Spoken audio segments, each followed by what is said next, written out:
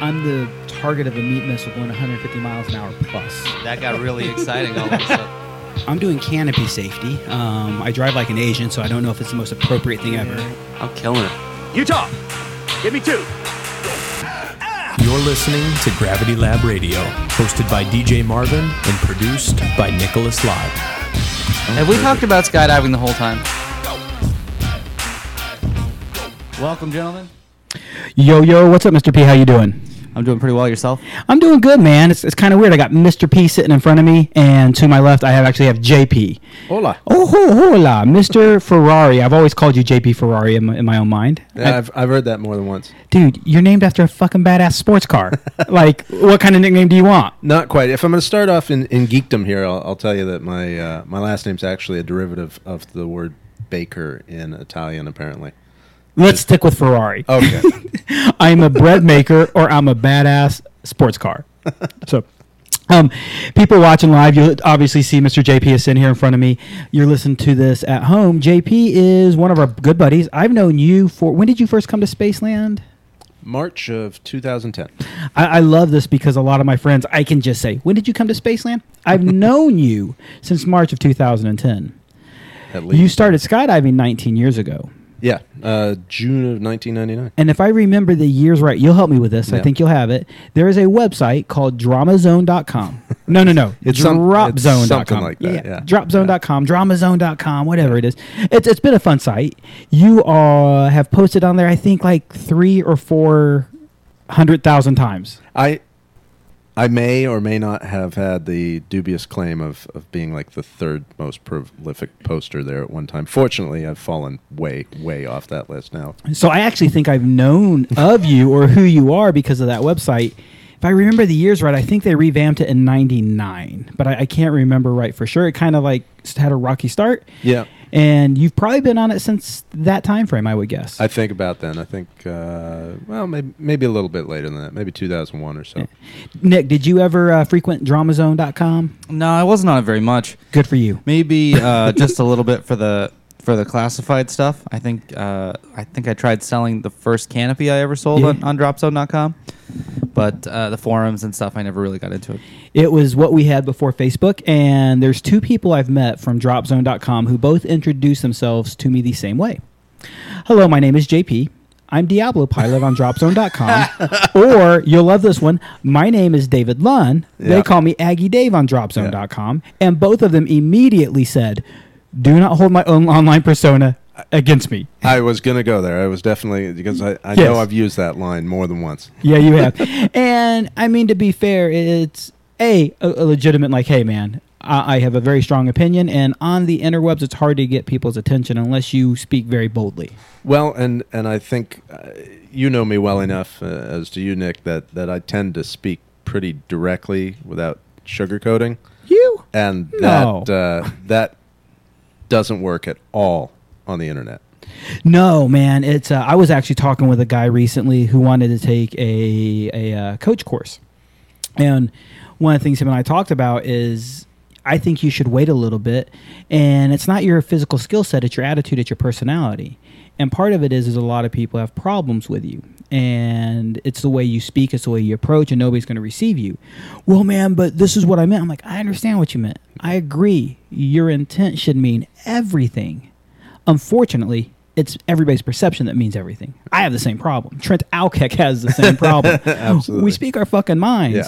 And fortunately, as you and I've matured, Trent doesn't scare still. As you and I've matured, we've come to understanding like, oh, God, I hate this perception bullshit, but I have to deal with it. I liken it to a lifelong experience of banging your head against the wall and realizing you have to change a habit to stop doing that. So I slowly learn to maybe soften my approach and come at people in a kinder, gentler way. Yeah, and it's something we talked a lot about this on the show because you know me, and not only do we know each other well, but I think we have very similar personalities with that problem. Matthew Peterson as well, and I've said it before, I'll say it a million times over. If you're a new jumper in skydiving, and let's leave that sport, you're new to any dangerous situation, dangerous sports, dangerous hobbies, anything that has that extra level of danger, those experienced guys and gals who are coming at you with a passion might sound bad, but it's a fucking passion, man. Well, and in our defense, being that we both came up about the same time, and I think you as well. Nah, he's a skydiving kid. He's young. Okay. I think I started in 2006. So but Not far off. I'm Yeah, willing yeah. to bet back in the day. you I'm know. willing to Yeah. bet there was still a vestige of the old school present. Oh yeah. And that's the way you came up in skydiving. Yes, sir. Is there was no, it was harsh love. You know, it was not sugar coated. It was, hey jackass, you're fucking up. You know, get your shit together. And now, if you turn around and say that to somebody who is fucking up, you Hashtag triggered. oh yes, absolutely. Where's the picture of the trigger chick? Hashtag trigger. What? Huh? Yeah. Triggered, being triggered. Triggered. Are you familiar with the term? No, I feel like my dad right now, but no. So being triggered, like let's say the JP's coming at me with some microaggressions, and I'm gonna feel the feelings that I have that if you're an adult are insecurity or just having to deal with criticism in general. Mm-hmm. The feelings that you have, you just say that you're triggered, and now you're the victim, and now it's their responsibility to fix this. I like this word, man. I'm in. I'm sold. Imagine, it's your fault. imagine it's 2000 and it's the year 2000 and the sky god on the drop zone comes up and sees you do something stupid and tells you about it, and you go run to the DZO and say, he hurt my feelings. What would the response be at that point? Well, in that's the year 2000. and it's now the year 2017, and that's Yeah. the answer. Yeah. No, man, in 2000, he's like, well, then you fucking deserved it, asshole. Yeah, exactly. So And it's hard, man. People, if you hear myself, if you hear JP, if you hear any of us coming back at you, and sometimes we sound passionate, ignore the disdain in our voice, ignore the anger and the upsetness we seem to have, and the impatience we seem to have. I can't count the number of friends I've lost in the sport, and I don't think you can either. give us 5 minutes to reset and come at you at a different angle, because we really do mean well. Fuck yeah, man. Yeah. It's just a passion. You actually give a rat's ass. Yeah. If I didn't care, I'd let you do stupid stuff. And again, I don't care what sport, what life, what anything you're in. Almost always somebody coming at you with heat has a passion. One of my stupid favorite sayings in the world, and Nick is sick of these sayings, I'm sure, is ignore the delivery of pewter and pay attention to the message of gold. Yeah. I might have bad delivery, guys, but what I'm trying to tell you is super important. Nick, before we started, I bumped my headphones down half a click. Put them back up that half click. I should have trusted you. Better? Yeah, no, you're the man. Thank you. So we've got you here. I've known you for, God, you said 08? The year before Nationals is 08. Yeah. So you were here a year. No, I got here in 10. You got here in I got 10. here in 10. The So year just after. after Nationals, because Nationals was 9. Yes, sir. Yeah. Yes, sir. So I always like to kind of have that starting point just to remember where I'm at, but I want people to know more about JP, because there are a lot of people today who will show up to a drop zone, get in an airplane, and you're the next grumpy pilot. And first of all, thank your pilot, man. People sit here and think that pilots are regularly grumpy because as a whole, you have a reputation as such. So I'll tell you what, people, do me a favor. Hop in a school bus. Drive the school bus for 14 straight hours, getting out to take a piss 3 to 4 times, and people bring you your food and give you nonstop shit. That is what you're doing. Would you say it's a fair analogy? That's pretty close. Pretty close. Oh, I'm sorry. Yeah. Drive the short bus. Now I'll add to that is spend 4 years on the road traveling around being a pilot for all our contracts and meeting an entire new bunch of people. Wait.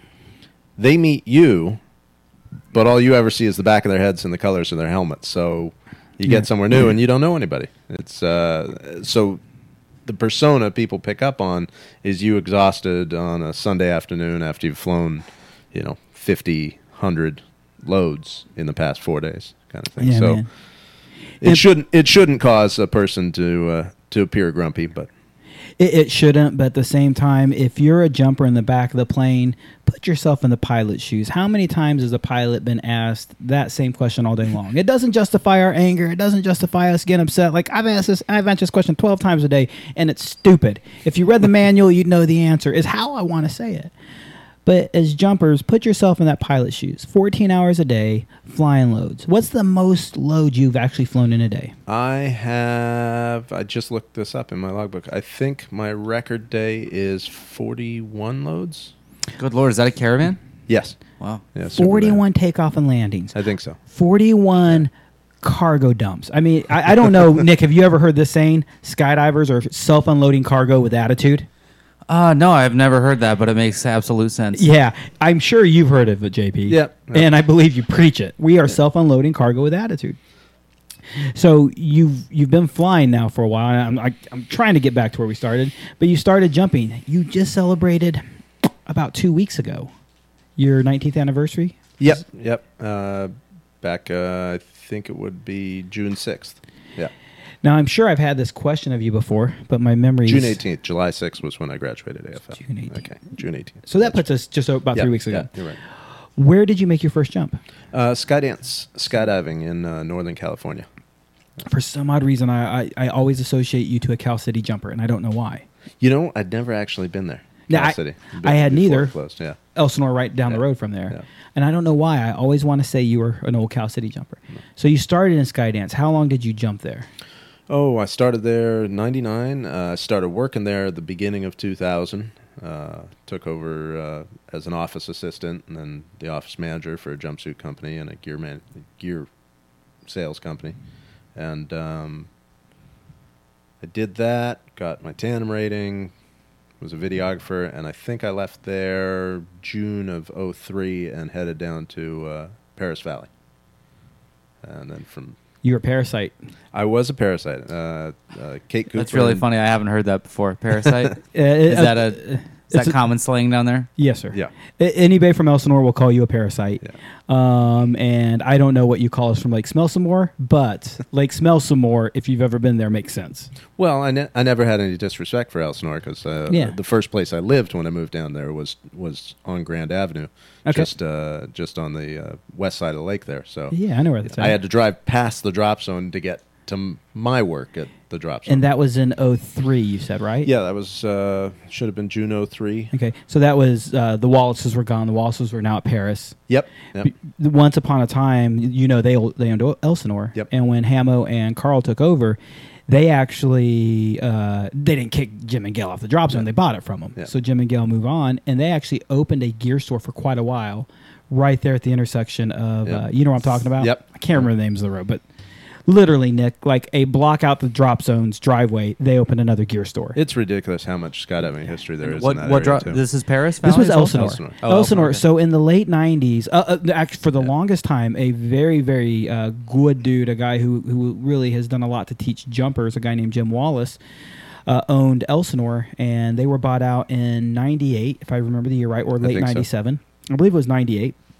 And, of course, the DZO says, hey, we bought the drop zone. Sorry, but we're running all the businesses here. And that's to be expected. So Jim had also had the gear store there and everything else. And he had nowhere to go. So literally, a block down the driveway, you leave the drop zone, a block down the road, there is another gear store. Well, my question is who had the better gear store? Depends on the era. So when it first happened, I stopped at Jim's gear store all the time because I always got what I needed there. But Elsinore, at that point, called the gear store Ground Zero Paraphernalia. I forget what they call it today. Yep. And I can't remember who was running it anymore.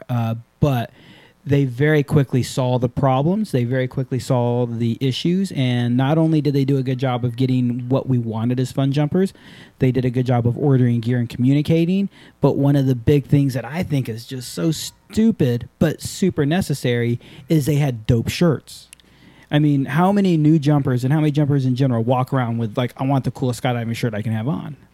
And that's something I think so many gear stores neglect, are having pretty badass shirts. And Ground Zero Paraphernalia, just by the yeah, he's pissed off. You guys can't hear this. Yeah, if you guys can't hear, there's an angry cat scratching at the door. So if you hear a dying animal in the background, that's what's happening. It's my cat Ralph, and Ralph is a dick. If I ever invite you to the house and you meet Ralph, just understand he's a dick. He didn't bite you, did he? No. No. But then I was cautious. I respected. I mean, he knows his own kind. Yeah. Well, I looked at him. Exactly. I see what you did there. See what you did there. Yes. So kind of back to the story, one of the things I'm letting hopefully people see is into JP. He's not just the back of a head with headphones on driving your plane where you want to go. So far, we found out you've been skydiving for 19 years. You actually worked as a tandem instructor, a gear store manager, more or less anything else. Worked in jumpsuit manufacturing and at office admin. A common thread throughout my skydiving experience, as much as I've tried to get away from it, has been in gear sales. I started in a gear store. I moved to Southern California for a different gear store. Did you work at Square One? Yeah, Kate and Tony had me come down, and I worked for about a year doing internet and phone sales at their corporate side. They have an off Drop Zone location where their warehouse is and whatnot. Yeah, I had no clue. Yep. I don't know if I had ever told you, but I lived in Marietta for a while. Yeah. So for me, Elsinore and Paris was a toss up, and for various reasons, Elsinore won. But just the vibe there was what I liked. I mean, don't get me wrong, I loved Paris. We jumped there regularly. At nights, we would commonly go to the bomb shelter to party with our friends. They each had very unique flavors and were very attractive for different reasons. I thought, anyway. I liked both places. Yeah. And a lot of people might have no clue about these places, but Paris Valley, California is in a city called Paris, California. Elsinore, Skydive Elsinore, is in a town called Lake Elsinore, Elsinore, California, and they are 12 miles apart, if I remember right. Something like that. Something around super, super close. Like, I remember climbing at altitude and going, oh, look, there's Paris's plane. We see each other. There used to be a meet. I can't remember the name of it. Yeah, Dueling DZs, where you would take off from one and drop into the other and then do the reverse. And there were, I don't know, maybe 4 or 5 rounds. Yeah. Load one would take off from Elsinore, drop in Paris, and then vice versa. And so that's kind of... They may still do that. I don't know. Every now and then. Yeah. So one thing that's been weird is, as close as they are, they're either best friends or mortal enemies. And you've seen both, I bet. And I don't know how the management has been with each other necessarily, but I think I've always interpreted it as being more the jumpers themselves. Absolutely. Yeah. It's dominantly the jumpers. And fortunately, the years I was at Elsinore, there was a lot of love and passion between the two DZs. So you saw people who just bitched. And I don't care where you go, they live. But there was a lot of love back and forth. So I was there during the years of dueling DZs because there was such a great relationship and camaraderie between everybody. They definitely competed. They definitely pushed each other. But healthy competition's damn good competition. Let's take it. Yeah. So now you've done all these different things. I still want to talk more about this, but again, you're just the back of somebody's head flying a plane for me. So holy shit, this guy knows how to do tandems, knows how to sell gear. What else do you know how to do in the sport? Well, at Paris Valley, I got my AFF rating. Who'd you do your AFF? I've never asked this one. Who'd you do your rating with? Jay Stokes. I'm sorry. Guys, if you're listening and you don't know Jay Stokes, he is absolutely one of Valerie and I's closest friends. I've worked with Jay for many years. We've worked in courses. I've worked in 18 AFF courses with Jay. So I am talking shit because he's my friend. I don't really mean that. Well, and at the time it was convenient. He was there at Paris, and I never thought I was gonna be ready to be an AFF instructor. Tandem was easy to me, but AFF intimidated the heck out of me, and so one of the reasons I also went with Jay at that time was I had videoed, I think at the time, 5 different courses, and 3 of those were with Jay. So I kind of felt like I had a little bit of an in at that point. Dude, straight up, man. We talked about this recently. Chris Fudala is an instructor at Spaceland, and I think he videoed 6 courses before he took his course, and dude, he knew exactly what was going on. He knew how to read the situation, and reading a student is important. Yep. He knew how to, we would land, and he would debrief himself. He would land, and he knew my style of debrief. He's like, cool, DJ, these are the things I did well. Right here, if I focus on this and dig this knee a little bit here, I think I can get in a little bit tighter. I'm happy with that, but I want to clean it up a little bit. And he'd get done with this debrief. I'd be like, yo, so can we go jump again?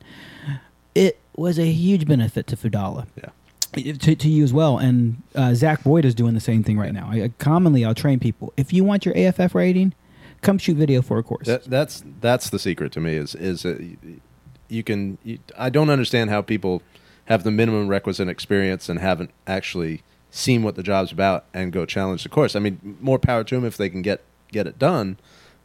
But to me, videoing a course, hanging around watching an IE work is all on the job training. It's a preparation to be your best when you get to the test. You're describing exactly the process that has kept me from getting my AFF rating.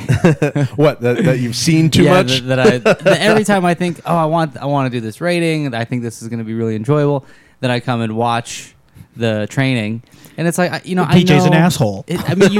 You are an asshole as a student. It's great. It's phenomenal. It's fun to watch. But then I just think about I imagine, what if this is a real person? How am I going to feel when this is a real student who's not just, giving me the shit end of the stick, who's just not trying to give me a hard time, someone who's really out of control right now? How am I going to feel internally? Like, what are my stress levels going to do? My ability to enjoy my job? How am I going to feel? And that's usually the feeling that turns me away from it. And I'm not telling you anything I don't think you already know, but DJ and I have had this conversation multiple times, and he invites me often when he's debriefing a candidate to chime in if I'm in the room. The course, once you're done with the course, that's the end of the course. I mean, everything from there is real world, and you behave differently. I hope I'm not telling tales out of school. No, man. But behavior gets completely different. I mean, I've never, ever seen a situation where, for example, any rated instructor has ever been gigged for inhibiting learning because they held on to somebody who was completely a basket case until deployment. You know what I mean? And I hope that's reinforced to people. It's like, sure, hey, if you're uncomfortable, you keep the skydive at your comfort level, regardless what it does to your student. I tell people at the end of the course, you had every disadvantage in this course. Yeah. Because if I spun once and you fixed me, you had to let me go. Then I flipped on my back and you fixed me. You still have to let me go in this course. In the real world, would you let that person go again? Yeah, absolutely not. And I'm sure that no one's going to get in trouble, even if it's someone who's an examiner looking over your shoulder. I'm sure that they're going to say, yeah, I would have done the same thing. I wouldn't have let go of the guy. And my opinion, which is only my opinion, but the course is simply a test to see if you can deal with the worst somebody can throw at you. It doesn't actually, depending on the IE, but there's no requirement to teach you to be a great instructor. Somebody like DJ does, because he shares a wealth of knowledge. I can't speak to any other IEs just because I haven't been through their courses. But what year did you do Jay's course? I'm guessing, I'd have to go back and look. I'm guessing that was probably 2002, maybe late 2001. So you did it while you were still at Monterey? I never did. I never worked Monterey. I actually never jumped Monterey. You mean Paris?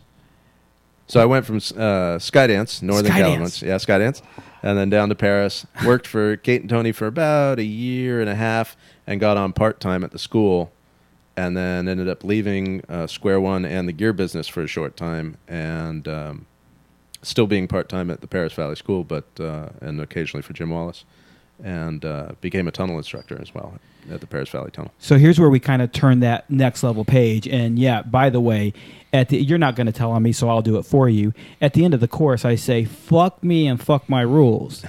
In this course, you have every disadvantage. In the real world, when in doubt, hold on. Yep. When in the real world, when in doubt, redock. When in the real world, when in doubt, save their life. So by all means, you're not telling on me, I'll tell on myself. When in doubt, don't get on the airplane. Yeah, don't get on the airplane. That's probably the first link I see sometimes. Yeah, every now and then I see an instructor dock earlier than I think they needed to. Yeah. If they thought they needed to, they needed to.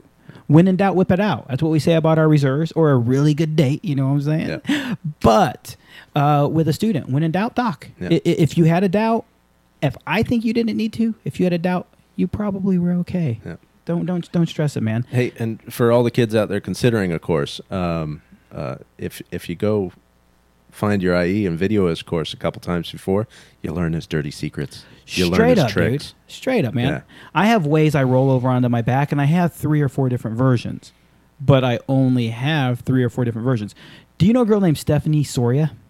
Yes, I think I do. I met her in Lodi, I believe. Yeah. Yes, that would make a lot of sense. So first of all, Stephanie, you're a gorgeous lady.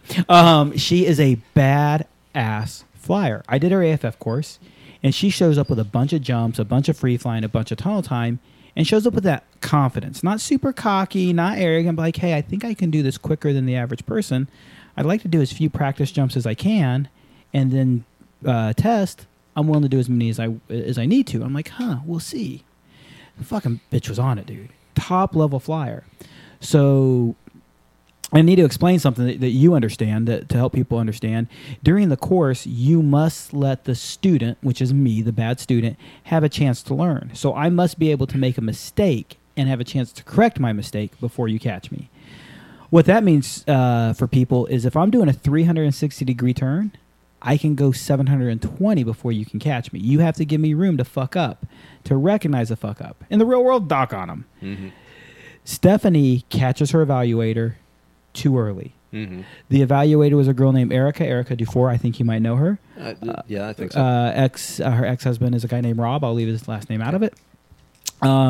But super, super nice girl. And Erica lands and goes, it's an automatic unsat. She docked on me way too early. I was 90 degrees through a 360-degree turn, and she can't dock on me until I start accelerating rapidly or until I'm 720. And she was neither. Yeah.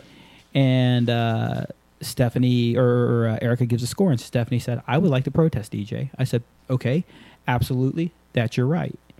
And I said, first of all, before you do a written protest and we get this formal, I would just like to have an idea of why. And she said, yeah, I've jumped with a student before. In the course, we train you. In the course, you jump with us until you're ready to test. And Stephanie said, I saw things that made me know she was going to spin. Yep. So Stephanie wrote, and of course you have to actually write out your protest, handwrite it. Stephanie wrote out a protest and said, I've jumped with a student before. She spins all the time. Prior to spinning, her left arm does this, her right knee does that, and as soon as she does that, her left knee's about to drop. She wrote this out. I watched the video. It matches. But wait a minute. That was this jump. I watched a previous video. It matches. I watched the previous video. Stephanie was smart enough to read her, like you said. And that's exactly the thing. And Stephanie had tunnel time?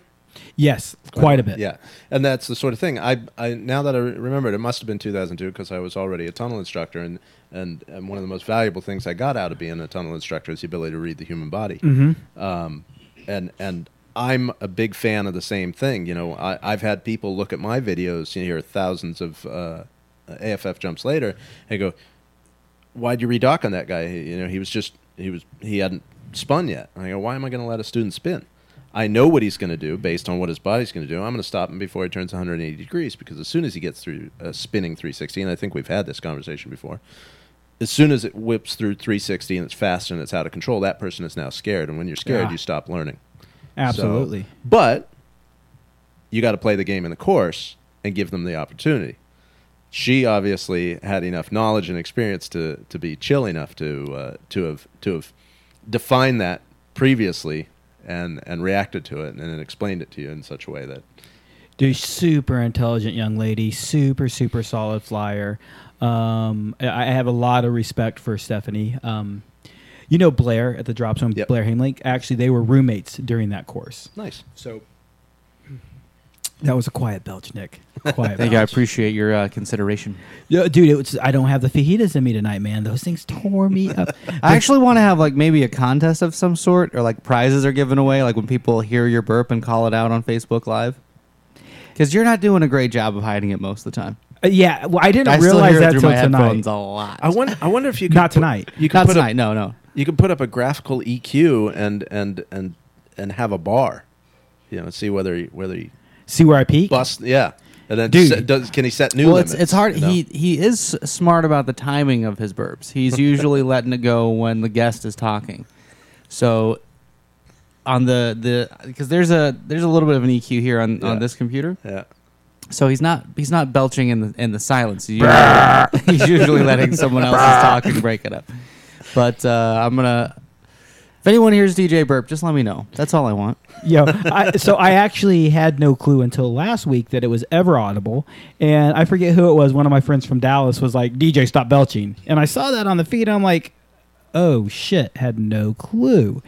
I mean, I think if someone was watching and listening, I'm sure they would definitely pick up on it because they see you're at least polite enough to cover your mouth and turn your head. Yeah.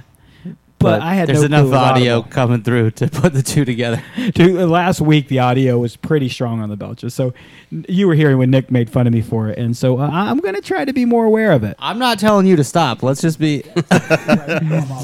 And now I'm back. See, it's like magic. I have a switch that turns my mic off. Well, we'll see if you remember to use it. Fuck no, I won't. Come on, give me a break, man.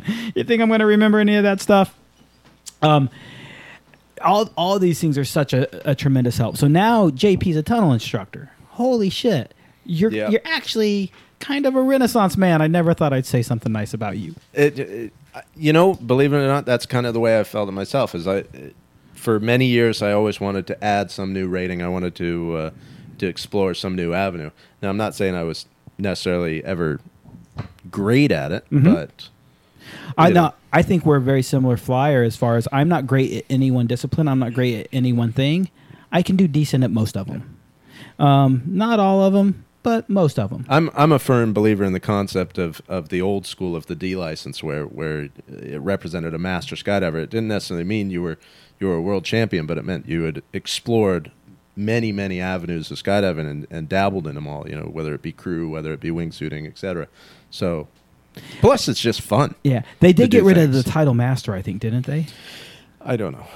They should. They should. And part of the problem really is there is a lot more to learn today. Yeah.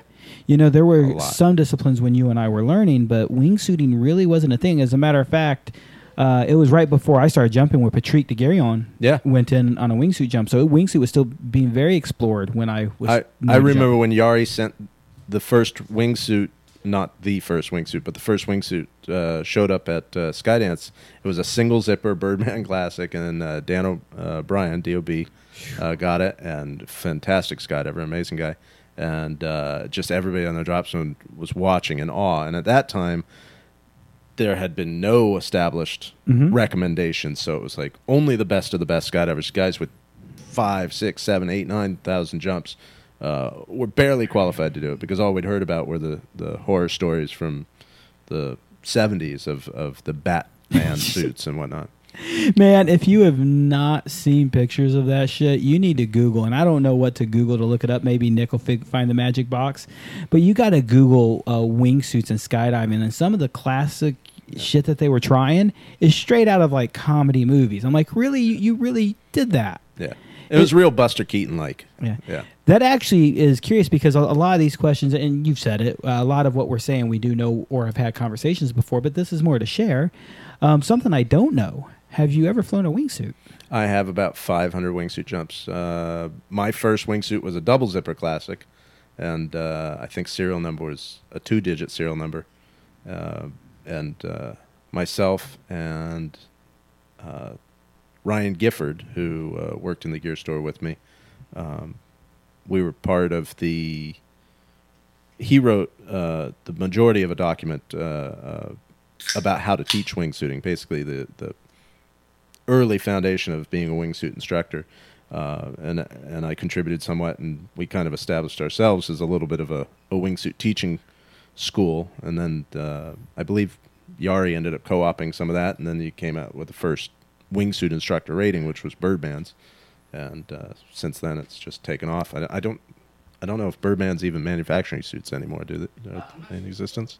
Yeah, I'm not sure if they are. I just came across the Wikipedia article about wingsuits. It's pretty interesting. Yeah. Yes. Have you seen this guy? There's video of this, I believe. I feel like I've seen it. This guy in 1912 jumping off the Eiffel Tower with a very early wingsuit that did not work out well for him. Yeah. Oh my God! No, I didn't. I see the picture. I didn't realize that. So yeah, some surprising dates: 1912, 1930, and then it picks up again in the late 90s.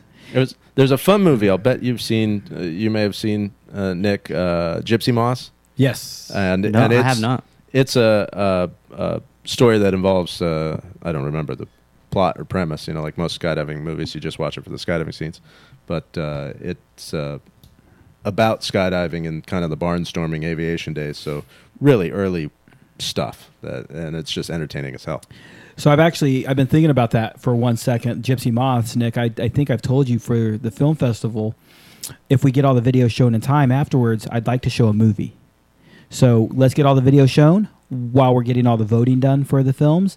Let's show another movie. And that's one of the movies in my mind is Gypsy Moths. Yeah, we should. What? I'm about to screen ask you what year this is, but I'm going to look it up and post another link to it. Yeah. 70s?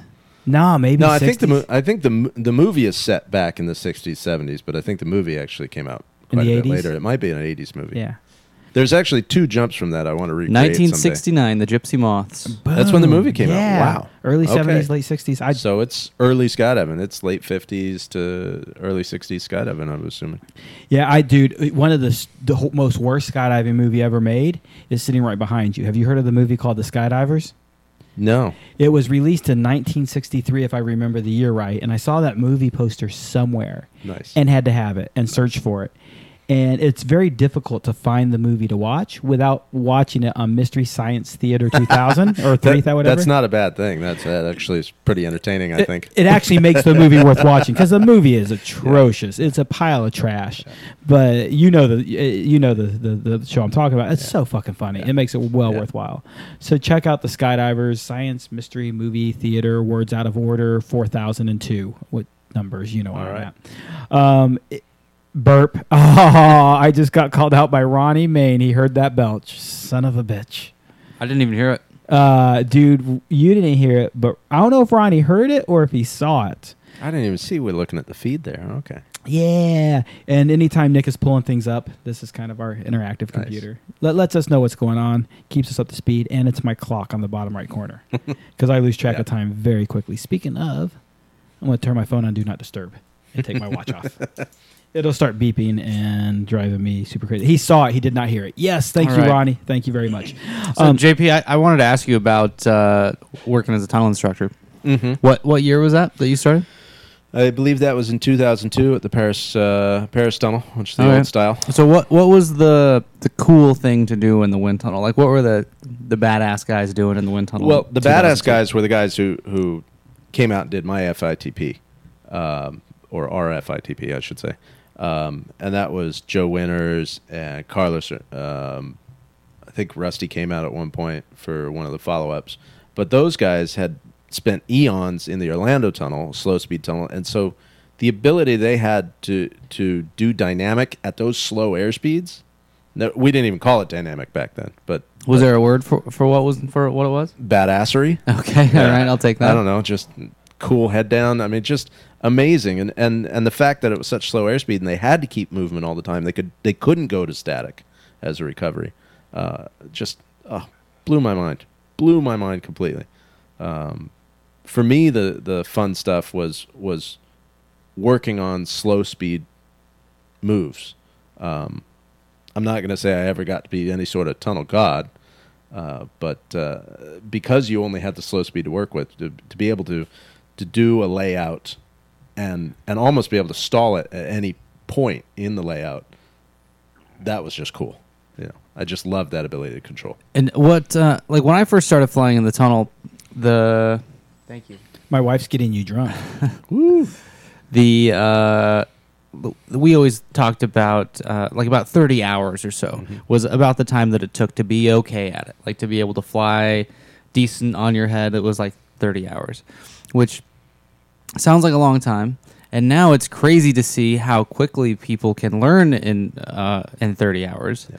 But then at the same time, there's been a huge, like, dynamic wasn't a thing when I started flying, because the Utah tunnel where I started to learn, the first tunnel I flew in was Arizona, and then the Utah tunnel was fast. Yeah. So it's like everyone just wanted to fly on their head. That was like the thing. That was the you've made it. You fly head down in the tunnel, you know. And then Ben Rohn was a tunnel instructor in Utah. And he was, four-way VFS was like the thing. That was like you'd made it. You were cool. You were good. And then he moved to Paraclete, and then he had been there for 6 months. And then this is right when dynamic started to blow up as a thing. And then the people who like I felt like I was okay at flying in the tunnel before I saw dynamic stuff, and then it opens this huge new.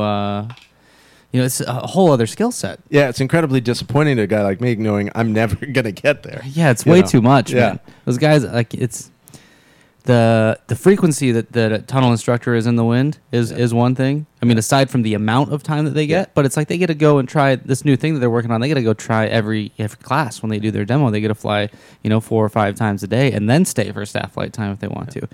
And man, it's hard to compete with. And that's something that I think's incredible in the current state of the tunnel industry is that there's so much more experience and so many more teachers out there that people can accelerate their learning. You got to remember, Paris was the second of the SkyVenture eventually to be the iFlies in existence, and so we were part of the 4 the three other guys I went through an FITP with, we were part of the second generation of instructors at the Paris Tunnel. The first generation had flown to Orlando and done most of their training there, and then come back. And then about a year and a half later, they brought us on, and we learned from guys who came out from Orlando for just the 3 or 4 weeks of the FITP, and then that experience left.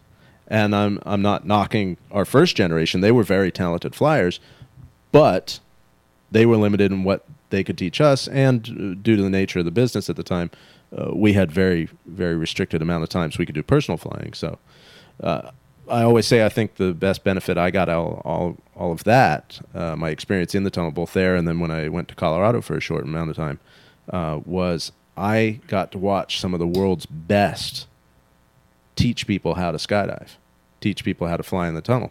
At the time, Arizona Airspeed was coming out and doing a good portion of their camps at Paris, and so I got to watch how they were teaching people how to skydive. And what I got out of that was more important to me, at least, than any other flying ability I got in the tunnel myself. So what was your FITP course? And for anyone listening who doesn't know, FITP is Flight Instructor Training Program, so that's what they call the certification for an indoor skydiving instructor or tunnel flying instructor. But how long was your FITP? I believe it was about 3 weeks was the initial, done by Joe and Carlos mostly. And it was, I mean, it's very, as you've seen, it's very basic to start with. You know, we spent probably the first couple days just learning how to walk in the tunnel, how to move. And I think, I mean, from what I've seen, I think that's still the majority of the course is learning how to walk, Yep. Learning how to spot. Yep. And they don't care about making a good flyer No. because that's not where they're making their money, you know. Yeah. But to me, I think the course is still about 2 to 4 weeks, depending on the size of the group. And I think with the international facilities they're doing now, I think there are some language barriers that can kind of slow things down as well. Yep. But it seems like it's mostly walking, and learning how to catch people coming from different areas of the tunnel and different orientations.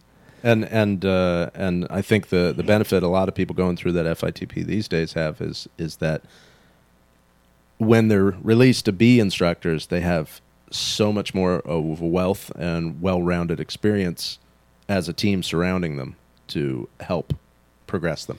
Yeah, I'm sure with the 15 years, and I don't know how many tunnels there are now, but it's a lot more than 2. I'm sure there's a lot more information to go around.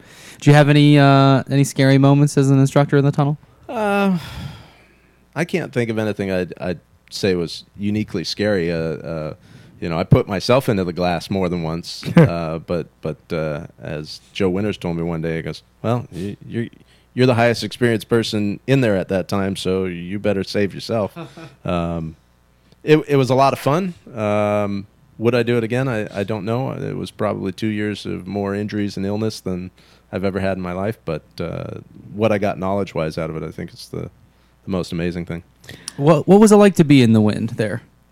Like, because now, have you been in one of the new tunnels? Yeah, I've flown Memorial. I've flown Colorado. So you've flown I've flown in Air Kicks. the recirculating, air conditioned, all of that. Oh, it's nice. I mean, how brutal is the wind in Paris? In Paris, mostly it was slow. What people who haven't flown one of the outside breathers may not know is you're subject to the whims of the climate outside. So if it's raining outside, you're going to get a little moist. If there's a lot of bugs, you're going to get coated in bugs. If it's hot as balls, yep. And man, it's going to be hotter. Man, I don't know how many times I showed up at 3:30 in the morning, pre-flight of the tunnel, was in the wind by 4 a.m. in the middle of winter, and froze my ass off because the only people flying that early are four-way teams. And so you're just standing in the door, freezing your ass off, staring at a four-way team. Step in, let them out, step out. It's just living the dream, baby. I wouldn't have given it up for the world, though. I see so many people who want to do what we do for a living, and one of these things, in your case, is to be a tunnel instructor. And first of all, got a lot of buddies who work as tunnel instructors. I got all love and respect for them. And they'll tell you what this is, and I think you'll reinforce it here a lot better. It's a job. Yeah. It's not cookies and dreams.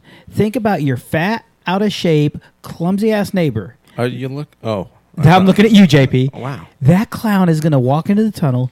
He or she's going to fly in the tunnel. They're going to fuck up and pop up 10 feet, roll onto their back, and you're going to catch a 180-pound tubby. If you're lucky, chances are they're 250 pounds and 5'5". And where you get good at it is not your physical ability to take that person in the tunnel, but is your read of them as from a psychological standpoint. You're going to see the kid who's the class clown in the group of teenagers, well, not teenagers, but young adults, well, teenagers, it's the tunnel, that just rolled in. You see the class clown who's cutting up in the briefing, and it's going to be the guy who tries to go head down on you to impress his friends, and you're going to save the little twerp from breaking his neck. So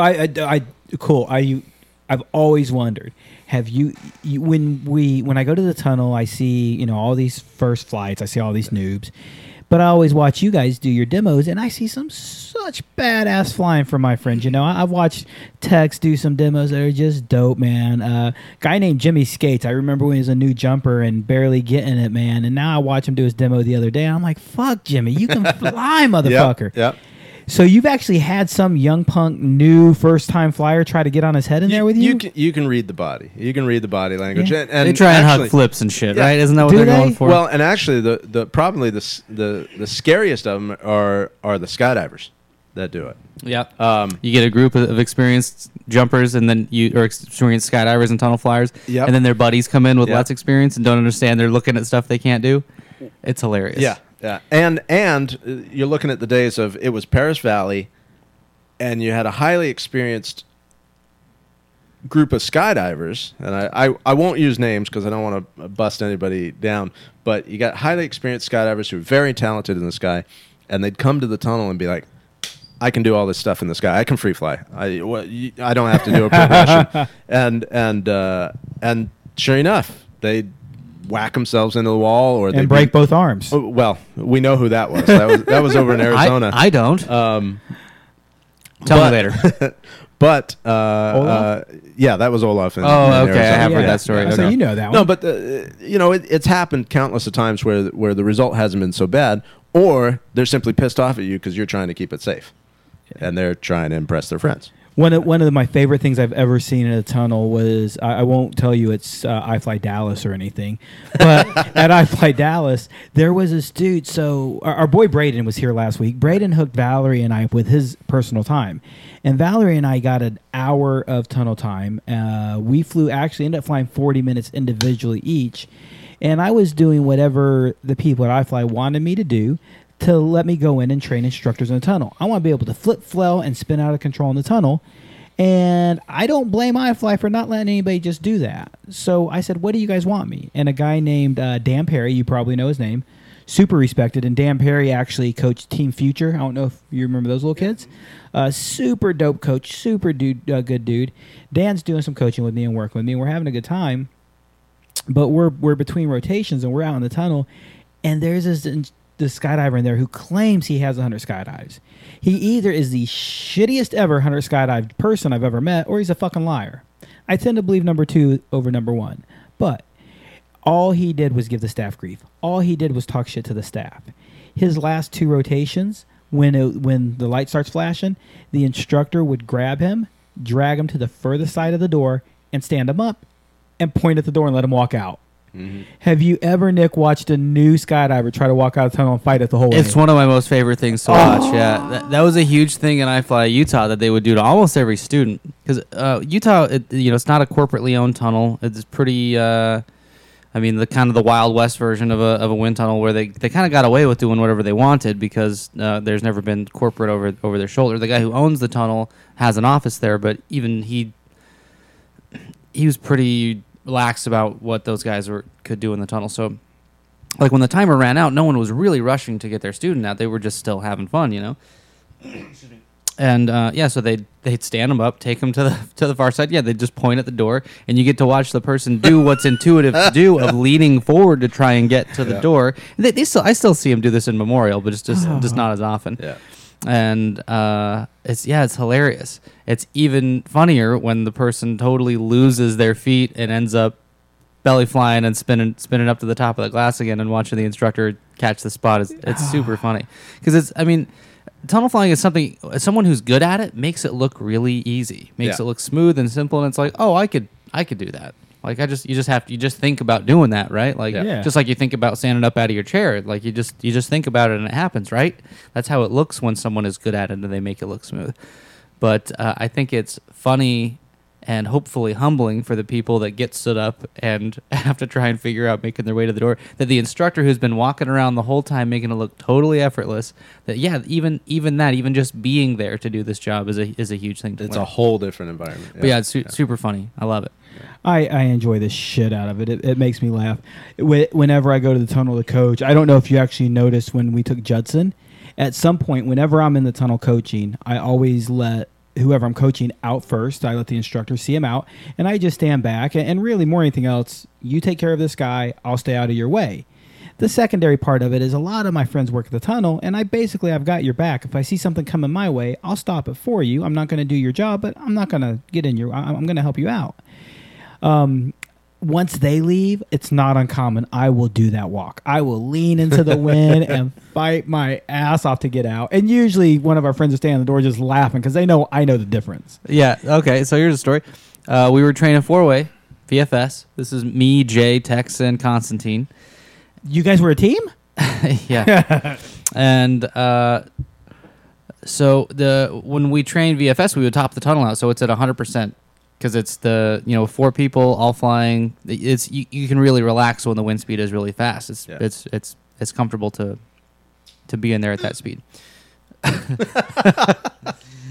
And coming down to the net, I kind of I tried to step on the net before it was there and kind of did one of those wonky, wobbly, like wacky waving inflatable arm flailing tube man moves, and noticed that I had done it, and then tried to make fun of myself doing that.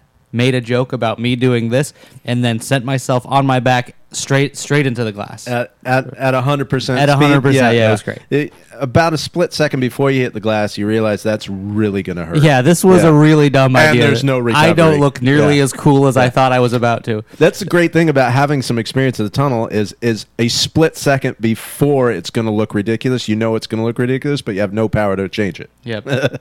I think we have pretty good footage of Sam Lombardo in one of our camps doing almost this exact same thing, except for she was reaching for a high five because she had done well, and Tex goes to give her a high five, and then she reaches for the high five, and And the question I'd have for Tex, ensued. because I know I've done this myself, is did he have that plan? Like, did he lead her into the high five, expecting her to? There's a reasonable chance. So Yeah. here's another. I was funnel. actually, I think, at that camp. Were you? Yeah, I remember seeing the video. I think I was in the same camp. That's awesome. Just the other day, I was watching. I'm not going to name any names because I don't want anyone to get in trouble. I was watching a more experienced instructor drive for a newer instructor, and this instructor's student. Well, it was a first-time flyer, and they were not killing it. They were not doing a great job, right? So it keeps going, and every time the instructor would turn their back to the clock, the instructor in the wind, the instructor driving would add 5 more seconds to the clock. So this flight that's supposed to be a 60-second flight turns into 4 minutes It of was hell. at least a few minutes. Yeah. That was mighty He's got a Yosemite flop Sam of sweat. that instructor. Yeah, it was hilarious to watch. I know what you're getting at. Yeah. But that was awesome. And then, the student is doing okay at first, but then they're in the wind for so long that luck runs out and their stamina runs out at the same time, and then it ends up with the instructor was really, really fighting to get this person out of the wind. Yeah. And then when he finally gets her to the door, her shoe gets caught and flies off and flies to the top of the tunnel, and they gotta shut the tunnel down.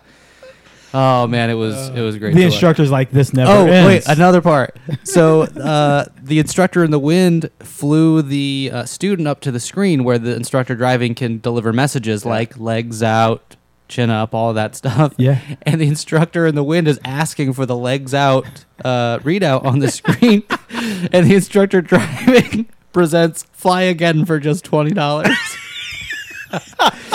Oh man, it was. I thought you were going to say that he put legs in more. No, he didn't. He didn't go that far. I'll tell you, at no other time in my life have I ever had such an ability to have a nonverbal communication with a group of people and that was our tunnel cadre at the time. I mean, with a glance, you could say a paragraph. It was amazing. So to hear him do that, oh, that's hilarious. It was great. Yeah.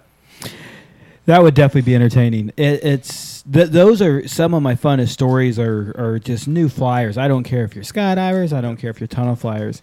I'd be curious, what's your most interesting tunnel story? Your most entertaining, the one that made you laugh so hard you still laugh today. Oh, I tell you, to be honest, it's a little gory. We had pre-flighted the tunnel, I believe, that morning, and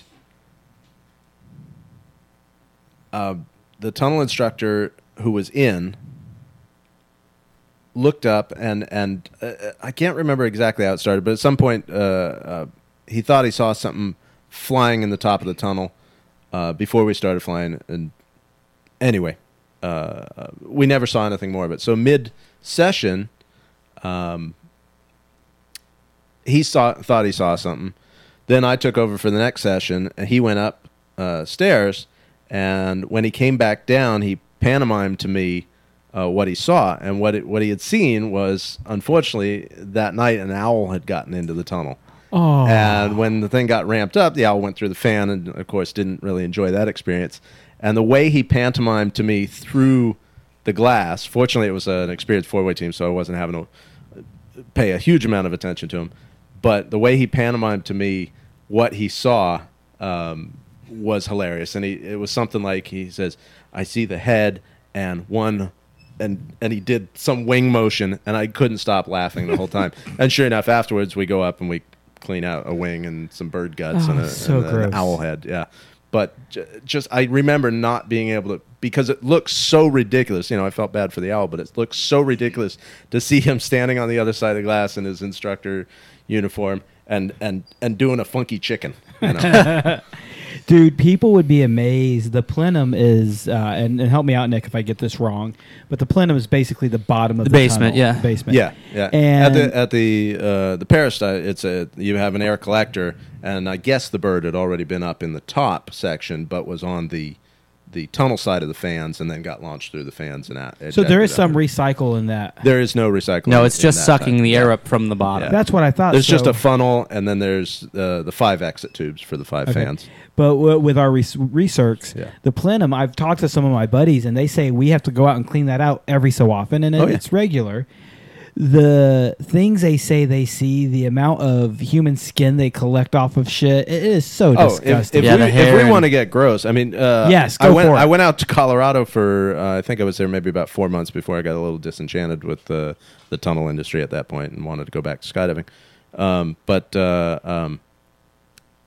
It was the second recirculator in the United States, third overall, I believe. And I remember the first shoe that got lost, and then we saw the shoe insole come back around.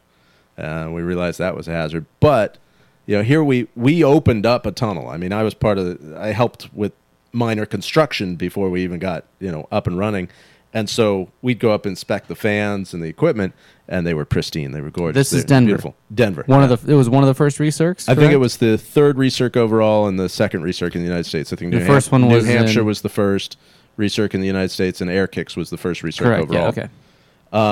And inside of, I'd say, less than a month, the fans and the turn vanes at the top were starting to turn green. Yeah. Ew. Yeah. You tell me what that was. So. The Incredible Hulk. Yeah, boogers and snot. I think they actually outsource the cleaning of the plenum now because I think it was just such a hazard. I mean, you got 10 instructors with a power washer just trying to figure it out, amidst a bunch of hair and dead skin and everything's wet and slippery. Yeah. So I think they hated doing it enough, coupled with the fact that it was just a huge liability, a huge risk for the company to have them all down there. If there's somebody at iFly Corporate looking at this right now, they're like, just shut up. We don't want to stop talking, guys. Stop talking about that. Actually, so I didn't actually think I would talk about this conversation tonight at all, but this whole we've been sidetracked by the tunnel brings up to me what is a very, very curious conversation. And if you've been on Facebook, and JP, I'm not 100% sure, but I think you've been on Facebook once recently. No. No. You have a web address for me? You're like a 12-year-old girl when it comes to fucking Facebook, bro. So we really am not here for a podcast. We're here for an intervention for you and Facebook. No, I'm kidding. No. Yeah, well, No. I need it. What you've seen on Facebook is there's a lot of questions going on right now. And USPA, our governing body, United States Parachute Association, is considering getting into... Is this where I use my safe word? Safe word, pineapple. No. Pineapple. Keep going. No, dude. Because totally, I'm not afraid to have an opinion. And neither am I. I actually got to serve for a short time on the board of directors of USPA, and you've actually served as an advisor to the board of directors. Yep. Went to meetings for 6 years. And I'm now recovering. I still regularly... I still regularly speak with a lot of these directors. A lot of these directors actually will still come to me for guidance or opinions. Oddly, some of them don't. I would think some of them would more than they do. But that's just an underhanded This comment. is a dangerous road. Yes, it is. Subtle jab. Subtle jab. Subtle jab. Jab. No, but for real, one of the things they're talking about, and actually this conversation happened before I was on the board and while I was there, is USPA should or should not get involved with indoor skydiving. USPA should get involved with the regulation of it. USPA should get involved with the competition side of it. USPA should get involved with United States Parachute Association part of it. What's your take, man? Where are we at here? So as I understand, the latest controversy involves the FAI, which is the international body that kind of governs skydiving competition.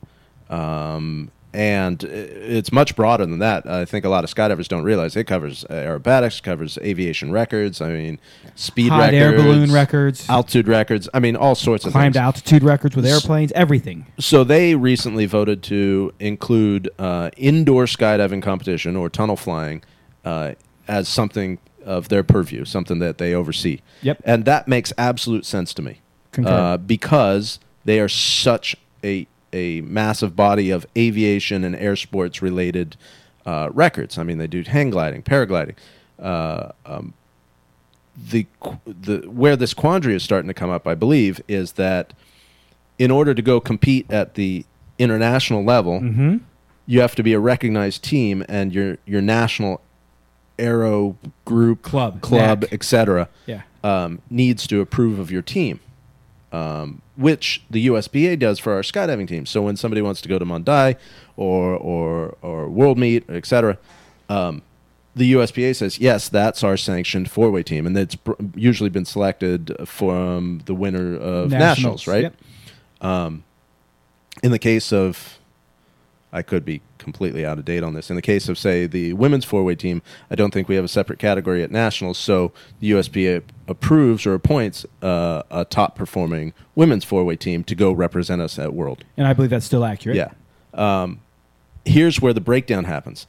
I do not think the USPA should get involved in the tunnel. Not in regulation, definitely. That's the business of the tunnel industry. The iFly, for lack of any better word, it's a private corporation. They make their rules. As for the competition aspect, I feel for those people that want to compete at the international level, but I still don't see it as something where the USPA and most importantly the members who contribute to the USPA should have their resources, which are already very limited for competition in skydiving, diverted to yet another avenue that is a definite subset of. There are obviously USPA members that are tunnel flyers, but not all USPA members are tunnel flyers. So I don't think the USPA has any responsibility to take that on. I would encourage those people and maybe the tunnel industry as a whole to form their own body, their own governing body or own. We club. share a very similar. Almost identical view on this, and I'm going to kind of expand on what you said a little bit for people listening. The FAI and the IPC, which is the competition side of life, have required for you to come to nationals, your NAC, and NAC is what we call it for short, National Aero Club. Your National Aero Club must appoint you as your designated representative. I think you're very clear on that, and our NAC is USPA. and the tunnel scene has no knack at all. And oh my God, I'll do the math horribly because I was actually on the board when we voted to actually the first world competition for tunnel flying. There was no way the U.S. was going to be represented without intervention from USPA. And a girl, you actually know her well, Laura Wagner, showed up to the board of directors meeting in Connecticut and said, and represented iFly and did a awesome job representing the tunnel community. Is she representing the IBA? Or She was representing IBA. Okay, that that's is what I correct, would sir. think. Okay. Fuck yeah. Thanks for fact checking me. No worries. Check fact checking. That Scotch went to my head tonight. Check facting me. Fact checking. Facts? I think to pause it for a moment. I think one of the problems I've heard brought up recently about the IBA continuing to be the NAC is that there's a collusion between the iFly Corporation and that there's not a separation. And as polarizing as my opinion just was, Yes. I am happy for a limited amount of time to get them through that That's process. the answer. You know, so if this year they need to go to competition, hey, we'll sign off on that. We'll sign off on it. But I think that needs to be a very temporary thing because it very quickly can lead down the road of, okay, now we're going to start contributing resources. Now we're going to start funding the U.S. tunnel team. And all our other skydiving teams are underfunded as it is. Yes, sir. So I think you and I stand on the exact Yeah. same page then. And Yeah. something that a lot of your USPA directors are currently asking you for your input and valuing your input. And let's talk about world politics for 1 second. Most people will say, my local representative, my senator, my congressman doesn't give a rat's ass about me and they don't vote for me. I'll tell you right now, I've sat in that fucking boardroom and so have you, and I have seen regional directors say in the meeting, I personally feel X about this topic, but my constituents feel Y. I am voting for Y. So straight up, man, a lot, not all, a lot of our USPA board members actually, A, listen, and B, I've seen so many of them vote not with their own conscience, but with your conscience, which there should be a balance to that, and that's another conversation. And the tricky part is not all of our elected representatives are very good at getting out and soliciting an opinion from their constituency. Yeah. But the two-way street is not a lot of our constituency reach out to our representatives and say, hey, listen, I feel strongly about this. Yeah. This is my opinion. If you've got somebody who gives you an avenue, and Chuck Akers is our regional director, and he created a Facebook page to give us an avenue to speak, then go on the Facebook page Mr. Akers has actually presented for us. If you don't have an avenue that your regional director has provided for you, then look in Parachutist.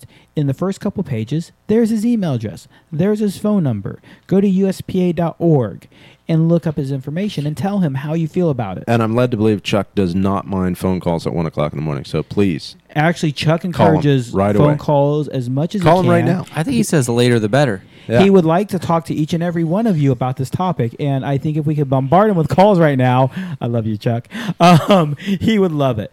But call him, and I think you and I stand on the same point. He likes drunk dials. And next year, I don't think we'll be ready to present a U.S. team for indoor skydiving. So I think it's very generous of USPA, the cousin to the sport, because we Yeah. are related. There is a relationship. But we're not brother and sister. Yeah, We're cousins. Of the cousin sport to help my cousin out. He is my family. But we also should give them guidance and direction, just like you and I as friends. You and I have both come to each other for guidance about topics. Yep. And I really hope that we can convince our leaders, that we can convince the people at the top that, yes, let us help for 1 to 2 years. Yeah. But the help is, number one, giving them an appointment. Number two, helping them find their own knack, helping them form their own knack, handing off information and supplying help to them. We are a nonprofit organization, which means we should fucking help others. Yeah. And as a whole, I think USPA does a phenomenal job of it. And people will knock the USPA. You know, everybody's got their opinion. I've got my own complaints about the effectiveness of a board that seems politics. that seems to be elected mostly through a popularity contest because it doesn't seem important enough to most of the constituency to, in my opinion, to select a representative that will actually do the right thing and not always give you the answer you want. Yes, sir.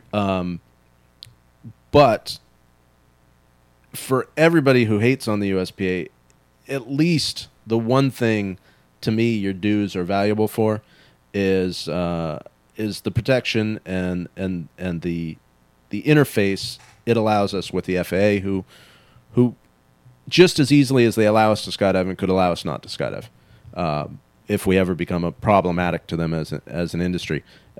Basically, you pay your dues for two of the most valuable people, I think, three of the most valuable people. Randy Ottinger, who's our liaison with the FAA. Director of Government Relations is his technical title. Yep. Ed Scott, who's our president, and Ed Scott's executive director. That's right. Yeah. Jay Stokes is president of the board. Yeah, executive director. So he's not an elected position; he's an appointed position. If you say Jim Crouch, I'm going to fucking punch you. What's wrong with Jim? I love What's Jim. What's up with Crouchy Couchy? I've had too much of that whiskey. Yeah. Hi, Jim. And Jim Crouch, straight up. Yeah. I don't know if you saw the Ratings Center fan page posted we shared USPA celebrated their 71st birthday yesterday, and the Ratings Center fan page said, "Congratulations, 71st birthday!" And your useless trivia and possibly a lie, Jim Crouch has been there 71 years. I believe that's a true fact, and I don't know how he hasn't gone postal yet. So do you know what Jim Crouch used to drive by chance? I know I saw him this year in a pretty bitchin' Corvette, and I think maybe because he had to man up. Maybe he's got the most successful drop zone in history. I don't know. No. Actually, he had a little bit of family trauma that supplied a little bit of money that got that. So he's got this fleet of badass airplanes. Yeah. You know? So Jim used to drive a Pontiac Solstice. I'm banging on you, Jim. Sorry. He drove a Pontiac Solstice for quite a while. Yeah. And I saw this Solstice at different meetings we would go to. The Solstice isn't the one from Breaking Bad, is it? I don't know what's on Breaking Bad. Like I didn't know there's a car. Yeah. Pontiac Solstice, though, is a bitch car. I'm just saying. Okay. So we're see what I'm saying? Oh my God! It's like the American version of the Mazda Miata. You're a fucking bitch. Yeah. And there ain't nothing wrong with being a bitch because I love me bitches. Jim, so we're in 2012. We're in Florida in DeLand for an examiners meeting. And also Skydive Expo, which was a nice little gathering that the girls at Blue Skies Mag did for a while.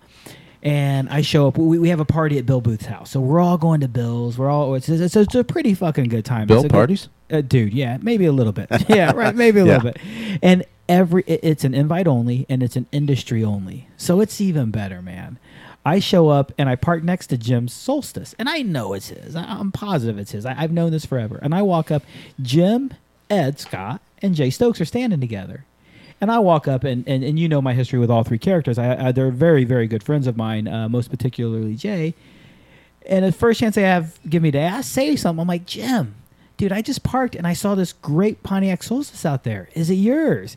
And with the biggest smile on his face, he says, yeah, man, that's my car. I'm like, dude, it's a fucking great car. And he's like, oh, thanks. Bro, my grandma has one just like it. Dude, you talk about deflating his balloon.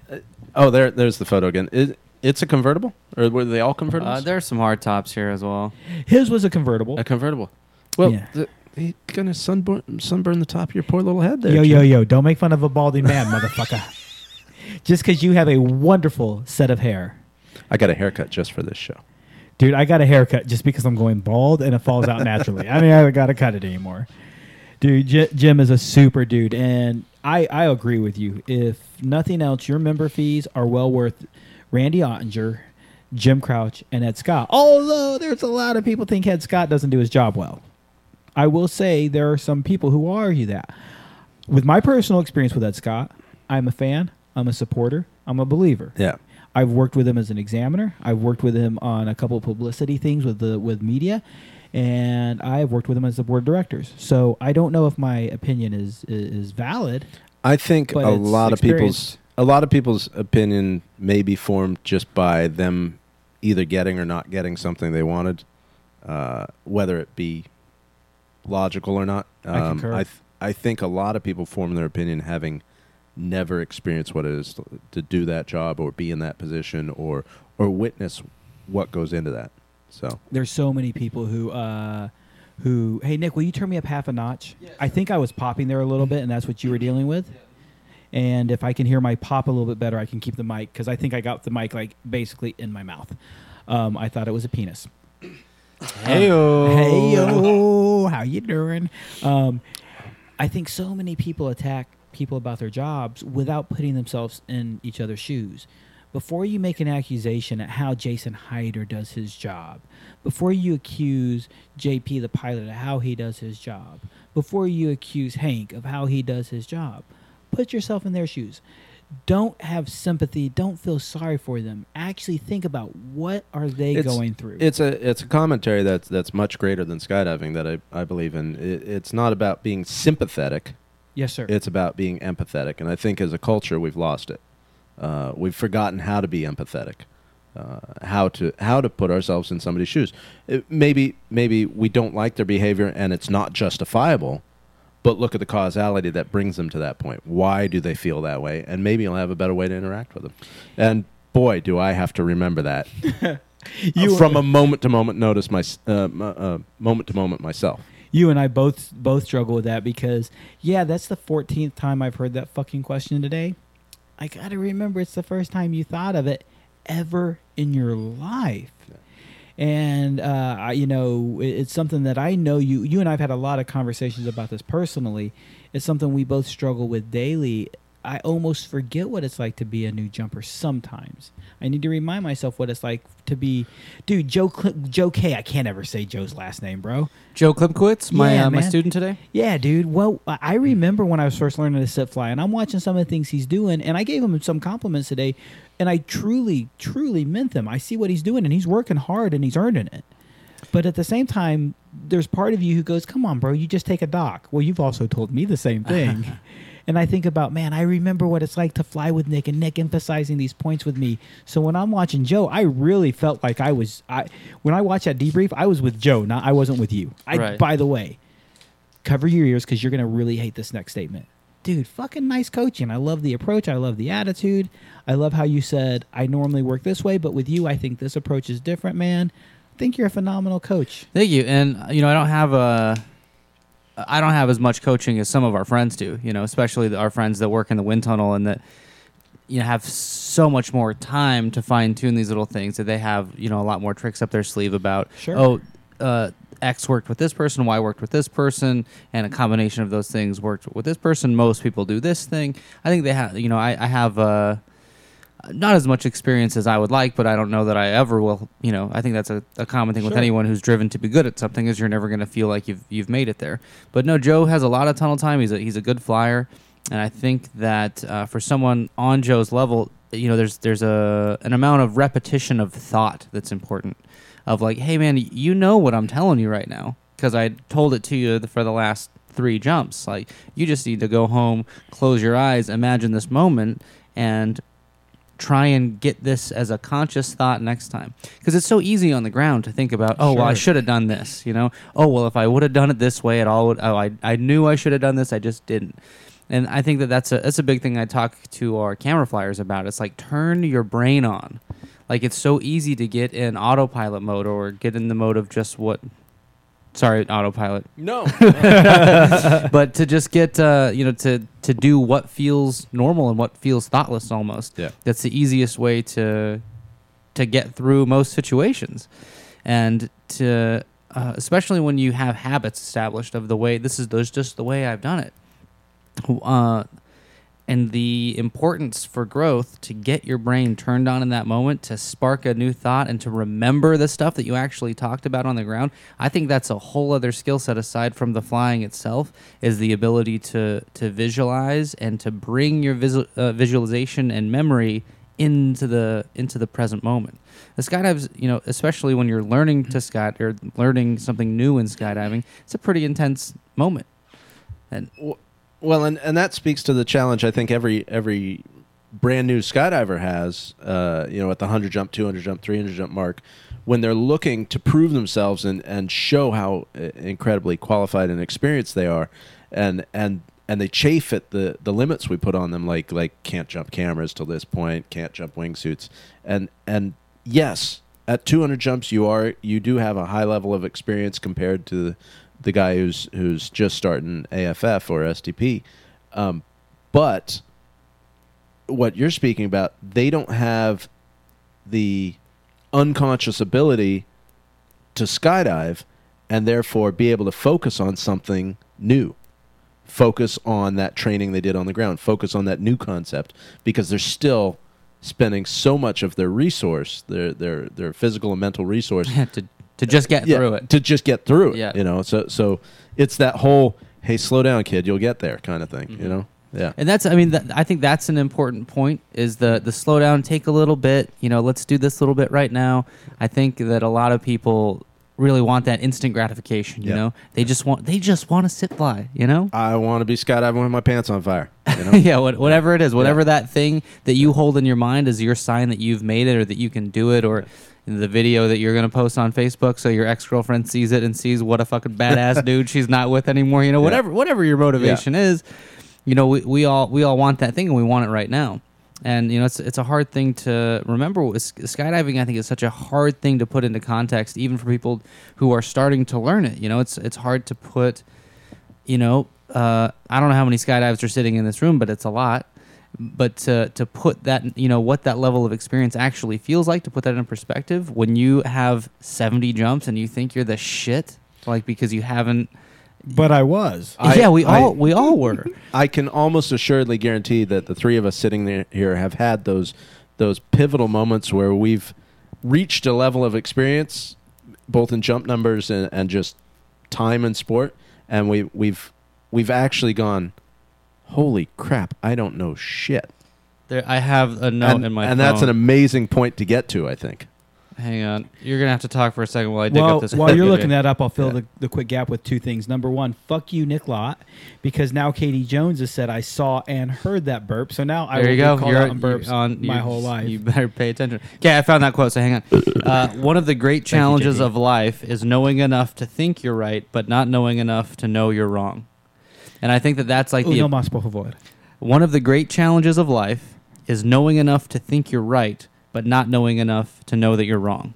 So imagine this 100-jump wonder who's got the experience that they feel like their opinion is rooted in that experience, but they don't have enough experience to see the whole big picture, to know that, hey, I know that it feels right based on what you know, but you don't know enough to have a fully formed opinion about it, right?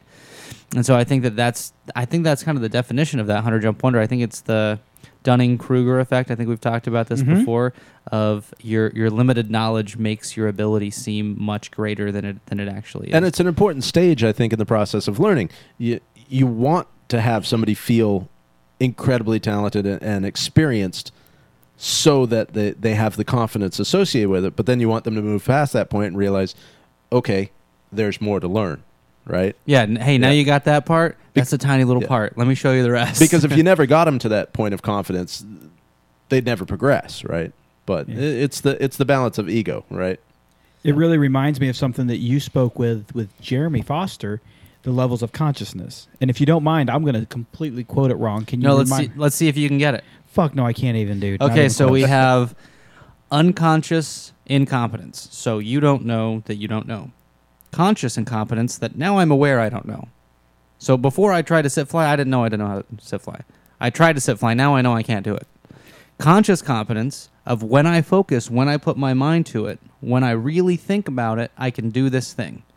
So it's a very powerful concentration of thought that makes this possible.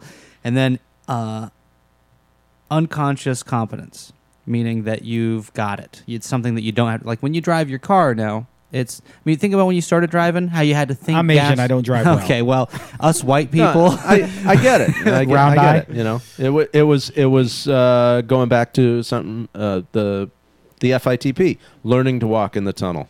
You know, looking at somebody else do it, thinking, no problem. Trying it, realizing I was a basket case. You know, what was the third one? Conscious competence. There you go. Realizing you had attained the ability to do so, and then unconscious competence was being out for lunch in the middle of your FITP and, you know, going to walk towards the register and leaning back to do so because you forgot you weren't in the tunnel. It's funny I have those same moments where I feel like I'm carving around objects in life. You yeah, know? you throw your arms up and I just want to address this question because I think it's a really Chris? important one. Yeah, Thank you. Chris asks, is there a point where you're done learning and there's nothing new? Each jump just becomes a number. So, Chris, I think that there is that point, and it's called time to quit skydiving. Amen. Or it's called being burnout, and you just need to do something else. I know people who are way better than me who get better every time I see them. And if you think that... I heard this guy... I was sitting at Whole Foods... This is maybe 2 years ago by now, and this guy, someone I didn't recognize, was You're talking. so fucking pretentious for I saying was sitting Whole at the Foods. grocery store. Thank you. We've had this before. and this guy was. hey, they don't sell Sprouts at Walmart. All right, I'm just saying. Not that I know. So back to what I was saying. I'm sitting outside at in a public venue, listening to this guy talk to someone who I could tell this was someone who with some skydives talking to a person with no skydives, and And neither one of them knew you? Yeah, it sounded like this guy had been out of the sport for a while, and he was saying that he had a few hundred. I want to say maybe he even said 600, but I don't think it was that many, because I think that's enough to give you a bigger perspective. It was something with a 6. It may have even just been 60. I don't know, but someone who, when they told me the number of skydives, I knew that it wasn't enough to have made this assessment that they had made. And he was talking to his friend about skydiving, and I interjected because I'm a skydiver and an asshole, and I thought that I needed to be in on this conversation. And so I remember asking him, so what made you stop skydiving? Like, why don't you do it anymore? And he's like, oh, well, I just, he said something about having topped out, or having, there just wasn't anything challenging to do with it anymore. It wasn't hard anymore. I wasn't learning anything anymore. And if you get to a point where you're not learning anything new, it's because you're not trying to learn anything new. And I'm going to say something that's going to earn me a few enemies here. go for it. Sounds like that guy was a candidate for wingsuiting. Oh! Could have been a base jumper. Does this thing come Could have out? been a base jumper. I could do a mic drop. Yeah, no, don't drop the mic. That cost me money. So I want to add to Chris's questions. Like, first of all, Chris, thanks for being here. Thanks for listening and checking us out. But I have a question for you, Mr. Lott. How many skydives do you have? Oh, I'm right around 7,000. So in this room right now, we have 28,000 skydives. Sadly, that's not that many, because we all have a friend and probably a mutual friend, if not more, who have way more than 28,000 skydives. Jay Stokes would be one of the first ones that come to mind. And in the 28,000 skydives in this room, have you learned it all, JP? No. And you have 13,000. Yeah, to answer Chris's question, in a way, can I do a tandem virtually unconsciously now? Yes. Is there still something I learned from every tandem I do? A small amount. I think your definition of have you learned it all, even in just one subset, and I think of things like crew. I've got 36 crew jumps, so obviously I have a lot more to learn there. But say it's something like tandems, or say you're the top 4-way team in the world. You're only done if you haven't set the bar for yourself higher, right? Oh, dude, well said. Absolutely. How many courses have you taught? How many 50 plus FFF a year? instructed Don't know. have you created? Right? But do you think you're done learning how to teach somebody to be an AFF instructor? No, you set the bar higher. You go, well, that's where I am, and I'm pretty damn good. But you set the bar higher. The more, But I do absolutely think that there are people who, despite what they say, they treat skydiving that way. That they are just doing what they're doing, and they don't have an interest in doing it better or different or learning. And that people who are very, they don't take criticism well. They don't want any part of it. Yeah. They just want to keep on doing what they're doing and keep on hating it. I think to be not to be favorable to him, but I think any of us can fall into that trap from time to time. But it's whether we just have no desire to set that bar higher for ourselves or not. Agreed. it's something we talk about in coaching in general. And I say coaching in general, number one, a coach course. USPA promotes we teach this in a coach course. I'm not saying every examiner does it. And I'm not saying I do the best job, but I think we do a thorough, comprehensive job, is goal setting. Without goal setting, we give up. I've met people with 25 jumps who truly believe they've accomplished everything they can. And I firmly believe they think that, usually because they're an idiot. Possibly because their instructors and their coaches never showed them what was truly possible in the sport. My job as a coach is to lay down seeds. My job as a coach is to tell you what you can do. Like watching Nick coach today, one of the things that I believe made Nick a great coach wasn't the fact that he said, hey, you want to be able to do this. Will you hand that to me, please? He said that you want to be able to do this because you can use it for this later.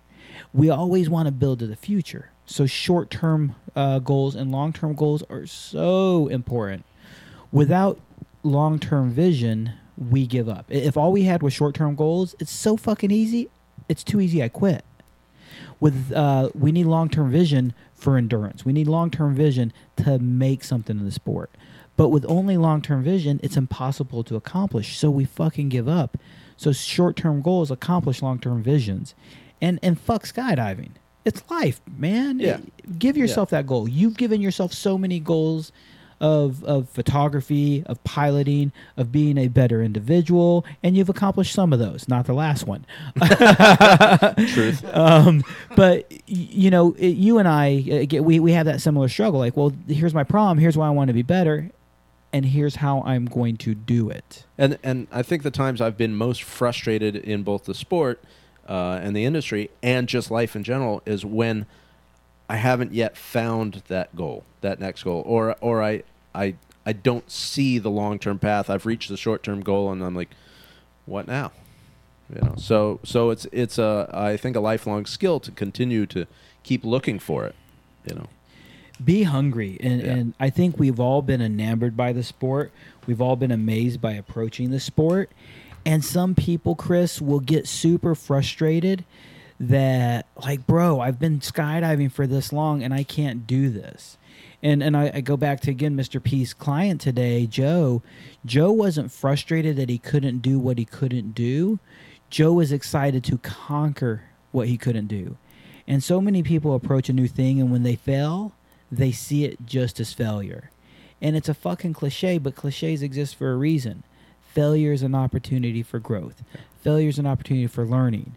Because I actually like failing at goals. The reason I like failing at goals is because when I achieve it, when I succeed at it, it feels fun. If I just succeed, it feels good. If I succeed at failure, it feels badass. I failed my first AFF course as an instructor wannabe. I failed it for a very stupid reason. I made a stupid mistake. The reason wasn't stupid. My mistake was super, super stupid. And for that super, super, super stupid mistake, and Jay Stokes was my examiner as well, and he agrees. He told me, DJ, I wish I could just sign it. That was stupid. That was fucking asinine. But the papers say I can't. I'm like, no. I failed. I don't think I asked you. Had you seen many courses before you did yours, or a few? Okay. I don't know if I did 5, Yeah. but a few. Yeah. I had a large exposure. Jay and I were working full time on the same DZ at that that's point. you. It was Greensburg, right? Skydive Greensburg in Indiana, owned by a guy named Bob Doherty, who about once a day makes a page. I found a $100 bill and a Rolex on the carpet. Come claim it if it's yours. I saw his bus. He has a bus. His city bus is wrapped. Yes. Yeah, I saw that. He has been a huge advocate of buses and billboards ever since I've known him. And you've been there. I think you've flown loads there, maybe. No, I've never been you there. haven't? I had a completely, the wild story of my travels as That's a right. jump pilot is I wasn't even supposed to go through the area, but I was moving an airplane from Chicago area to Virginia, and weather diverted me to the point where I said, I just need to find a place to land, and it happened to be Purdue, Indiana. Or Which- whatever Lafayette, Lafayette in Indiana, which is home right of next to Purdue. Frankfurt, which is where Skydive Indianapolis. And they've got a city Formal. bus wrapped with his logo Yeah. and whatnot. So And straight up, man, Bob Weirdness. does a great job. When I moved here to Houston, we had never, I don't think we've ever done 60 tandems a day. I remember Steve Boyd, we had did 80 tandems one day. And at the end of the day, he looks at me and says, what do you think, man? You impressed? And I said, Steve, all respect, no. Well, what do you mean? Steve, you and I both know I came here for a smarter pace of life. I did 1,000 jumps in 8 months a year. 8 months I did 1,000 jumps, and that wore me ragged. I came here to do 1,000 jumps in a year and 12 months, and that's what you allow me to do. So 100 to 120 tandems in a day was normal for me. I did 20 tandems on Friday, 20 tandems on Saturday, 20 tandems on Sunday. I don't know how many times in my life. So when I came here and I did 12 to 15 tandems a day, I know it sounds like a lot, Nick. When I did 12 to 15 tandems a day, it was a break. It was a vacation. So I said, Steve, with all respect, I'm impressed with what your growth is, but this is a comfortable pace for me. I'm not doing 20 a day, which I fucking hated. Burned out, can't stand it. I wouldn't have lasted in the sport if I lived in that. And there's nothing wrong with that work model. There's nothing wrong with that style. But it does promote a burnout. I had a couple of years out on the West Coast where I was pulling that kind of volume. I think my biggest day was 19 tandems in a day. Do you remember what And, Braden said for yeah. tandems in a year? Braden did in a calendar year. Do you know how many tandems it was? Out at his new location? Yeah, Saipan. He didn't tell me the number. He told me what he was doing a day right now. And it was- 1,900 Yeah, or something. 1900 and some change. Yeah. Yeah. I think my two biggest years were 3,000 in 2 years. And of those, 30 were fun jumps because I took a week off and went to a boogie. It's whenever I went to when I was a full-time instructor, I'm a full-time examiner now. I would go to a boogie, and in a 5-day boogie, I would make 5 jumps. Oh, when people don't get it, when you're in the industry and you're jumping all the time, sometimes the best thing to do is be on a drop zone and not be jumping or not flying, just hanging out and enjoying the environment. One of my favorite boogies was the one year I went to Lost Prairie, and I think it was like 900 jumps that year, and of the 7 days I was at Lost Prairie, I think I did 6 jumps, and I didn't care. You're describing exactly my experience of this recent Dallas boogie. Yeah. I mean, I wasn't feeling well. Yeah. Otherwise, I probably would have jumped more. You look like But- shit. Thank you.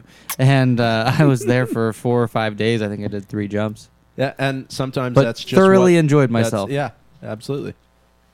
I need to find the video from that event and share it with our group here. It was fantastic. Plus, I'm in it, so it just can't be bad, right? Exactly right.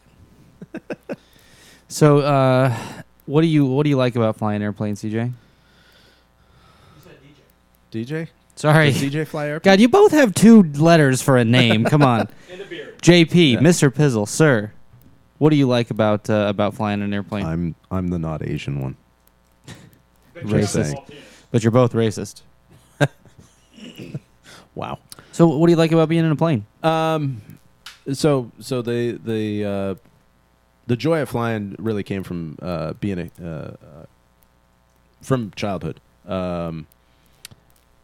When I was a Cub Scout.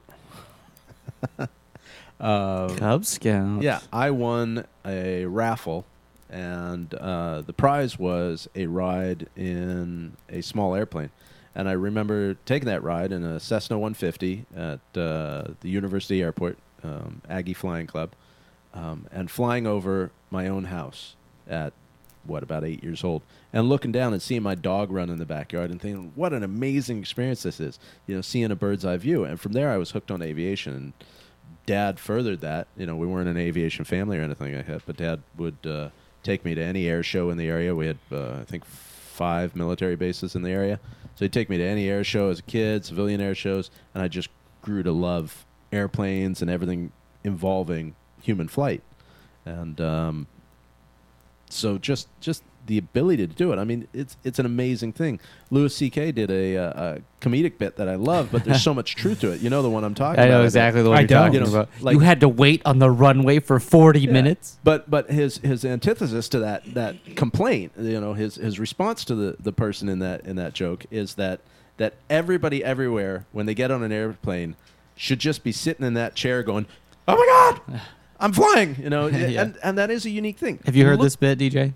The bit is he talks about people who experience air travel, and they're like someone complaining about their wait on the runway that they had to wait 40 minutes for the airplane to take off. And he's like, yeah, then what happened? Did you partake in the miracle that is human flight? You Did non-contributing Did zero. you soar through the air majestic? But it's just talking about how amazing it is that we can, in fact, get on an airplane and travel clear across the country.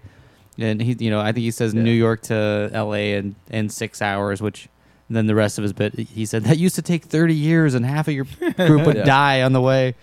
And it's hard for me to verbalize, to put in words, but to be able to fly an airplane, to leave the ground and fly an airplane around. And I'm one of those rare, in my experience, pilots that doesn't care to go fast and doesn't care to climb that high, which is kind of weird considering the job I do. Yeah. I mean, my perfect world would be a Piper Cub flying across the country at 500 feet and 80 miles an hour. I mean, that would.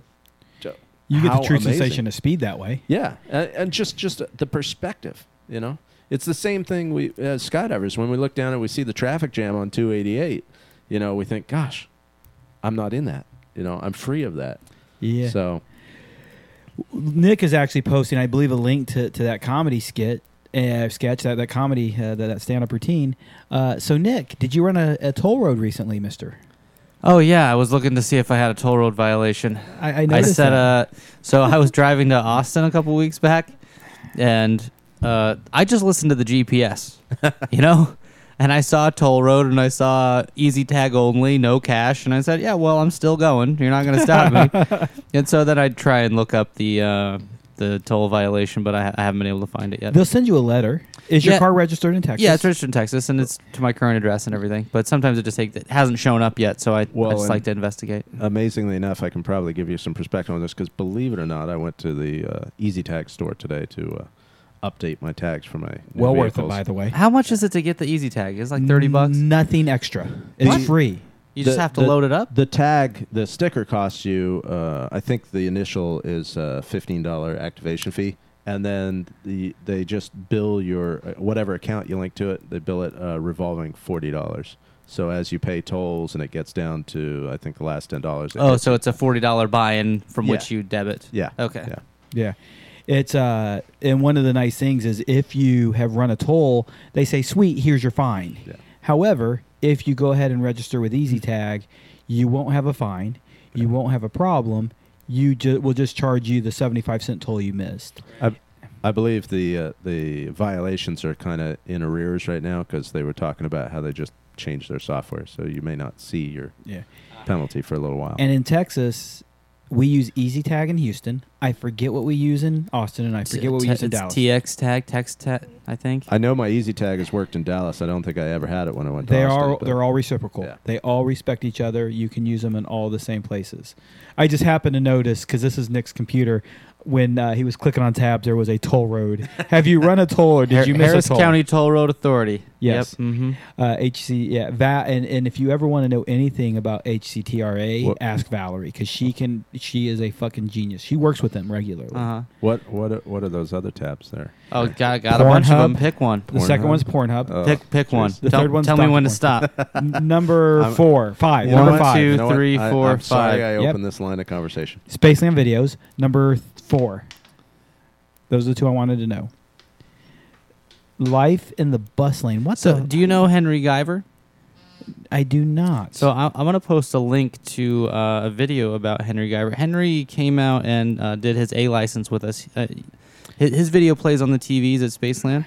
He lives in China. He's a white guy, so he's I know not the Chinese. guy He lives in now. China at a Yeah. manufacturing company. And he wants to come back here and make a documentary similar to this. So Life in the Bus Lane, he wants to convert a bus into a tiny home, live out of the bus, buy the jump package, and he wants to make a documentary about that experience. I've been emailing with this guy because he wants to do work with me. Okay, cool. Yeah, so yeah, so that's you why I know, know you know the what I'm name. talking about. Yeah, yeah. Isn't that one of the most fun things about our sport? Is that the people we meet and that share our lives. Half the reason I skydive, it's badass. Half the reason I skydive, skydivers are badass, and they talk about life in the bus lane. Yeah, so that's he's been communicating with Jason Hyder, Christy West, and I think they've been communicating to Steve on his behalf about trying to comp some of his costs of living in exchange for him making a documentary about being at Spaceland. Oh, cool, man. I wish him the best. Good luck with all of that. I think it's a fucking awesome dream and a goal. But good luck with all of that. A in a week. Most of these videos are way bigger on our Facebook page, but I upload them to YouTube from time to time. Okay. I think I've seen this video now that the beginning of it comes in. Nick is sharing a video. It's actually, I think, Henry's A in a week story, basically, so, in a short way. Yeah, So, yeah, pretty much. Cool. So, yeah, man, dude, the people we meet. So I want to kind of backtrack to some of these conversations and the boogie scene. You went to Lost Prairie, but did you ever go to the Free Fall Convention? I did do the free fall convention once. What year? It would have been 04 because I was still at Paris. Oh, it was dying then. Yeah, it was pretty quiet. And that's the thing is I don't know why early on in skydiving I was leery of traveling to things.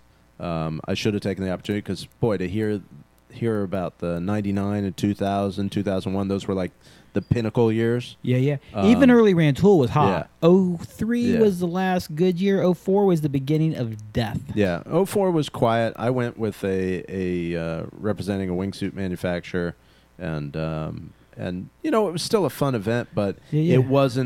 it didn't feel like what I had heard from all my friends. The helicopter wasn't there. I mean, there was a helicopter there, but Rod Tinney's helicopter wasn't there. The 412 wasn't there. The Bell was done that year. there were- the there year were- before, I think, is the last year he did it. very limited specialty aircraft, and between that and the fact that just about any drop zone in the country you could go jump a turbine anymore, it was Yeah, it the was small. uniqueness of the convention was definitely gone. That year, 04, the main landing area had all the organizers' tents around the main landing area, and one of the organizers' tents had a bunch of people camping in their tents right there at the main landing area. Yeah. That was me. Oh, okay. So the assholes who were camping in the main landing area, that was me. I did get a pretty unique experience there. I jumped the largest flag I'd ever jumped there. Prior to that, the biggest flag I'd ever jumped was like a 3x5er, and I had always intended to get a bigger flag. But Were you there? 04 was your year. Do you remember in 2004 at the World Freefall Convention? So first of all, to help some people out, the World Freefall Convention in its heyday, in its pinnacle, in its peak, 6,000 registered skydivers, not visitors, not guests, not friends, skydivers. You have to have a B license to jump here. So this is this is our Sturgis, Michigan. This is our Daytona Bike Week. It is the shit. the things available, the organizers available, the aircraft. I mean, you had the 727. You had this is various years, but there were huge numbers of specialty aircraft. Jumping a Twin Otter was boring at the event. It was to hear people talk about it. You had the Connie, you had the C-130, you had the B-17, bomber, the yes. B-24. I mean, so many unique aircraft that I'll never have the chance to jump. and Came there, and it was just this. And fuck Amazing jumping a event. helicopter. Yeah. Rod Tenney is a guy who owned a Bell 412. Yeah. And fuck jumping out of a helicopter. It's cool. It's great. Rod would give you such a ride on his 412 that every time he would land, there would be corn in the skids from the way he'd buzz the corn. He would buzz the corn so low, Nick, that he actually collected corn cobs in his fucking skid of his helicopter every single time. That's terrifying. I don't ever want to be on that helicopter ever. I don't know what people are paying to jump out of a Robinson these days, which is a 180, 200 horsepower helicopter. I suspect people are paying upwards of $70 to jump out of them. Yep. To put it in perspective, Rod Tinney's helicopter, the actual cost to jump it these days for one load should be somewhere around like $500 a slot. Mm-hmm. And I think people were jumping it for what, $40, $50? Yeah, it was somewhere around And- that $50 and it- mark. And it was a 15-minute roller coaster ride, which ended with, oh, by the way, you get to make a skydive. Sadly, do you know why he stopped flying? Because Rod Yeah. flew jumpers forever. And Nick, to give you an idea of how close that Rod would buzz the fields while he would fly, we were told, the entire drop zone or the entire free fall convention was told, this is a no-go area. You do not be here. You do not stand here. You do not exist here. And it was a cornfield. And this jumper wanted to get some really cool footage of Rod taking off and buzzing the corn. So Rod takes off, goes to buzz the corn. And as he goes to buzz the corn, the guy pops up to shoot video. And Rod chops him in pieces with his rotor. That's how close he would buzz the ground. That's a dead guy? Yep. That's a dead guy. Fuck. Yeah. So Rod, actually, that was he. Not only would he no longer do the free fall convention, he stopped flying jumpers, and he'd fly Yeah. jumpers in other places and other situations. We lost a super awesome e-ticket ride. We lost a super awesome experience and a really dope pilot because you're a fucking asshole and can't follow the rules. Because- I feel bad that you died, Yeah. but Because somebody thought they knew better than the person who really was in charge. Yeah. And yeah. it was crazy. In 2014, you were there. Do you so back 2004. to 2004? I'm sorry. And back to this, folks. If you don't realize it, that big of a convention, you need a B license to jump there. If you don't have a B license, they had a tandem landing area that they take tandems, and they actually had a student landing area, and they actually did some student training at the freefall convention. But basically, you were on a different drop zone, extremely geographically close by. I think one thing that struck me to explain the size of this, there were 3 jump runs. Yes. parallel to each other. There was the middle jump run, there was the left jump run, and the right jump run, and you could be climbing out and see another airplane half mile to 3/4 mile away, and one on the other side half mile to 3/4 mile away if you were on the middle jump run, and that was just normal. I mean, that kind of volume was Every just day, all day. amazing. Do you remember midweek of the convention, a student landing in the main landing area? I don't remember that much detail. It stood out to some people because there was an AFF student. He was actually a Category C, first release, student who landed in the main landing area at the World Free Fall Convention. And it was entertaining because the load he was on landed. The load after him landed. And then he landed. On radio, the radio operator actually said, if you see all the other parachutes coming around you, no worries. They're going to avoid you more than you have to worry about them. Yeah. They're more scared of you, more scared about them. That was Valerie's first AFF jump. Cool. My wife Valerie did Very her first cool. AFF jump at the Free Fall Convention, and Don Curlin, you probably Yeah. know the name, ran the Free Fall Convention, and he had a rep from Singular Wireless, now known as AT&T, who supplied all the phones for the convention. Yeah. Don walked up to us and said, guys, this guy's going to do a AFF jump here.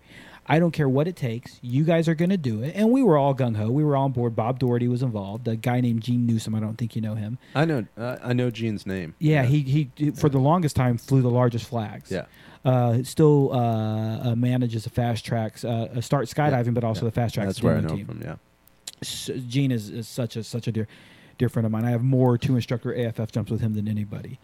But Don said you will land him in the main landing area. So we actually the year before put tandems in the main landing area. We got so much shit. He'd asked Bob to do anything rogue, and we did it. I definitely grew up in a cowboy age as a new instructor. This is where my memory is failing me, whether it happened there, because I seem to remember seeing it, or was it the year before? But do you remember a couple guys from a West Coast drop 04. zone landing the Mr. Bill? Yeah, we're going to land a Mr. Bill. Yeah. We actually shot the video. I say we, you know Alex O'Connor. Yeah.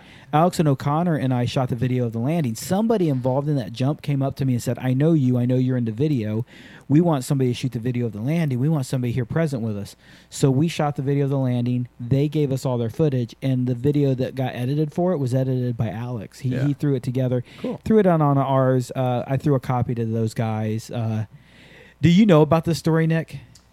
No, I'm going to let you tell that story. I got to step out. Go for it, man. So you're going to go pee? Yes. Yeah, we'll call you out on it. So someone jumped from Mr. Bill from an aircraft and landed with the still person hanging on? Yeah. So first of all, for any new jumpers, a Mr. Bill is a super, super dangerous stunt. I don't really recommend it. I know people have hurt themselves with Mr. Bills. Is everybody going to leave the room except for me? No. Mr. Bill. Oh, I see what's going on. A Mr. Bill is when you jump out of the airplane and you hold on to your buddy. And as you hold on to your buddy, he deploys his parachute. The guy deploying is called Sluggo. The guy holding on is Mr. Bill. Sluggo? Sluggo. I've not heard of that. Oh, no, Mr. Bill! Sluggo is Mr. Bill's homie. So most people know what a Mr. Bill is, but the parachute deployer is Sluggo. The hanger is Mr. Bill. And Mr. Bill lets go and makes a skydive. These two guys start with a video. We're going to save $5 on a pack job. They're foreign. I don't remember where they're from, but they had a funny accent. It's getting racist. I like it. Yeah, straight up, man. They actually did a Mr. Bill. The dude hung on his back until landing, and right as they touch the ground, he lets go in PLFs. So they fucking landed a Mr. Bill and go, oh, we saved $5 on a pack job. I sound Asian, but they didn't. They actually like European or something. Okay. So That's just the accent you're most familiar with. it's the only one I know is to impersonate my mom. Oh, dude, I get in so much fucking trouble when I make fun of Asian accents with my mom. Really? Oh, dude, and How thick is her accent? Oh, bro, if you talk to my mom right now, you'd probably laugh. My mom has spoke English for 43 years. And you know the stereotype of an Asian lady? Oh, Donji, I need you to take out the trash. That is my mother. Her accent's not horrible, and I don't notice it at all. But She's from Japan? she is born and raised. Okay. Dad was an American Marine there. Hey, G, I love you long time. And now they've been married for 45 years. When I Valerie, think I've met your parents, haven't I? they come to have the drop visited here. zone? Yes, they have. Yeah, and I think you've met it. When my mom, when I first started dating Valerie, my mom would say something to Valerie, and I would have to watch Valerie because when she was done, Valerie would either answer her or look at me. And if Valerie would look at me, it means I had to repeat whatever the fuck my mom said because if she's comfortable with you, her accent is heavy. If she's uncomfortable with you, she tries harder, and her accent is just snookered. It is out there horrid. So anytime I say, "Oh, mama, we eat our rata rice," it's not funny. I get serious grief. I think that's hilarious. She doesn't. As someone who dates an Asian female, I take every opportunity I can to make fun of their heritage. And I don't care who you think you are. Asian females are angry They're all ninjas, and they all throw shit at you. Yeah, and they got those spicy personalities. You got to watch out. My sister got mad at one of my friends, threw a fucking vacuum cleaner at him. Just saying. See, Sam's not the violent type, so I got that going for me. When I say through a vacuum cleaner, remember the Kirby metal? Oh, yeah. My little Asian sister, your best friend, Debbie, threw a fucking vacuum cleaner at my homie. I miss you, Debbie. I love you. I miss you so much. I hope you're driving right now. Don't crash. I love you. My sister and Nick have this little podcast romance going on. We don't tell her husband, but I think they're actually making phone calls behind our backs. We're in love. Don't judge us. It's beautiful. Should be celebrated. Oh, dude. He just winks at the camera, Debbie. Oh, man. If you actually were with my sister and my brother-in-law, Steve, her husband is a very nice guy. I love you, Steve. But if you were with my sister, I'd be happy to call you my brother-in-law. Yeah, you can only have one brother-in-law. Who's it me? Who's going to be, me or Steve? Mr. P. You're goddamn Mr. P. right. Coming for you, Steve. Yeah, take that. You're going to be chopped out by a midget. I just really like that she likes the podcast so much. She seems like a great lady. Dude, so we went a week off. My sister is by far our biggest fan. My sister is also by far my best friend. I grew up as a military brat. You know this. We move every 7 months to 4 years. That is the shortest and longest we lived in a place. So do every single one of our friends. So every year you have a new set of friends. My senior year of high school, we're in a brand new high school. It sets you up almost perfectly for skydiving too. It really Yeah. does. I'm a vagabond. My whole life I've traveled. So my senior year, man, and we're at a new high school. I immediately make friends with some homies. Hey, come eat lunch with us. Yo, bro, my sister doesn't have any friends here yet. I'm going to eat lunch with her. I ate lunch with my sister for like 6 or 8 weeks and always ate with her. And I will do it all over again. And I will wait 12, 14, 20. I don't fucking care. Now, straight up, she knew it. And I will be honest with it. I couldn't wait till she made friends so I could go eat with my homies. And by the way, she made friends with some cute girls that I hung out with as well. So, Debbie, thank you for Tanya. I mean, thank you for having nice friends. I didn't say any names out loud. Sounds like there's stories she still hasn't heard.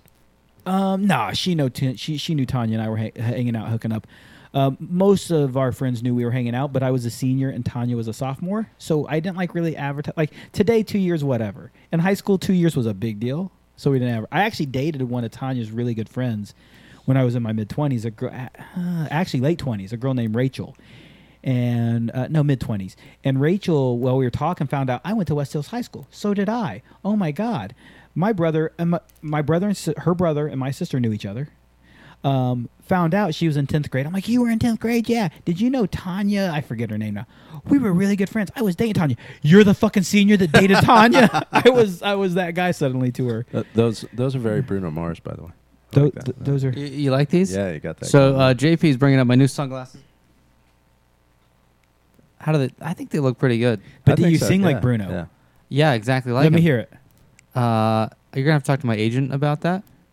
We don't have the rights to produce that. Yeah, I can't be making free performances in public venues. You know? Dude, did you It's listen not to the allowed. Josh Barnett podcast on Rogan? Yes, I believe I did. Did you listen to the whole thing? Hear how he talked about how his podcast went to shit because of stuff like that? Gosh, I don't remember that part. At the end, he was talking with Rogan. Rogan's like, why aren't you doing your podcast anymore? Because Fox kind of fucked me. Like, what? Like, I talked to him about, well, we need the rights to the musical talent. Oh, don't worry about that. We have it covered. Oh, yeah, he knew a guy who actually owned the rights, but through all the corporate loopholes, it was a pain in the ass. And then when Josh's podcast came on the air and it didn't play audio, Josh was like, what the fuck? Well, yeah, like he's running around on screen in silence, right? Yeah, I exactly. remember that part. it's so crazy the things you have to think about with those royalties and that crap, which we don't have anything nearly important enough. I love you, Susan. We don't have anything nearly important enough to worry about copyrights and royalties. So can we get back to flying JP? airplanes for a minute? We were talking about. Oh yeah. So Kevin Craig asked a question that I know we'll have a couple answers here. Do you have to wear a parachute when you're flying a jump plane? Henry's listening, dude. Oh, Henry Guyver, what's up, man? What's up, brother? We were just talking about you, man. His Chinese internet are killing him. Get internet from someplace besides He's not McDonald's. Chinese. He's a white guy. He's from Colorado. But he's getting it from Chinese. My Chinese internet killing me. Hey, I'm Asian. I can make the joke. So, JP, about the jump plane. So, Parachutes in a jump plane. fair warning. I will bore everybody to death with the geekdom knowledge I have. So, wearing a parachute or not depends mostly on how the aircraft was approved for use in skydiving. So, Would you also say configuration of the aircraft itself? less so. Less? Okay, Less cool. so. Continue. So often skydivers are assumed, say in a Twin Otter, you don't have to wear a parachute because there's a bulkhead between the That's where I'm wrong. the pilot and the cabin, and that's not entirely true. Really, the reason a Twin Otter typically doesn't require the pilot to wear a parachute is because it was approved for flight with the door removed for parachute ops when it left the factory. And subsequently, when the jump door was added, in that paperwork... Excuse me. Taking after me. I actually didn't hear that very well through my headphones. You may have gotten away with it. In the paperwork to approve that jump door mod, there was no mention of having to wear a parachute. Now, many skydivers that are familiar with 182 or 206 operations will see the pilot wear a parachute, and that's usually because the approval paperwork for the jump door modification, either a supplemental type certificate known as an STC, or the 337, which is an approval specific to that particular airplane, will say in it, must wear a parachute when conducting skydiving operations. So to be clear, you could have a 182 that does require a parachute, a 182 that doesn't. Same with the Caravan, same with an Otter. Almost all 182s that I've ever seen do require it, simply because either the 337, the individual approval for the aircraft, or the STC, which is something that's been approved for a range of aircraft, and then somebody buys that STC and installs it on the aircraft, will say must wear a parachute for skydiving operations. But then that has to do with it being a jump plane, same aircraft before the modification, no parachute required. The Caravan was approved for parachuting activity with the regular door removed from the factory. The jump door mods and the jump mods on most of the ones, say, DSAL owns, the sister corporation to Skydive Spaceland, are approved for that activity without the requirement of parachute. I think we do have one aircraft that does require it, and we do wear a parachute in that aircraft. I've gone kind of both ways with my opinion of wearing a parachute in the Caravan specifically because of the risk of the low tail and jumper awareness. I currently don't. I've thought about buying one just myself and wearing it. The more Friday Freakout videos I see of people being idiots, the more I lean towards wearing one. See, I wonder about those Friday Freakouts. I wonder if it's... are there more accidents happening? Is it because our ability, because more people have cameras there around? Both. Maybe because skydiving is just growing as a sport? All three. I wonder, I think more's getting the overall quantity. I wonder how many more accidents are happening than maybe 10 years ago. More's getting caught on video for sure. I think that's the bulk of it, is that you're seeing stuff like that. But I think there is a certain element of skydivers, because it's grown so big, and we also have a society now that reacts so negatively to criticism and clicks itself up, so they're only involved in their own little groups rather than the broad structure of the broad group of a drop zone where you might have more dissenting opinions and criticism. I believe the rate of incidents may be going up as well. I think part of it as well is not only are we catching it more on video, but we have more video. because you and I remember a day, and even actually I think you remember a day at least, where cameras weren't as light as they are today. My first jumps are on high 8. I actually have some high 8 tapes still in there. I have a crap load of mini DV tapes. So Yeah. I was I've jumping got boxes of those things still. much heavier cameras, and so not everybody was jumping cameras. And with the advent of small format action cameras like the GoPro, everybody's jumping one. And now everybody's putting video on Facebook. And now everybody goes like, oh, I never knew I could do that. And so people are trying stupider things because of the video. So I think everything you said absolutely is true. And it's a scary prospect. I mean, knock on wood, I haven't had anybody have a premature in the doorway. However, a jump pilot you guys know, a friend of mine who flew for us for a time, did have it. And fortunately, it was a Twin Otter. Unfortunately, nothing came of it. The jumper was pulled off the side of the airplane and completely missed the structure of the airplane. But that could just as easily go bad. You know, so back to that grumpy persona. Sometimes the grumpy persona is because I see some of the actions people take as a threat to my life and the lives of the people I feel responsible for on my aircraft. And in some cases, I know this is hard to believe to say, but your friends. Yeah. I know it's hard to believe you have those. There was a recent incident, no names, but a recent incident where a jumper's pin came free while a 10,500 foot pass was getting ready to get out the door.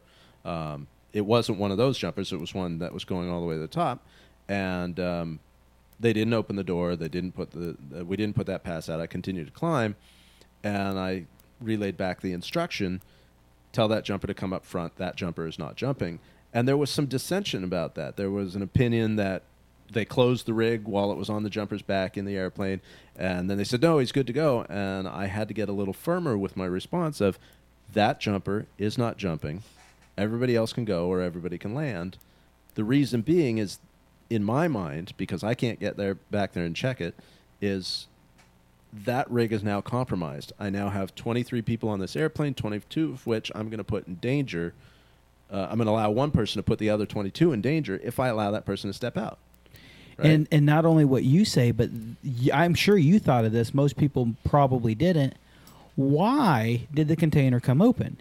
Is it such a problem that it's going to happen again while you're out on outside the plane? I don't know if the pin got snagged or if just the loop is too damn long. Yeah. You know? I saw something very similar and terrifying while I was at the Dallas Boogie.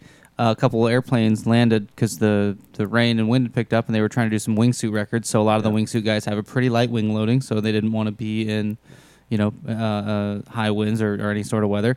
So some wingsuiters were deplaning, and as this guy finishes walking down the ladder, his bag falls out and hits the ground behind him. Yep. And it's like, fuck, at what point did that happen? And did that happen when you were just getting out of the airplane right now? Were you about to jump out of this airplane with that? Was that going to happen in the door? I mean, man, gear checks. Holy shit. I can always do my best to exercise more diplomacy in how I interact and respond with people. That's a constant struggle I've had my whole life. But to try to explain away some of that grumpy pilot, the consequences of something going wrong, both in this sport and especially the aviation side of it, are massive. There is no coming back from some of those consequences. Yeah, it's you huge. rip the tail off of an airplane, that's it. Game over. Nobody's playing anymore. And those are situations and, equipment malfunctions that I think new jumpers just aren't familiar with. They haven't spent enough time. I mean, it's not something that's really super relevant I guess relevant's not the right word, but it's not the most important information to put in the head of someone with 3 skydives. You know, you can't really make them understand that part of it. And even when they get a higher level of experience in the sport, that's not what they're here for. They're here to skydive. If they wanted to know about airplanes and whatnot, so this is the challenge I have in education. If they wanted to know about airplanes, they'd be taking flight lessons, right? Right. And I mean, I think there's so much information that's relevant to someone who's only interested in airplanes is jumping out of them, that I think that it kind of falls upon the community and the culture of wherever you're at to, make make the entire group responsible for educating new the whole saying it takes a village to raise a man, right? So it takes an entire group of informed and helpful and conscious people to create every new skydiver and to turn them into a know-it-all shithead. I got my A license and I'm the fucking king of the world, to someone who's actually mindful of safety. Which leads me to my next question. Let's say, what's your advice for us to, what can we do to keep a happy pilot? Oh boy. Let's just have a list of, okay, so before we start the list, I was just actually reading another quote I have saved on my phone. So this quote reads, and this is listening to an audiobook about, it's called Algorithms to Live By, I think. And it just talks about the information that's become available mostly through computer programming that just helps to identify different patterns and systems. But anyway, this thing is called a ping attack or a denial of service attack. And it says if you give a system an overwhelming amount of trivial things to do, the important things get lost in the chaos. So meaning that if every tiny thing sounds like a huge thing, then who's to, especially when you're dealing with someone with a lack of experience, how does that person know, an order of priorities? So let's just say, let's start at the top. So to put some perspective on that, to me, every tiny thing sounds like a huge thing, often because the jump pilot doesn't think he gets any ear. Right? He doesn't think anything he says is listened to because he keeps seeing the same poor behaviors or poor actions continuously. Going back to your question, which was, what can you do to keep a jump pilot happy? Let's do like a David Letterman top 10. Yeah. Can I throw out one thing just because this is something I'm a huge advocate of? I was taught from the beginning, one of the most underappreciated people in the world is your jump pilot. At the end of the day, see him and say, thank you for all the great rides today. I appreciate that, and I don't want to stand out there. Just say thank you and say my life is hell and my job sucks. It doesn't. It's one of the most fantastic jobs in the world. I don't actually have to work really. It's fantastic. But if I had a title to that list of 10, and I could make it a list of 100, if I wanted into minutia, but is understand that most things that are requested of you by a jump pilot or the people working for the jump pilot, which includes the loader, have a reason, a pretty important reason. Yes, it seems frustrating when it's hot and you're making your 6th load of the day and that loader's still standing by the side of the airplane holding the ladder because you haven't got your seatbelt on. But that seatbelt is important to the pilot, not just for his ticket, right? Not because he doesn't want to be violated if the FAA happened to be standing around the corner. But more so in my case, I'm planning for the crash. I'm planning you and me to both survive that crash. Now, I don't want to scare people and say it's dramatic and that's going to happen. I've got, how many did I tell you I had? 6,979 loads? Something like that. And I haven't crashed yet. Right? But that's what I'm planning for each and every time. Right? Little things, sit down, as soon as you can and get your seatbelt on. That's your priority. It's frustrating when you look over your shoulder in the mirror and you see people who get on the airplane and then somehow something else is a higher priority than putting your seatbelt on, and being ready to depart. The whole airplane's waiting on you, It's just like skydivers are frustrated by the tandem instructors who show up to the loading area late, right? Well, I'm just as frustrated by the skydiver who decides that chatting with his friend or show, whatever. I've seen people show GoPro videos rather than put their seatbelt on. What's your priority at that point? I could go on with a list of little things that seem little. Right, but the overall theme is sit down, put on your seatbelt. Yeah, let's go. Cooperate. Because you want to make another load at the end of the day, and I don't want to fly past sunset. Right? And I agree that having seatbelts on is important, and I don't think anyone should be going without a belt or sharing a belt. I think that we should all follow the rules, and we should absolutely all wear seatbelts. I would never argue that rule with any pilot.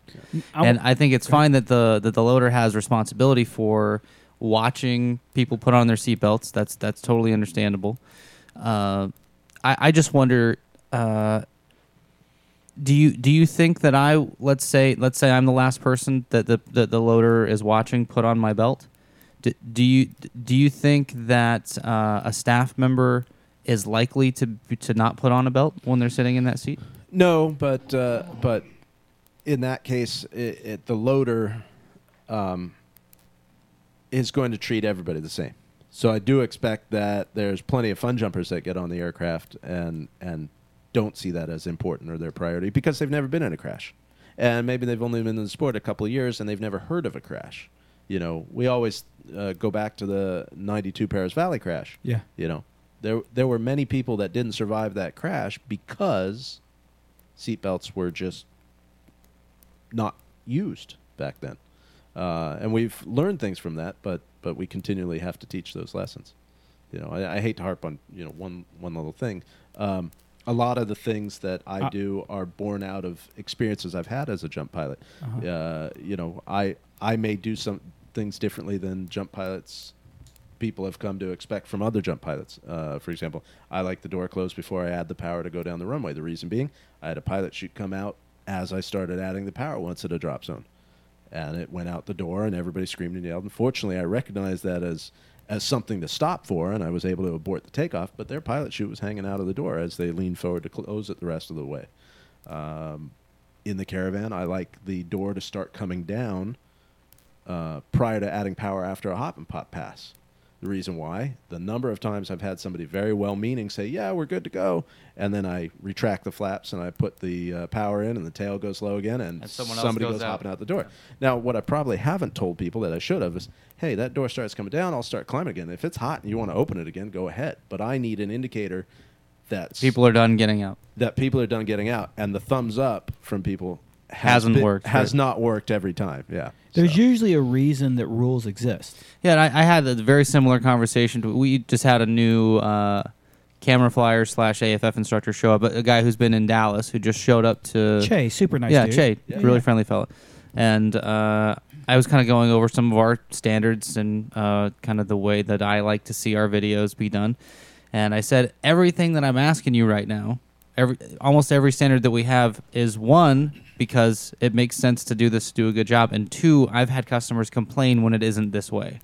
So that, you know, every rule, even for something as simple as shooting a tandem video, every rule that I put in place has its reasons. So it makes sense, you know, hearing your explanations about it absolutely makes sense of why you want those things. Well, and it only makes sense that there's conflict revolving around it because whether it be in the video situation, which I identify with very well, or the flying situation or anything, because we're a sport that attracts such strong-willed, don't tell me how to do it personalities, you know, and they wouldn't be in the sport if they didn't have that personality, because it does take a certain amount of alpha and autonomy to do it, and so it's a continual battle. I guess the one thing on that list overall is just understand that it's extremely rare. We don't have a reason for what we ask.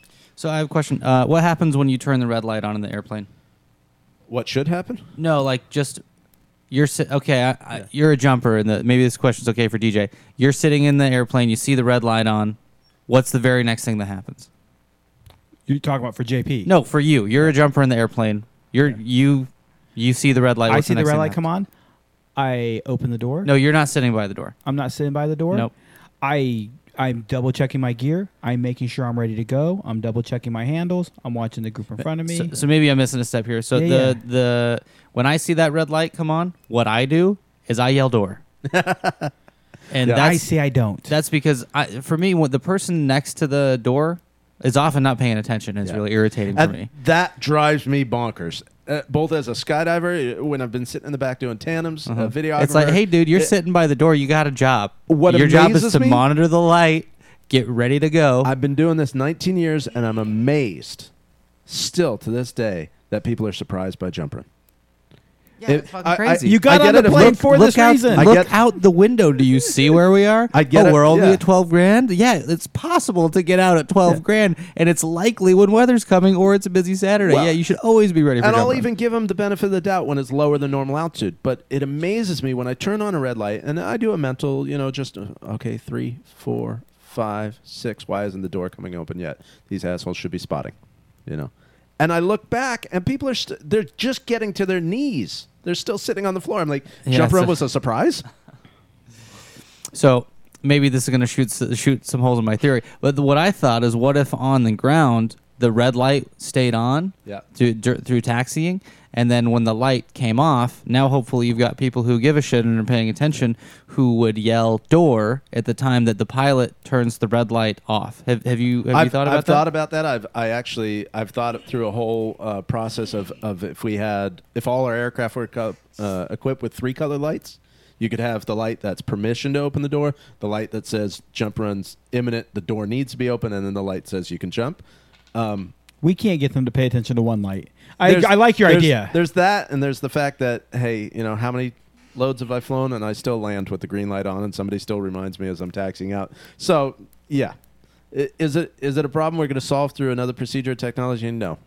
By the way, guys, if you get in the fucking plane and the green light's on, ignore it. Because if you jump out with a green light on the ground, you deserved it. You're a fucking idiot. Well, whether I'm up front or whether I'm in the back doing a jump, I love it when somebody says, tell the pilot green light's on, and I'll just look back at him and go, I'll bet you it goes red before it goes green again. I bet you he'll realize it by its time. Yeah, exactly. And again, I think that's a cultural thing. When that message starts to get passed back, I think that should be the responsibility of experienced folks to say, hey, don't worry about it. Yeah. The light's it's not telling you to go right now. Everything's going to be okay. Don't spaz. And I do think that it's another part of the culture, the same alpha personality that everybody wants to be the person who's telling somebody else that they're doing something wrong. Yeah.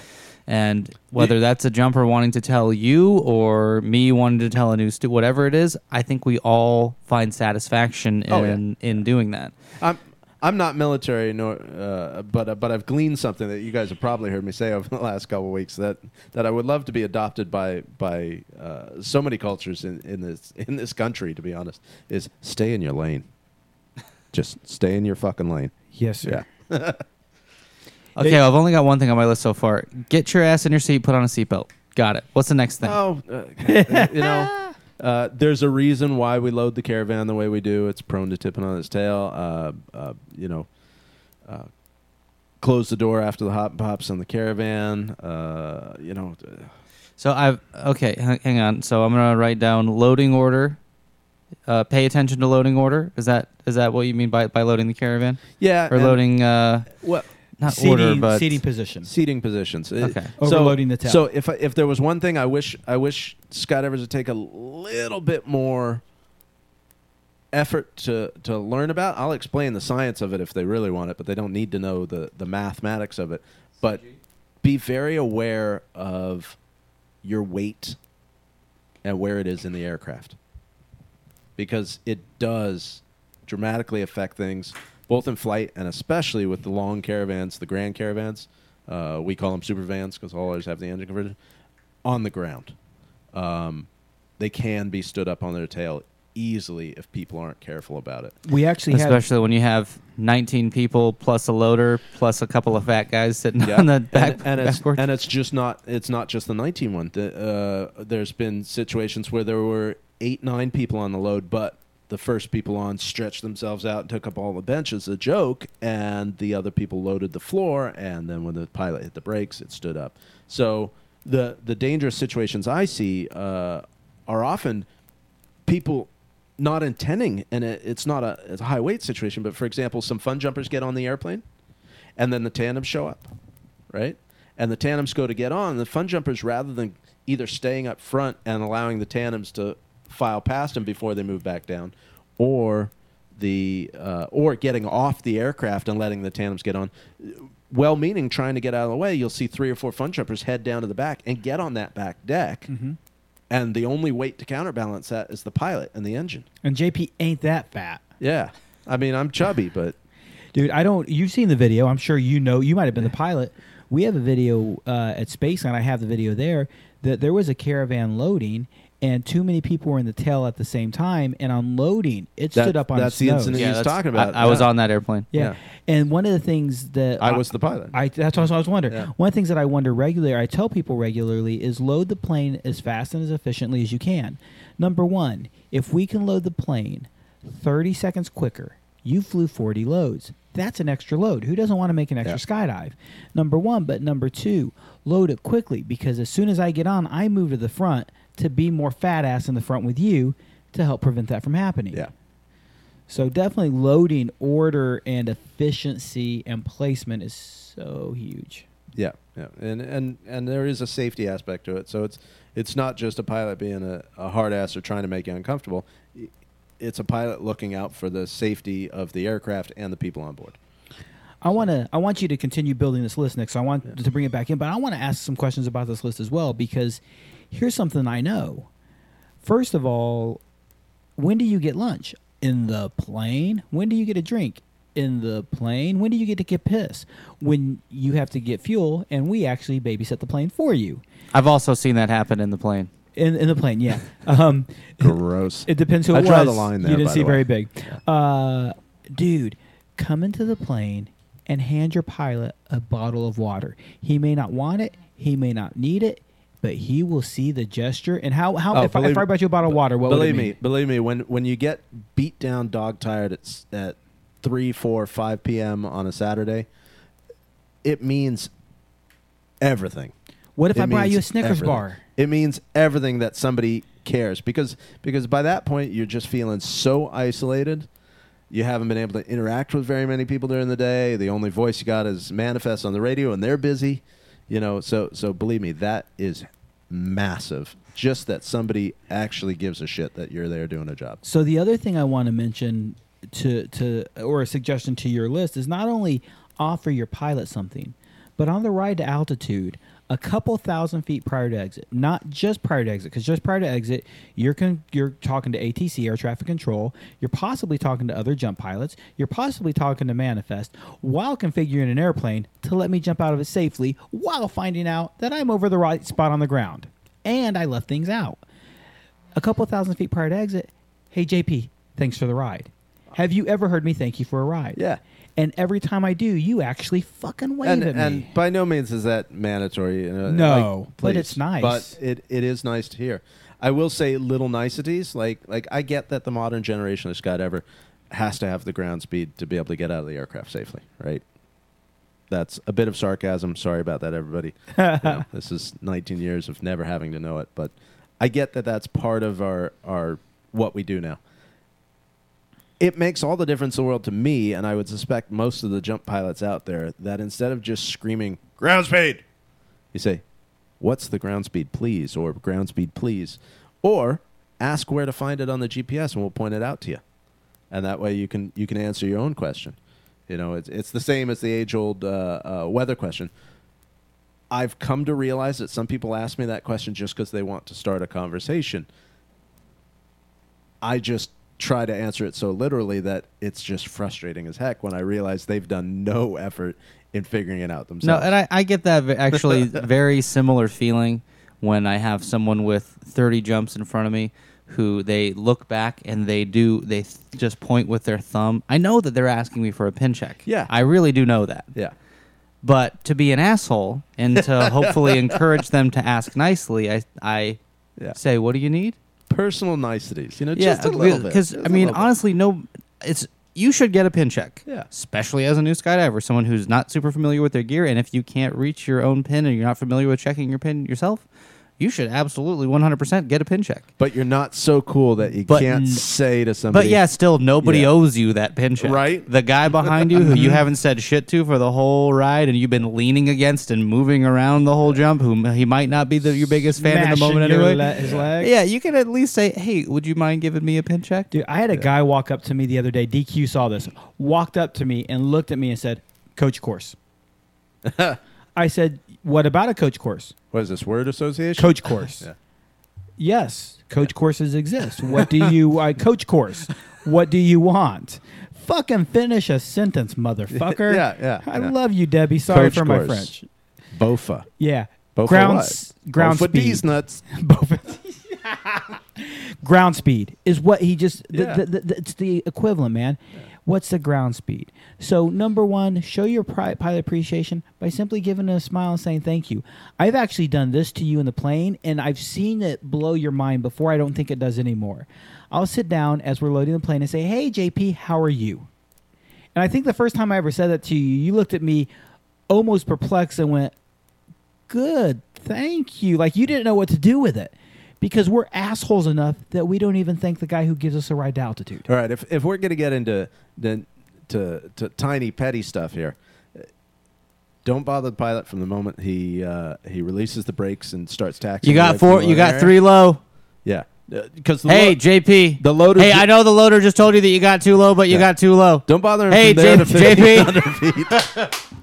and then if you want to get lean over to here. So if you want to get your pilot's attention, this is the way to get the grumpy pilot, right? Jab him. Poke Yeah, him. yeah. Give him a stab. This will pay attention, right? Hold We- on 1 second. Yeah. A lot of people listen, don't watch. He punched me versus Yeah. lightly tapping me. Yeah. Lightly setting your hand on Yeah, the shoulder. just- and yeah, because you know what, 47 pokes in a day, that starts to, and it sounds petty, but it's the No, truth. I understand it. So those little things add up. We want to talk about triggered, yeah, and we may hold up our hand and hang on a sec because we're listening to ATC or Manifest or Ben Nelson singing us a song on Oh, the yeah, radio. maybe Dr. Dre's going in there. Snoop Could Dogg. be. Do you have that where you can hear music when you don't have I did Tom on coming my through? old headset, and tomorrow in my PO box should be a little Bluetooth dongle that's going to allow me to do that. So I'll be able to ignore everybody in the back even more. I want to let's get the world an idea of what goes on because I've sat in the right seat plenty, and I actually on a busy Saturday I'm on the ground regularly doing coaching, and I'm regularly next to a radio. From the at a busy drop zone like Spaceland, it's very common we have 3 planes going at a time, You want me to run through basically our workload in a flight? Is that where you're going? including how many people you're communicating with, how often. Because I'm at the gate, I'm at 5,000, Yeah. I'm trying to drop a hop All and right. pop, I'm on a load. So it's a Saturday. We got 2 or 3 airplanes running. We start up the airplane. Say it's from Cole. We start up the airplane. We turn around. We start in the loading area. We've just brought all the avionics online, so we're configuring the GPSs. We're looking over our shoulder, picking up a count, right? We're making sure the aircraft's configured for flight. We're taxiing out. We're putting flaps down. We're doing our checks again to make sure it's all ready for this flight, that we got enough fuel, props are forward, etc. We go ahead and take off. Oh, wait a minute.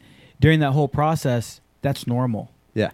When it's not normal, Nicole or Sam are on the radio telling you, "Oh yeah, JP, don't forget about this." Yeah, I might be getting a little information. I'm pretty good at ignoring it at the most inopportune times, so I'll just do a quick standby or I'll ignore it and But you still have that 2 voice in minutes your later, head. yeah. Some pilots aren't as good at tuning it out.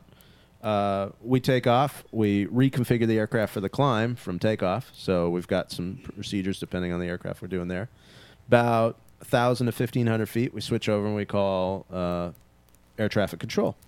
We do a check in there. Maybe we have to wait because we hear all the other airplanes on the frequency, so we got to fit our communication in there. Oh, wait a minute. This is normal. Sorry. I'm going to And- throw this in there. While you're taxiing, you have some visiting jumper saying, "I'm coming into land. Where are you at?" Yep. We'll have local jumpers that are flying in their own aircraft.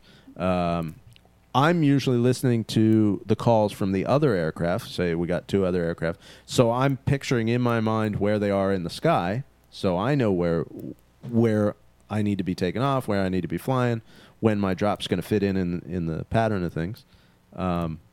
We get to have to take off. We talk to ATC. There's also all the other air traffic in the area that's on that frequency. It may be the NASA training jets. It may be local pilots flying through the area. We hear jump planes at other drop zones often. So in all of that, we may get a request from the ground. It may be, hey, we may hear the ground personnel communicating, "Oh, there's a cutaway." So there's all this going on in the headset the whole way up. We make another call to Houston to tell them that we're dropping jumpers. We make a call to Manifest, tell them we're about to drop jumpers. We tell both those people that we're on the way down. We do some bullshitting in between ourselves as pilots, usually talking shit about each other. Or singing to each There's other. a lot of that. It's pretty entertaining some days. And then we land and do it all over again. Dude, if you ever saw what a jump pilot did, they are so busy. And Chris, again, thanks, bro, for chiming in with all these questions. Asks a really interesting question because every drop zone is different. So I will say, first of all, I'll read Yes, his question. Is it possible to take a right seat ride is what we call it, and that's a ride up and down. And in some drop zones, the answer is no. In some drop zones, the answer is yes.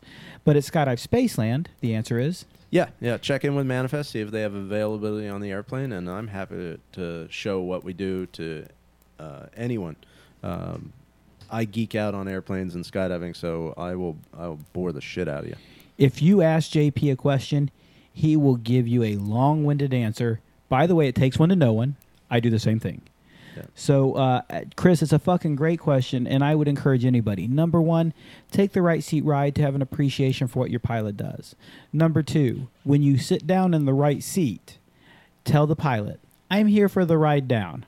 I'm not going to tell you anything else because I don't want to implicate my friends. But I will tell my pilot, I'm here for the ride If down. my bosses are watching, it's very gentle. Well, that's why I like the ride down. It's very smooth. It's very calm. It's very collected. Bullshit. But I've never had a right seat ride with you like that, Heath. Was that the bus I just drove over Yeah. my really good Yeah. friend?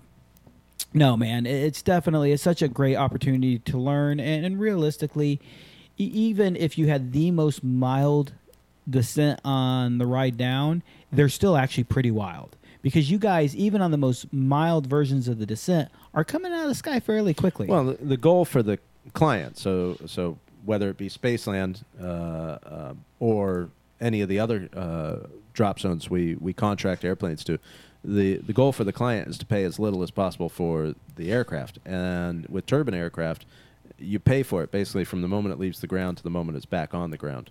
It's a little different with piston-powered airplane. You're basically paying any time the engine's running.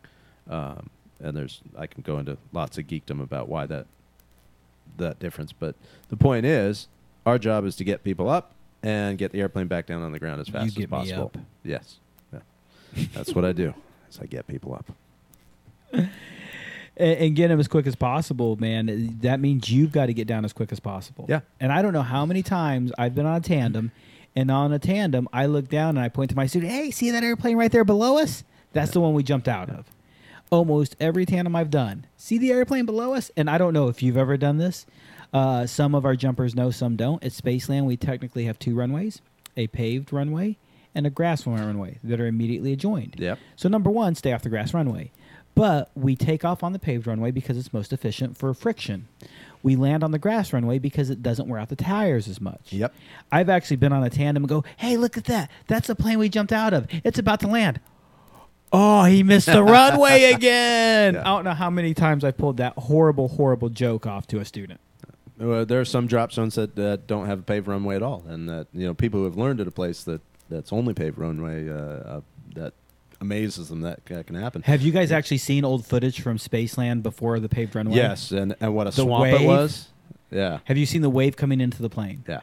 There are some old. So first of all, Skydive Spaceland Houston had its runway paved in 2005, August of 2005.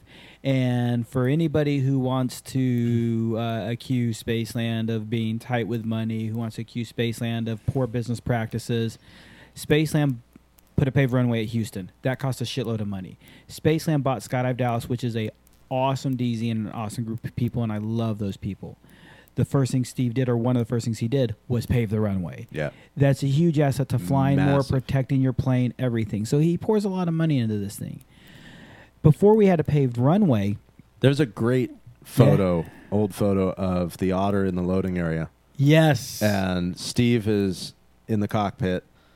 I think both Eric and Steven are in the photo as well. But you look at that thing, and the loading area is such a swamp. That concrete's not there yet. And it's such a swamp that the Otter's up to its axles, yes. its main gear axles, in mud. And that was normal in the wet season, right? It's technically the picture you describe is a classic photo in your and I's world, and that was it. There were so many ruts in the runway that we would ride a rut, and fortunately I showed up a month after the paving, but I saw all the videos because I was fresh after it, and would ride a rut until it skipped to the next rut.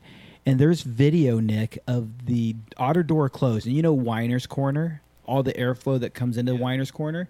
There is video of everybody. I don't understand this. We put 23 people in an otter today, and you can barely fucking fit. Everybody's forward of the door. Everybody's forward of the door. 23 people in the jump because there is no exaggeration. A wave of water coming in through that crack in the door into Weiner's Corner and sloshing back out. I watched our Atlanta location is a grass runway, and during the wet season it gets pretty wet there. I flew there this winter, and we had a procedure where when we were taxiing there, we taxi into the hangar at the end of the day, and we'd pull up onto the pad, and there'd be two guys out there with hoses, and you just taxi by as they kind of like that slow roll car wash, spray off the back of the airplane and clean the mud out of the inside of the floor. Too bad. I remember being a young fella and going to all the high school cheerleader car washes and getting that done. Yeah. Too bad that wasn't going on. Yeah. Or if you ever watched Free Fly Chronicles, you remember that plane washing scene? Yeah. Did you see where Sonic from the ranch redid the vomit in my mouth? Yeah. Thanks, asshole. You're welcome. Do you know what we're talking about, Nick? Nope. So you've seen the old Free Fly Chronicles videos? Yep. Chronicles 2, if I remember it right, might have been 1 as well. But they have the girls in bikinis washing the plane, pressing their boobs against the glass. I do vaguely remember this. I vividly remember this because boobies rock. Sonic recreated the video in, if I remember right, a Speedo. Yeah, and I think that was in the Swoop video, the very controversial one with that was advertised with a girl in the bathtub full of hot dogs. Yep. Do you know Sonic, first of all, Nick? Oh yeah, I know Sonic. Yep, I've known him for a few years. Now you can picture Sonic in a Speedo. And folks, if you don't know Sonic, number one, Sonic is a brilliant, vibrant, and large personality who I absolutely enjoy and appreciate. Sonic, as large as his personality is, so is his belly. Sonic is a heavy-set feller.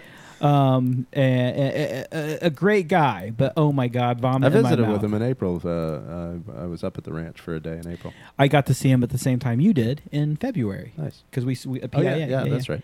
Man, actually, I'm going to come into that conversation here, and you know what? Fuck whatever conversation we were having, you just abandoned it on this reason. Okay. So something that was interesting. You and I have had this conversation many times. I say many, a few times. And at PIA, the symposium, you and I had this conversation. She's cute. Again. Go back. Right. Wait, where are we at? Who's that? Oh, that's actually... Don't worry about it. We're not creeping on girls on the podcast. I actually know her. She used to work at Bob's Place. Amy Daniker or something like that, if I remember her name. A super, super nice girl. And actually, that picture was not a good picture of her. I think she's prettier than that. I think I said her name right. One of the things that we discussed there was something we've discussed on many occasions is a problem we have in our sport, and it's CE. What do I mean by CE? Yeah, continuing education. Absolutely. I've been on that kick since at least 2005 or 6 when I first started going to board meetings. Yeah. Yeah. It's so for people who don't know and people who don't understand, I'm a coach, a USPA coach. I'm a skydiving coach teaching newer jumpers group skills. I'm an AFF instructor. I'm a tandem instructor. I'm a static line instructor. Whatever it is, teaching people to skydive. I train to learn. After that, the only continuing education requirement is a rating renewal seminar. Can you actually define a rating renewal seminar for me? I'm going to paraphrase it, but it's pretty much any time you got together with other instructors and staff and talked about skydiving. So I think what we're doing right now clearly qualifies. I want it straight up does. So first of all, I'm going to paraphrase it. Yeah. I'm going to try my best to say it, and then I'll read it if I need to. Yeah. It's a gathering of instructional rating holders to discuss, develop, or exchange information to better improve instruction. Yeah. A meeting, here's the real reading, a meeting of USPA instructional rating holders. If you have a coach or instructor rating, you're an instructional rating holder. To exchange information, hey, I said that's pretty good, introduce and discuss new ideas, and to develop, improve, or assure the quality of skydiving instruction. So to put that in real-world perspective, what it is, it's that line that all the instructors need to get signed off that says, I've attended a rating renewal seminar. And about the moment somebody goes to put the date in there, somebody goes, hey, what day was safety day? And safety day doesn't typically count because safety day is a gathering of skydivers talking about safety. It's a damn good process. The point being is more often than not, I think that the requirement is just whipped. Right? I don't think it's actually whipped. Yeah. And the reason I say that is because this is a sad statement. I have heard one of our USPA board members say in a board meeting, in an open session, it is not a good rating renewal seminar if there is not beer. Well, and I think the interpretation of what it is so vague that therefore it's hard to pin down. Versus if you had actual requirements, actual classes, Mm-hmm. A list of things you could do to meet your CEs, that'd be great. And to push the subject more so is every other industry I can think of has CEs. You want to be a flight instructor, you got to do continuing education. You want to be a nurse, you got to do continuing education. Police you want to be a officer. scuba instructor, there are CEs, right? Police officer, Yes, sir. everything, there's CEs, and we don't have it as an industry. Why? Because it's hard. I You know the dispute that. reason why, and it's not because it's hard. Here's the real reason why, and I don't think it's a valid reason, but you're going to agree this is the reason. Because drop zone owners say it's too hard to get instructors. If we make it hard to keep instructor ratings, it'll be harder to get instructors, and we can't keep instructors, so we don't need this challenge. That's the reason. I've been hearing the argument that bullshit. that there's a shortage of instructors for years, and I would argue that's absolutely wrong. We just don't demand enough from our instructors that it's they respect themselves enough to stay in the industry. I've actually said this on Braden's episode, on Braden's podcast.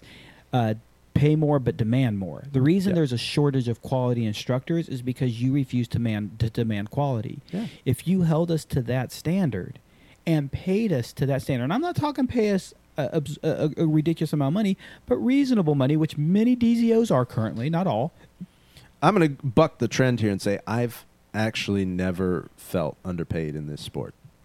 I mean, I really haven't. Now, I haven't worked at some of the places I've heard that pay peanuts, but I personally have never felt underpaid in the sport. Would I like more money? Yeah, I've always liked more money. But my solution, and granted, I might be a weirdo, my solution to if I wasn't making enough money is I'd figure out a way to make more by making more jumps. You and I, though, I think have both been at various drop zones where we couldn't keep quality staff, and I really believe if that DZ paid a little bit more and also demanded a little bit more from their staff, they would actually keep quality staff. Staff leaves because, dude, I work my ass off to be here, and you're keeping a clown like fucking JP. JP's the biggest fuck up in the world, which is not true. Yeah. But the biggest fuck up. So I might be. why am I worth the same thing JP is? I don't feel validated. I'm out. So that whole idea of we're it's ironic because there's not enough of us, but then when we complain, they tell us we're a dime a dozen. And to me, the CEs are more, for me at least, a motivator for me in something like that would be the pride. The pride of doing the job and being that much more qualified, being that much more well-rounded, being that much more educated at what I do. I had a conversation, God, it would have been like 2007, with an instructor I was working with on the West Coast, and he'd been an AFF instructor since 1988. And he was one of the most talented AFF instructors I ever know. But we were also having a conversation because we'd seen some newer instructors that had just phoned it in, just half-assed. Mm-hmm. And we got on the subject, and I asked him the question. I said, listen, since 1988, have you ever been asked or made to learn more or improve yourself as an instructor to become more talented, to learn new techniques? And he goes, no, I do it because I want to. Unfortunately, not everybody has that level of motivation. That's why I haven't argued much for it in the recent years, but I think it's an important thing. Was that too, Nick? This is actually the first time ever that I have had more than one alcoholic beverage back to back. My goodness. So I'm growing up. I want Are to you gonna address get silly? what you said here in a second, but I do want to throw something down. Next week, Friday night, we are going to have a return guest, Mr. Big Smitty. Braden Smith is going to join us again while he's in town. However, it's going to be a Friday night, which is very difficult for us because the next day is a work day. So Mr. P has already said when we scheduled this, I plan on staying here. I'm like, because the next day is a work day? No, because I plan on getting shit-faced. Or did you say shit house? That may or may not happen. Yeah. I'm going to have a drink or two. We'll see how bad it gets. Yeah. Can you just spread, like I want to come over and hang out. Can we just fill the room with love sacks? and, I don't like, give a shit. have a I f- got have a a love foam- sack to bring in here. Have like a foam party in here or something? yeah, the more the merrier. Sausage party. What about bathing suits only? Yeah. What about boys on boy just kissing each other? Okay. You say that, I but was Mr. just- P and I have kissed each other. Hey, well, I here's- kissed 2 of my male friends on the mouth today. Here's the thing. Was is, Adam one of them? He was. is I have lost many a game of gay chicken with Mr. Lot. So I just know when something's completely out of my ability. You know, I got put in my place in a gay chicken battle the other day in That Dallas. was fantastic. Did that you- was you were there, right? That was the best moment ever. I think I was the only one that saw it. Where I imagine that Ben was there too, but maybe it was only you. Yeah. But yeah, so we were in Dallas, sitting, you know, where the stairs are to Ken's office in Dallas. My bedroom's I up was there sitting too. next to I was sitting next to Ken. yeah, we you were were. talking. Yeah, okay, yeah, that's right. Yeah. And Ken grabbed my hand and went to put my finger. He was gonna suck on my finger. He was gonna put my finger in his mouth, and I went, God, fucking weird. It was I just could fucking not. a pivotal could moment not watching handle it. Mr. Lot lose a game. I had It was- nothing, dude. just- I had wow. nothing. I had to leave. Mind blown. I found out Nick's ability with gay chicken. We were in the plane one day, and I said something or Nick said something, but there was a threat of some type of kiss, and one of us leaned out, and I believe Nick called me out and leaned forward for a kiss, so I just kissed him back. And at that moment, we both looked at each other and go, we're both one of those guys. We're good. And we had that quick epiphany that, like, we don't care. In the game of gay chicken, I will swerve if you either pull down your pants or stick out your tongue. Either way, I'm done. I sadly can say I have looked Adam Chamberlain in the eyes as we have exchanged a kiss. That's when it gets creepy and weird. By the way, But have you had John Barry grab your head and lick your mouth? Yeah, you know, I could. Yeah, So- he'd be one I'd lose against. for There's sure. my I line. can't. I can't handle it. the line that you gave me was he actually touched my head, because you know how I feel. About Yeah, we were that. at BJ's, and I was like having some fries, some real ketchupy fries or something, and I had ketchup all over my lips. And I pointed this out to John Barry, and he promptly grabbed the outside of my head and just sideways licked my whole mouth from one side to the other. As beautiful as a moment as it was, I wasn't It's a ready. lovely thing. We wasn't got to ready. have him on Wow. here. So back to continuing education. That's something you and I have discussed for many years. And the first thing I'm going to recommend to people is a rating renewal seminar. Truly, at the end of every jump day, most of us talk about, hey, what student did you have? What did you have? What did you do? How did you deal with it? So truly, we are fulfilling the letter of the law and actually, unfortunately, the intent of it. Because I don't like the intent of it. I like what you said. Some structured classroom, some structured seminar, some structured setting. I think one of the fear there's two hurdles I see to it. There's one is people assume that it's going to be a pass fail thing, and as when I brought it up at a board meeting in a safety and training environment once, Jay Stokes said, "Will you be willing to throw your rating card on the table and leave it there Yes. if you didn't pass?" And I said, "Absolutely, because I have that level of pride in what I do. However, I'm not suggesting it has to be that way."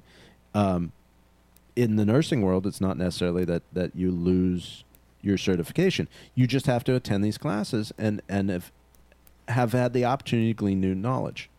The other hurdle is who administers it, what effort is put into it. I did see, for those of you who are safety and training advisors, there was the update to The test. The test, yeah, which that is kind of a pass-fail thing, but that's kind of a good model for one way to do this sort of thing. You know, have some sort of educational article with an interactive component to it about new techniques. You know, Jen Sharp, I don't know if you know her. Yeah. She was a large piece of that being created and then being pushed towards USPA. I happened to be working on the board at that point, and I voted for it. And I voted for it not because I thought it was a good idea for SNTAs, although I think it is. I voted for it because it's what you said, the catalyst to the instructor having the same thing. And I believe Jen sees the same goal. I believe, I don't know. Yeah, and I think it's a matter of sharing that information in a more structured level. You know, I have certain things I do when I do AFF that are the ways that I do it, and I have reasoning behind to do it. Is it the way everybody should do it? No, but you're never going to know unless you're exposed to it. You know, you've probably told this of your candidates, and I believe it firmly. You know, as soon as you get your rating, you need to go out and watch every experienced person out there and steal shamelessly from what they do. Fuck yeah. Because that's going to be your basis for figuring out how you do things best for you, and you're going to learn new techniques and new ways of doing things. You? No, that was not me. Okay. What I was think that the noise? cat's trying to rip the door down. If you ain't stealing, you ain't trying. Right. People hear me say things all the time, and I will take a little bit of credit. I have the gift of gab. I am a master of bullshit. So a lot of my analogies and a lot of my stories to help teach are things that I've come up with on my own. It used to be about 70% of what I said was stolen, and about 30% of what I said was made up analogies that I liked. I honestly believe today about 70% of analogies and things I give to help you remember it are bullshits that I've come up with over the years. But there's still a fucking solid 30% of stolen shit. If you ain't stealing information, if you ain't stealing material, then you ain't learning from others. The best examples have already been written. I mean, in aviation especially. I mean, some of the cliches that I've used, and then you reapply to skydiving. They're massive. You know, one of my favorites out there is the Sky above you. When everything hits the fan, you rarely rise to the occasion. You usually default to your median level of training. I think that was attributed to some Vietnam fighter pilot, but there's a massive truth to that. You know, nobody jumps up and is heroic by luck. You know, you take action because you practice something. But I really do think that that's kind of a mentality. Yeah. You know, that people think that they're just going to rise to the occasion, you know? Yeah. And I think that it's because of movies like The Mighty Ducks. Like, that you see people who aren't actually qualified doing what they're doing, that heart is enough to do it. And that's just not true. I think one of my favorite quotes that comes, I mean, it's kind of unrelated, but it's we are what we repeatedly do. Yeah. So excellence then is not an act, but habit. Yeah.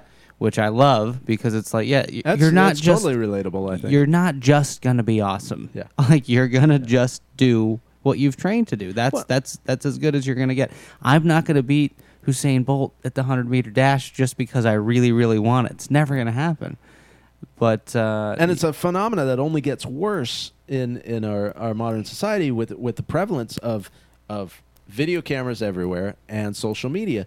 You only ever see the extremes. You only ever see the really, really good things. You know, the dude perfects where the guy hits epic wins and epic fails. Yeah, where the guy bounces the basketball off 17 buildings and hits the basket first try. But you never see the 400 tries over 3 years the guy made to do that. It's the same reason people are terrified of airline flight. You only ever hear about the crashes, not the 10,000 a day landings that go perfectly, you know? Is this the same reason that A-licensed skydivers are going for solo sit fly jumps? I think it's solo head down. That's the new thing, right? Solo head down, is that the thing? What are you doing? I'm doing heads down. Solo heads down. If you got a boner, it is heads down. Just saying. Only if you tuck it in your waistband, though, right? That's where you keep it, isn't it? Could we break this off into how to spot the dangerous newbie skydiver? You know, I haven't added anything to my list for a while. Why don't you tell me another thing I can do to help out my pilot? Well, hold on. I want to stick with continuing education for 1 second. Oh, okay. Just because we got sidetracked on that. One of the things so right now we don't have any formal version of continuing education readily available as a majority of the industry. There are people who offer rating seminars. There are things that exist. But the thing that I would tell you, if you're an instructor, if you're a coach, if you really want to continue your education, approach your local examiner or approach an examiner at someplace you want to travel and say, hey, man, I would like to come and evaluate for you. I'll tell you right now, with the Rating Center, I have a lot of guys who are training to become to do what I do, not to become me, because you don't want to be that man, but to train what I do. So a lot of times my priority is to my staff training and getting ready and the team of the Rating Center being better. But it's common, I hear people say, I want to come work in the course because this is a good opportunity for me to learn what's new and what's updated. Go work in a course. As you suggested, as a video guy alone, you'll learn a lot. If you come to work with the Rating Center, and I know Jay Stokes will do the same with you, and I'm positive Michael Watkins will do the same with you, and I'm pretty sure Brahm would do the same thing with you. Yes, you can work in my course. Now, the downside for you is we don't pay you. Your training is your payment. But holy cow, man. The things I've learned from sitting in other people's courses and the fresh information, the new way to say it, do it. The things you learn just by observing. Yes, sir. I'm sure I've told you the story of how I passed the rollover. Tell me again if I've heard yeah. it. Let's let Cody Edgeworth hear it. So I knew that from watching courses that people struggled on the rollover, the Cat D, the solo. It's a Cat D, right? Yes. I've been out Yes, of the sir. course for so long. And people struggle with it because it's a very psychologically intimidating thing to have happen to you at 8,000 feet, right? And now you're thinking you're getting to the hard deck, you got to catch this person, whatnot. I also knew from working with Jay Stokes and his courses, and Jay's going to hate me for giving away this secret, that if you were making a stop on him and you touched anywhere below the knee or below the elbow, he would roll over on you. He'll tell you that. Oh, yep. I tell the same thing, but Yeah. you must create torque to create the Yeah. situation. So we come off the airplane, do the checks in, checks out, etc. Out to circle of awareness. And I let go of him, and he starts a rotation. I reach out and grab his ankle. And I saw him look at me like, and I hadn't, no practice jumps, nothing. I've never touched his lower limb before that. And I saw him look at me as he rolled over.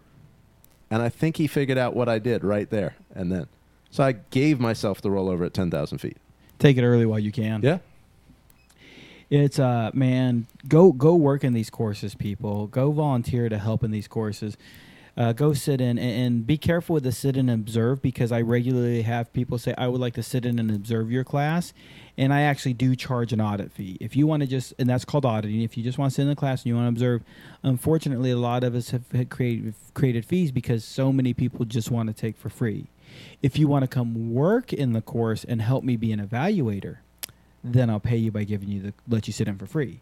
But if you just want to sit there and steal information, I just at some point have to say my class is full and adding 3 people to every class who just want to sit in. We had to create those fees.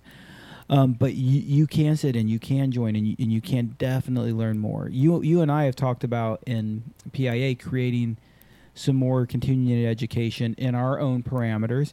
And I love USPA, but I don't fucking care if they pick it up. I love UPT. I don't fucking care if they pick it up.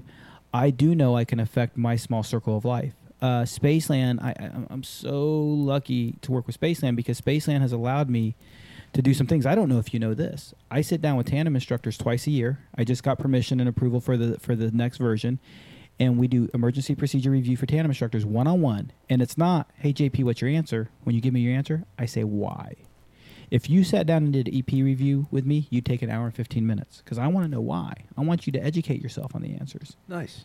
And so Spaceland staff, at the fee of Spaceland, the Drop Zone Skydive Spaceland is actually paying me to give continuing education to their instructors. These instructors have agreed to do this in continuing education as part of their ratings. And the Drop Zone's paying for it, dude. That's fucking blessed. And what they're realizing is the benefit of less chance of any incident, safer operation, and happier clients because of it.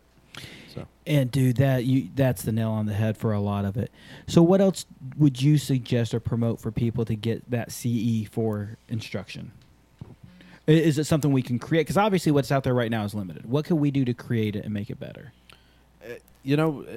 I guess a more structured, if people are going to take it upon themselves to have that more structured meeting, where you sit down and you have an outline of things you want to cover. Somebody leads it, maybe the senior instructor or the SNTA on the Drop Zone, if they have that rating as well, and then to have a discussion on those points, have it an open forum so information can flow multiple ways, and just seek to become a more knowledgeable, more talented instructor. Some Drop Zones are amazing at it. Spaceland is an amazing organization with the resources they have for their instructors, but there's a lot of Drop Zones out there that just don't, So. And if you don't have them at your drop zone, reach out to some of these companies. The Rating Center, my shameless plug for myself. Skydive Ratings and Brom Clement has been the longest standing company. Michael Watkins and Excel Skydiving, phenomenal group of people overall. Ron Bell, I hate you. Oh, I'm kidding. I'm talking trash. He is a buddy of mine. But he's got the most personable dog you've ever met. I have not met his dog, so maybe he has a redeeming quality now. I'm kidding, Ron. I do like you. Jay Stokes and Certification Unlimited. Reach out to these companies because you can always contract these companies to come in, and I think almost all of us will give you a very fair reduced fee to come in and do CE because we believe in it that much.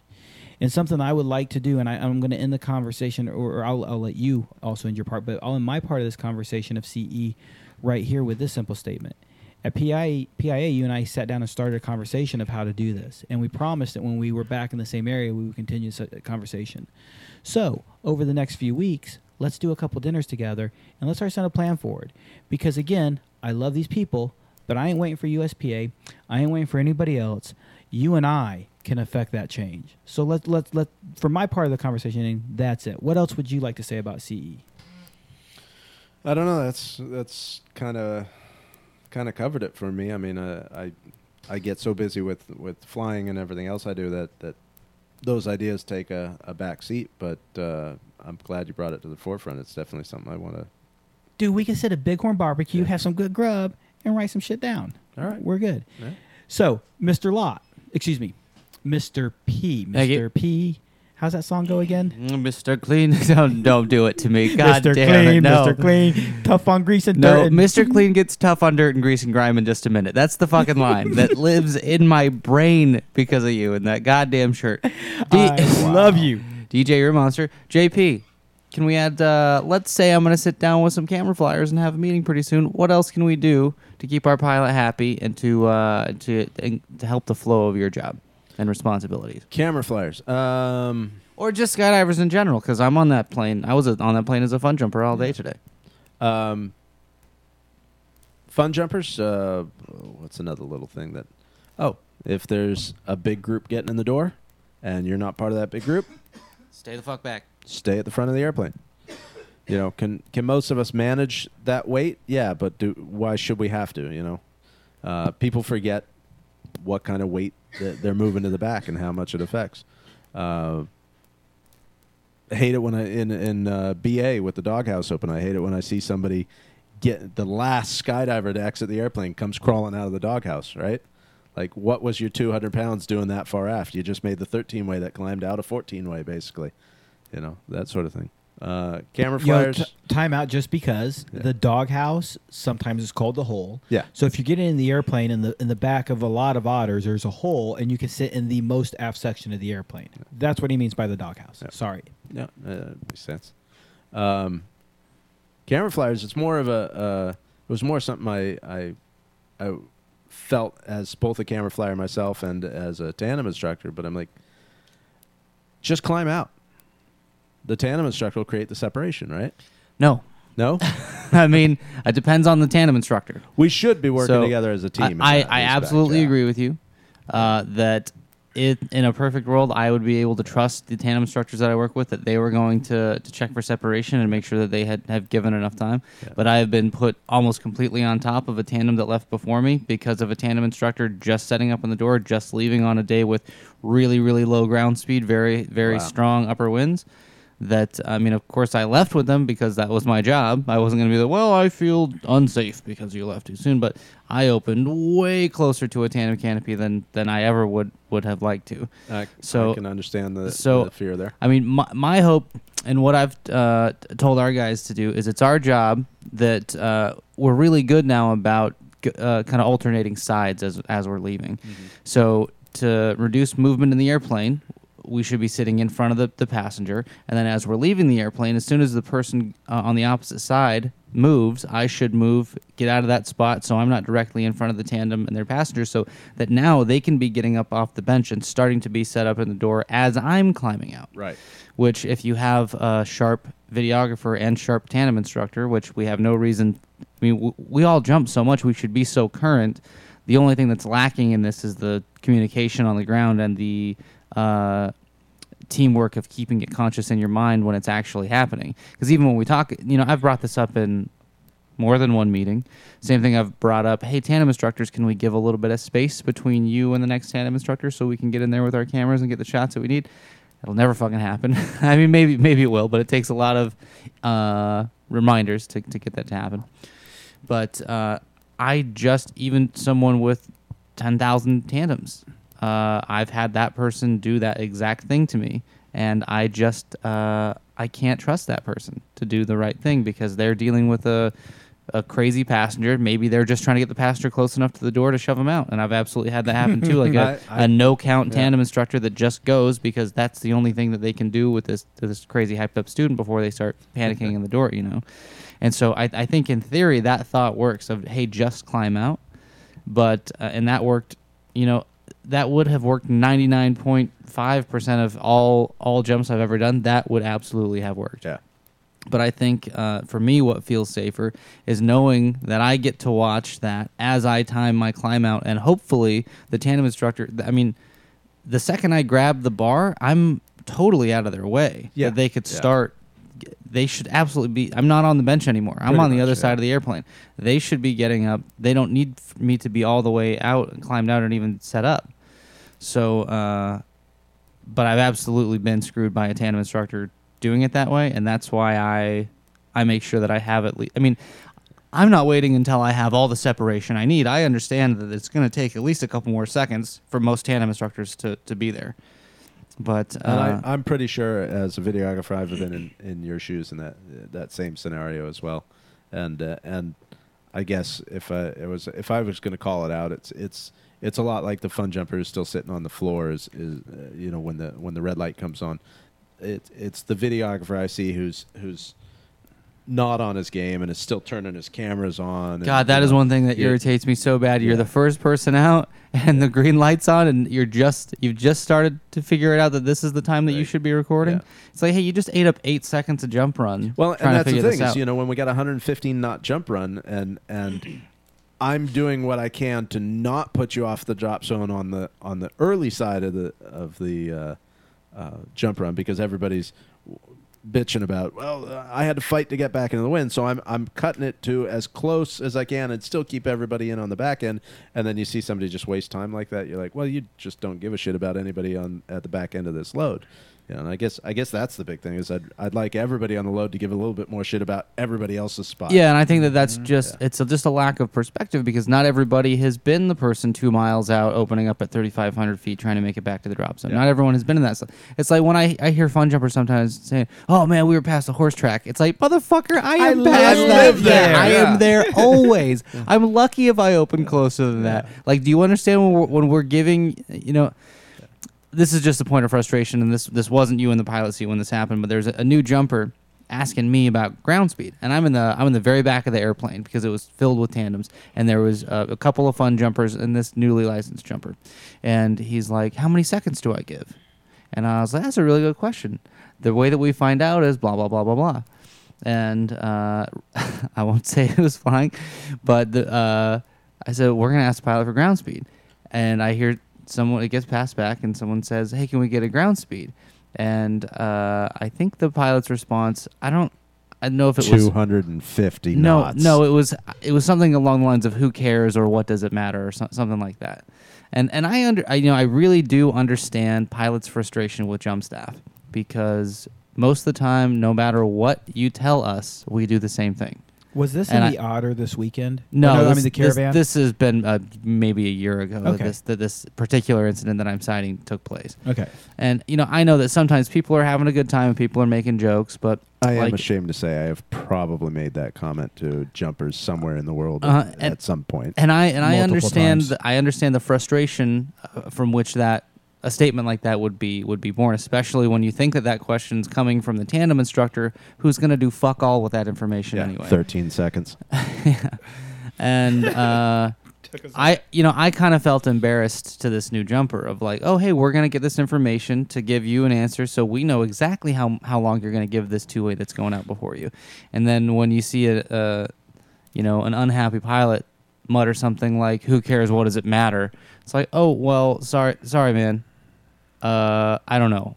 Like, it's I don't think it looks good to, you know, I agree. customer is a weird word for us because a customer can be, you know, I was a customer today. Yeah. My student was a customer today. There was a person with 23 jumps trying to get his A license who was a customer today, and there was you know, some tandem students that were all customers today. And if you've ever been at a restaurant and you've watched someone in a managerial position talk down to someone, like let's say that the restaurant manager talks shit to your waiter in front of you, how uncomfortable and awkward of a situation that is. I don't want to put any of our customers in that situation. I 100% agree with you. Having been, unfortunately, that restaurant manager who's talked shit to the waiter in front of the staff, and I believe me, I feel like shit every time I've allowed myself to show my ass like that. I mean, I instantly feel like shit when I've allowed myself to get that way. And I and everybody else should strive to be better than that. My only caveat to the whole ground speed thing, and I get that that's just where we are as an industry now, is I wish we spent more effort and time as instructors teaching a more rounded approach to spotting, which takes more effort and time. I was watching just the other day a student doing multiple STP jumps. I saw the behavior multiple times in the same day, where the instructor would climb out the door and the student would move down the bench and then sit on the end of the bench until the instructor beckoned him into the doorway. And I'm like, you're doing a disservice to that student, because now when they become a licensed skydiver, they're going to sit on the end of that bench, like whether physically or psychologically, and wait for somebody else to tell them when it's time to go, right? And that's kind of what we're doing with the ground speed thing. Psychologically, we got a little chart up there, and we're waiting for the pilot to tell us how to interpret that chart and when it's okay to go. And what we really should be creating is a skydiver who uses his mind and his critical thinking skills to know when it's safe to go, whether he has a ground speed or not. And I fully agree with you, Yeah. and I do encourage when people, especially a new jumper, asks for ground speed, I say, when this person leaves, use your eyeballs so that when you get 5 seconds of separation, you know what this looks like. So now you have a visual reference for what your separation is going to look like next time. The trap we've fallen into by teaching ground speed is now that's become something easy. Oh, here's the rules. That's how you do it. And we stopped as an industry, other than those of us that care enough to, we've stopped as an industry teaching people how to think. And to digress into skydiving instruction, I've said it to you, I think the littlest part of what we do as skydiving instructors is teach a physical skill or a set of physical skills. And the bigger part of what we do is psychological. We get in people's heads, we make them feel confident, and we teach them how to ask the question why constantly. You know, and by that we make a much higher quality, safer and better skydiver. Educate yourself throughout the process, and it's not a great skydiving idea. It's a great life idea. I agree with the skydiving for sure.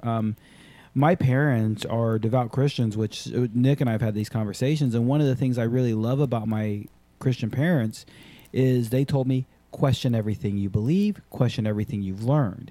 How do you believe the faith that we've taught you unless you truly question it? And be careful how you question it, because if I look at the pilot and say, well, why?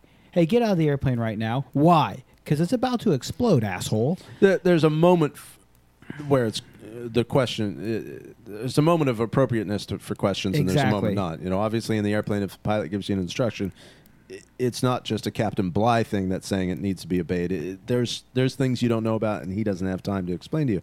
I still, to this day, you know, if I ever, knock on wood, have an aircraft emergency, you know, I'm 50-50 as to whether people would, when they recognize there was something going on, would they stop, get themselves ready to skydive and pay attention to the front, or would I just have a bunch of assholes leaving the airplane, you know, of their own decision?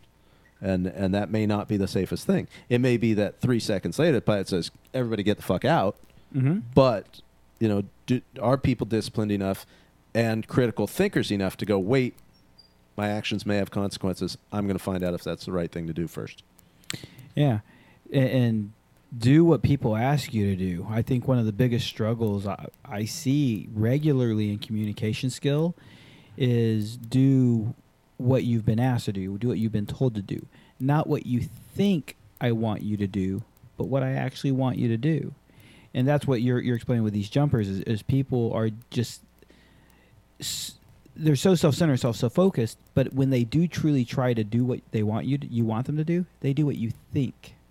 What they think you want, and they might be thinking wrong. And that's a perennial problem. I mean, we've seen that. The old joke about women are easier to teach how to skydive in the initial stages because you say something and they hear exactly what you said, whereas men are like, well, I interpreted it, and so they do something different because that's what they think you said. Yeah, women do what you ask them to do. Men do what we think we were asked to do. And women agree with that second statement every day of the week. Yeah. It's a challenge, listening more and listening better. And the other thing that you bring up is something I harp on so much. It's something I get frustrated with is the two most underused words, and this is just my opinion. The two most underused words in the English language the two most overused words in English language are I know. People constantly assume the answer. People constantly assume I know. As a matter of fact, hey, Nick, I need you to turn the volume up. Apparently what I have to say is not important, and so now I know Nick doesn't need to hear me anymore. When you tell people I know, more than anything else, what you're doing is you tell them, I understand, I know more than you think I know, and I don't need your information anymore. The quickest way not to get advice anymore is saying, I know. The most overused words, the most underused words in the English language, I don't know. There's fucking nothing wrong with saying I don't know. When somebody tells me I don't know, I'm a huge fan of it. And you'll hear me say regularly, I don't know. Let's learn. Let's look it up. It's the first step in being receptive to learning. How many old school belly fly skydivers do you know that tried free flying back in the early 2000s and said, yeah, I can't do this. And really the struggle is it wasn't a physical limitation or a barrier to learning other than they couldn't stand the idea of not being experienced, or they couldn't stomach the idea of being ignorant. And ignorant isn't a bad word. It just means you don't know, right? Exactly. Yeah. My favorite thing to try and keep in mind to say when someone is telling me something and I have the inclination to say I know is thank you. Thank you. For real. For real. I'm with you. No, but it doesn't come back to the person as negative, and you don't it takes some resistance to pass that power off of like, hey man, like, do you even know who they're fucking talking? Like some thing that boils up in all of us sometimes. Yeah. But if you just say thank you and you consciously say, in my mind, I still get to end the conversation if it is indeed something that I don't need to hear, and you still get to be respectful of the person who probably really is just trying to give you what they think is the best information. I know that's a great. Now I sound like the asshole. Yeah, thank you makes you sound good. That's a great technique. But a good genuine thank you, not a thanks. Thanks, you fucking idiot. Now I'm going to spoil it a little for you the next time I say thank you to you. That's fine. I once worked at a DZ where, because we were in front of the customers all the time and we were pissed off at each other, instead of saying fuck you, we would say thank you. So his tone will tell us how you hear it. All right, I'll catch it. Well, I'm gonna. When he says thank you, how did he say it? How did he say it? How did he? Yeah, now we're gonna be complaining to management. DJ said thank you to me, and I really didn't like his tone when he said thank you. It really hurt my feelings. There was no incline on the thank. It was a straight thank you. If he was said thank you, I would have been okay. But thank.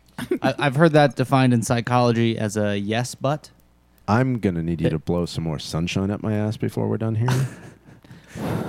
But I dated a girl who every time I had an issue with her, I would try and explain this issue, and she would say, "Yeah, I know, but," and then the excuse would come of, "Yeah, I'm aware of your feelings, and this is why they don't matter." That was her "I know, but," and then I've heard it talked about as a yes, but. I was raised as they were yabbits.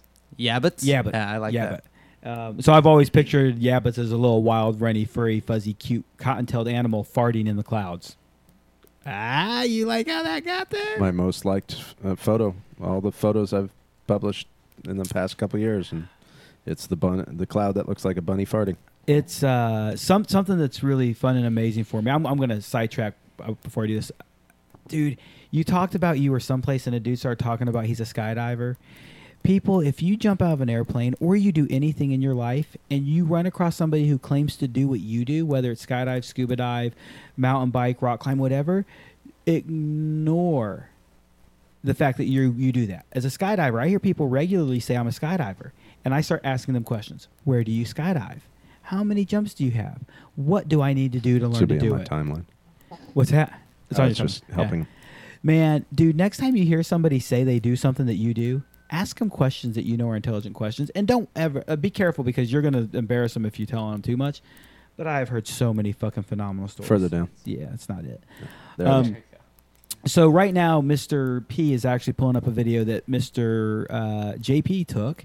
And this picture is your most liked Facebook picture ever. Is that true? I believe so. I haven't really checked into it, but boy, I think it's like 200 plus people have liked that.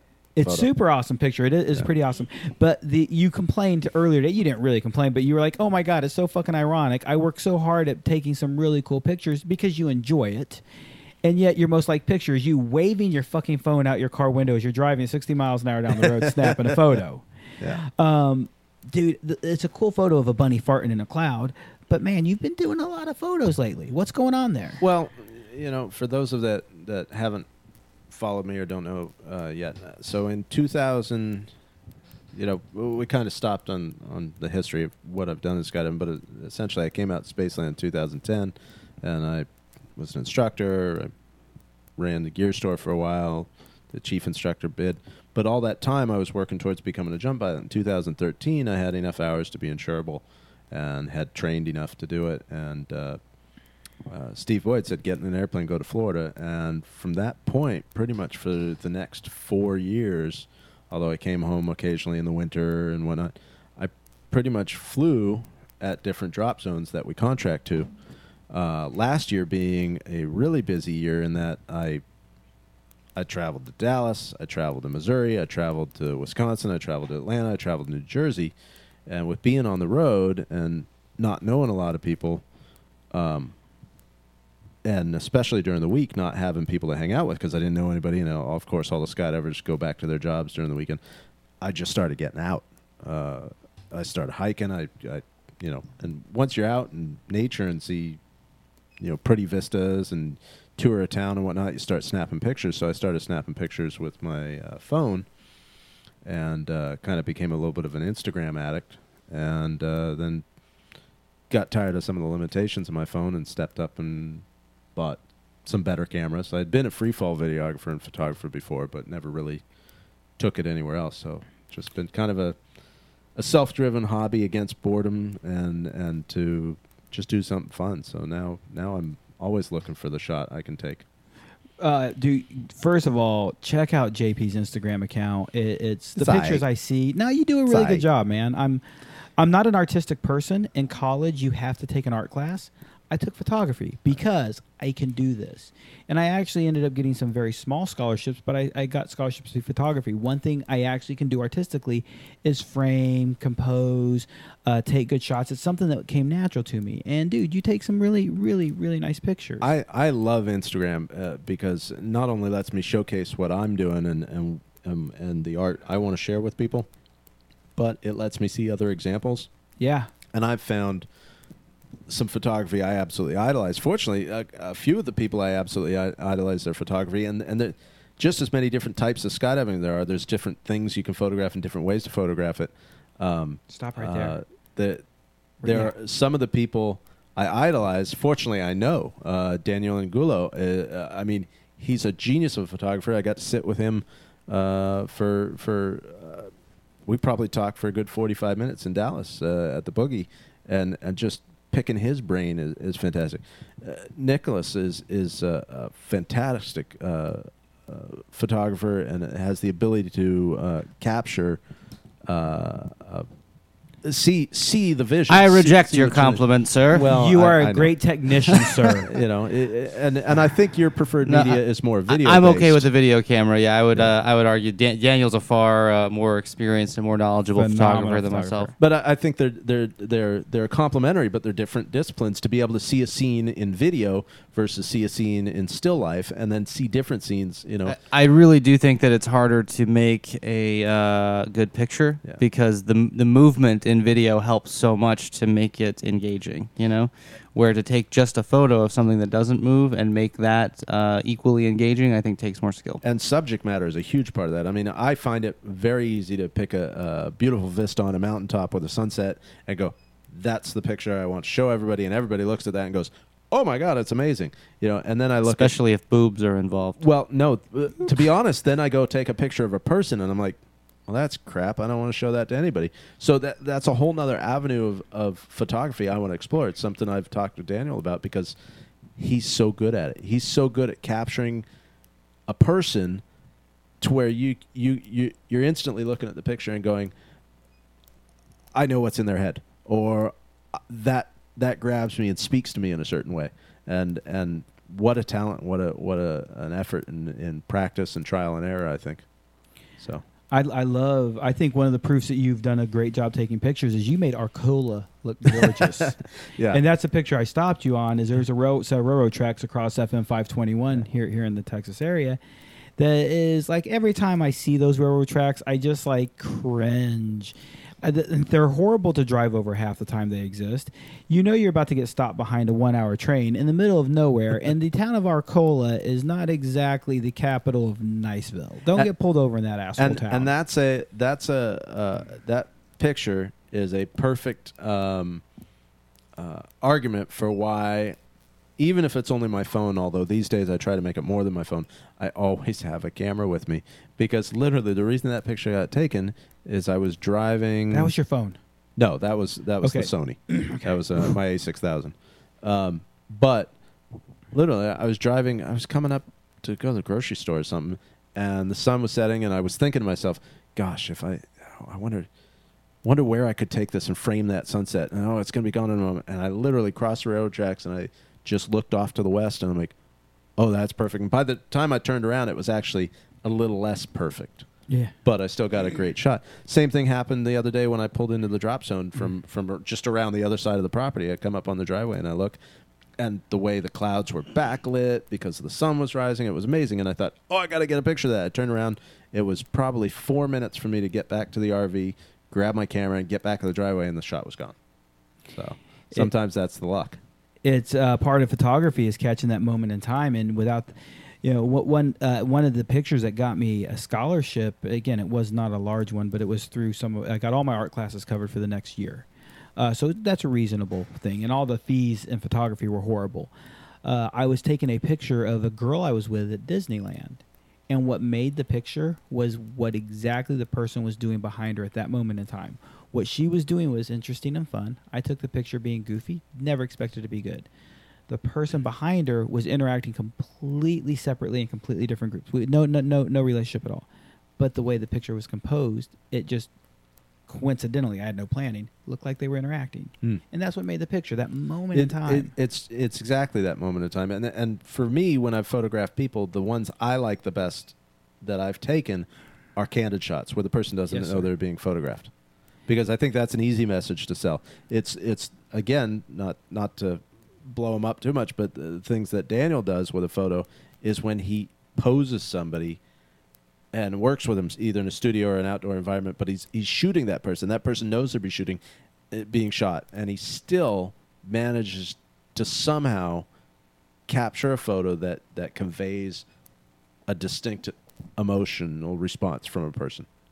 Yeah, I think there's something to a skill that, I wouldn't even know what to say to most people if I was trying to get a good photo of them. Yeah, but his Say ability to cheese. coach someone into the right position or the right movement or whatever it is to make that photo great. And like I any think that's photographer, a skill I'm I'm sure missing. he takes 1,000 shots for every one that is that picture, but still to be able to like you say, to coach that person to to get them to do things that draws that emotion out. You know? Smile. Yeah, right. 3, 2, 1. I did it on 2. They malfunction parachute. Okay. Fiery plane crash. Yeah. By the way, Debbie, those are jokes we tell Nick people Lott to say. doesn't want to hear again for $1,000.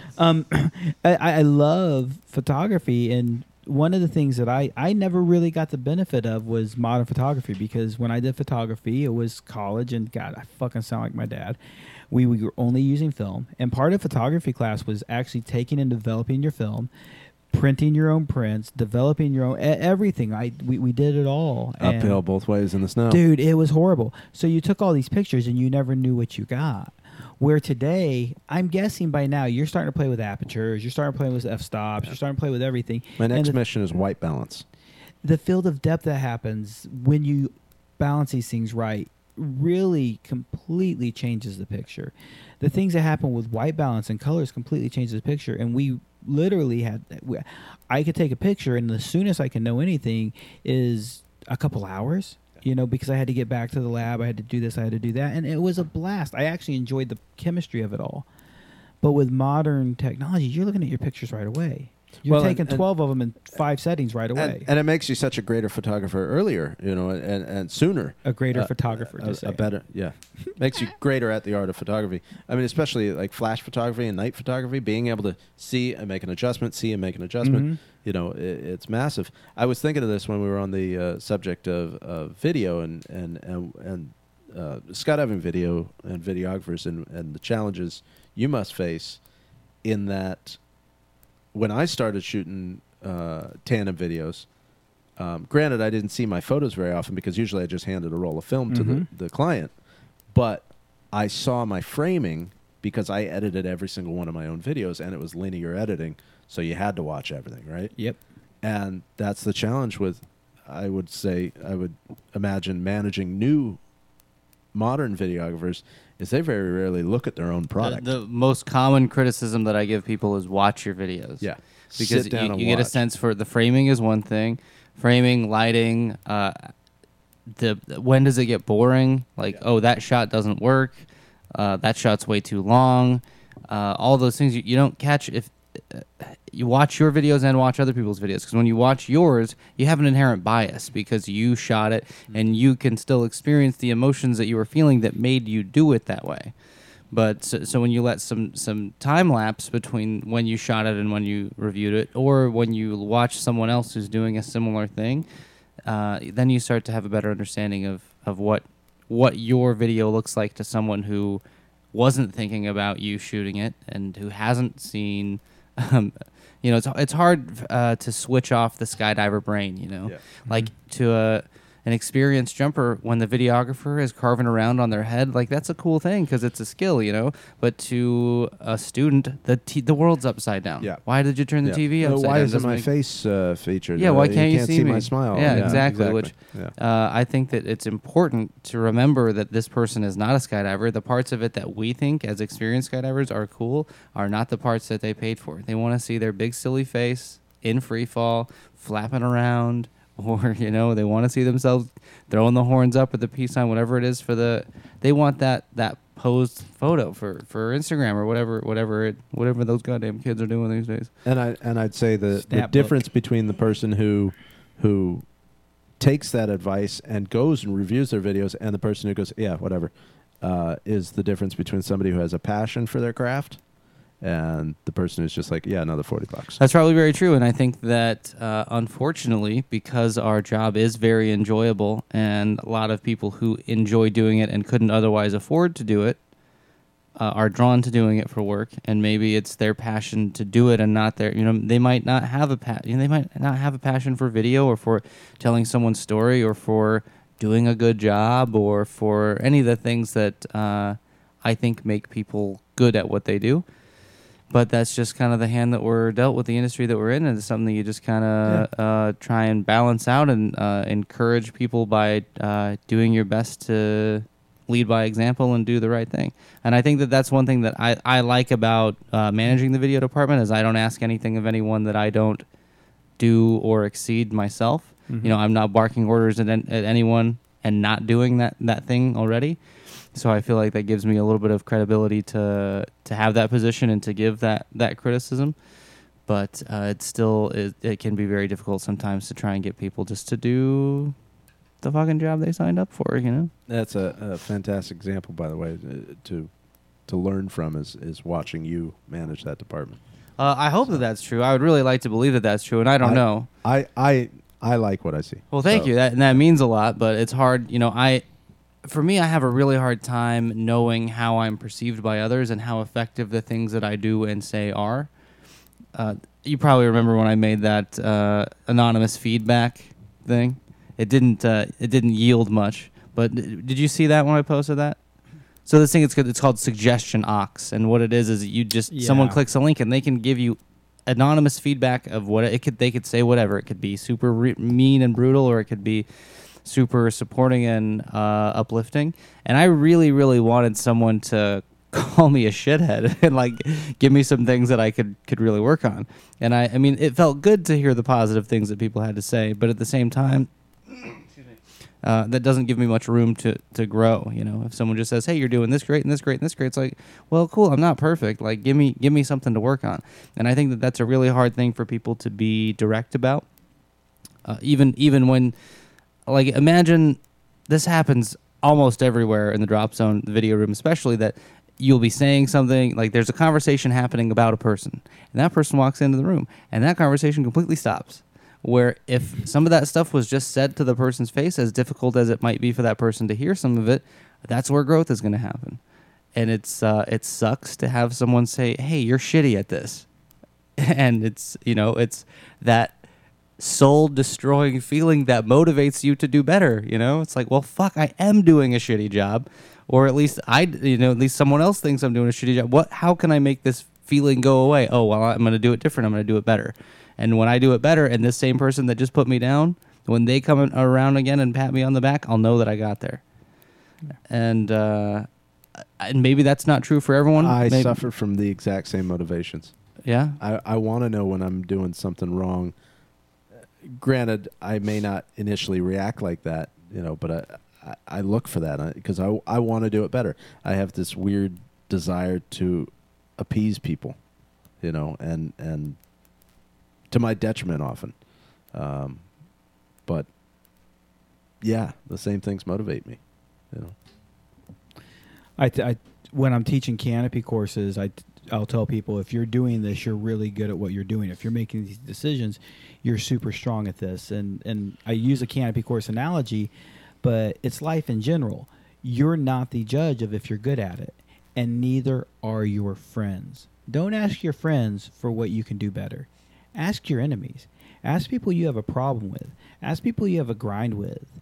It's hard. I don't do this thing as a personality. I do it with other parts of my life, but as far as my personality, I don't do this as well as I think I should. But I would like to go up to people better and say, JP, you and I don't always get along, and I respect you, and I respect you enough. I want to know why you feel like we don't get along and what I can do better. And man, asking your enemies, boy, you want growth? Try that on for size one day. It fucking hurts. What's amazing is, well, I guess it's not amazing because we all want to avoid conflict, but whether it's your friends or your enemies, you're asking that question of how many people avoid giving you the answer. Yeah. Because it's difficult to look somebody in the eye and go, "Hey, this is what I don't like about you." It's none of us on the surface want to appear to be judgmental, but we all are, by our nature, we are. Yeah. We don't, and it's, for me, when somebody asks me for a criticism, the one thing I try to do is, hey man, something you can. I don't tell them what's wrong with them. I tell them how to improve, and I don't necessarily say, hey, this is not the way you can do it. This is not necessarily the way you need to do it. But something you might want to work on is getting better at this. Because if I say, hey Nick, if you could get better with your patience and breathe more when you're talking to your guys who work with you, instead of saying, Nick, you're a fucking asshole and you yell at everybody. I'm conveying the same message, and I think everybody realizes that is not true of how Nick deals with people. But rather than, I respect and understand, it's hard to tell somebody the truth. So don't tell them the truth of the problem. Tell them the truth of the solution. You could be better at this instead of you're wrong about this. And if we can learn to say things better that way, then we'd be willing to ask each other this question more. And our self-awareness, I really believe, will grow. And I'm giving advice and self-awareness and doing this. I'm fucking not good at it, man. This advice is more for me than anybody else. I'm talking it out with you guys. Just happens to I be the feel time. like I have, when it comes to self-awareness, I have like this permanent 20-minute lag. You know what I mean? Yes, sir. Yes, sir. Like it takes me 20 minutes to go, God, I shouldn't have fucking said that. I was an asshole. See, my lag isn't 20 minutes. My lag is as soon as I lay my head down on the pillow to go to bed. Fuck. See, you guys are both friends with Jason Hyder, so has he suggested The 7 Habits of Highly Effective People, this book, to you? Yes. It's a great book. It's a great. I mean, I listened to it. I don't read very often. You're illegitimate. Yeah, I just want to make time my commute as productive as it can be, and that's usually listening to a book or a podcast. A Whitney Houston song. But I think the fuck you, man. I think the thing that is most quoted from him in that book, and I'm probably going to butcher it a little bit, but I think it's between stimulus and response, therein lies choice. So that when something makes you feel a certain way, it can be anything. It could be positive, it could be negative, it can be anything.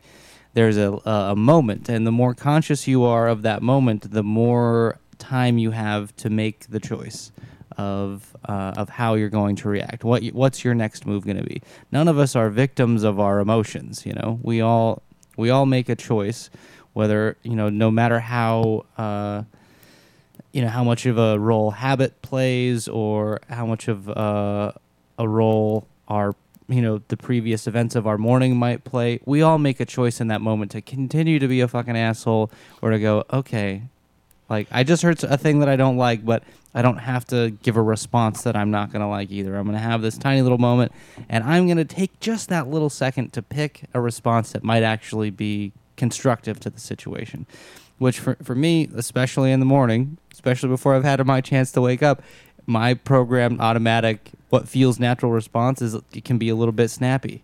You're an asshole in the morning. Yeah, You own it, but you are. I feel like I need a little bit more time, a little bit of time to warm up, And I think the mornings where I actually work out before interacting with people, I think I'm a little better because I feel like I'm firing a little bit more, and that I've already got.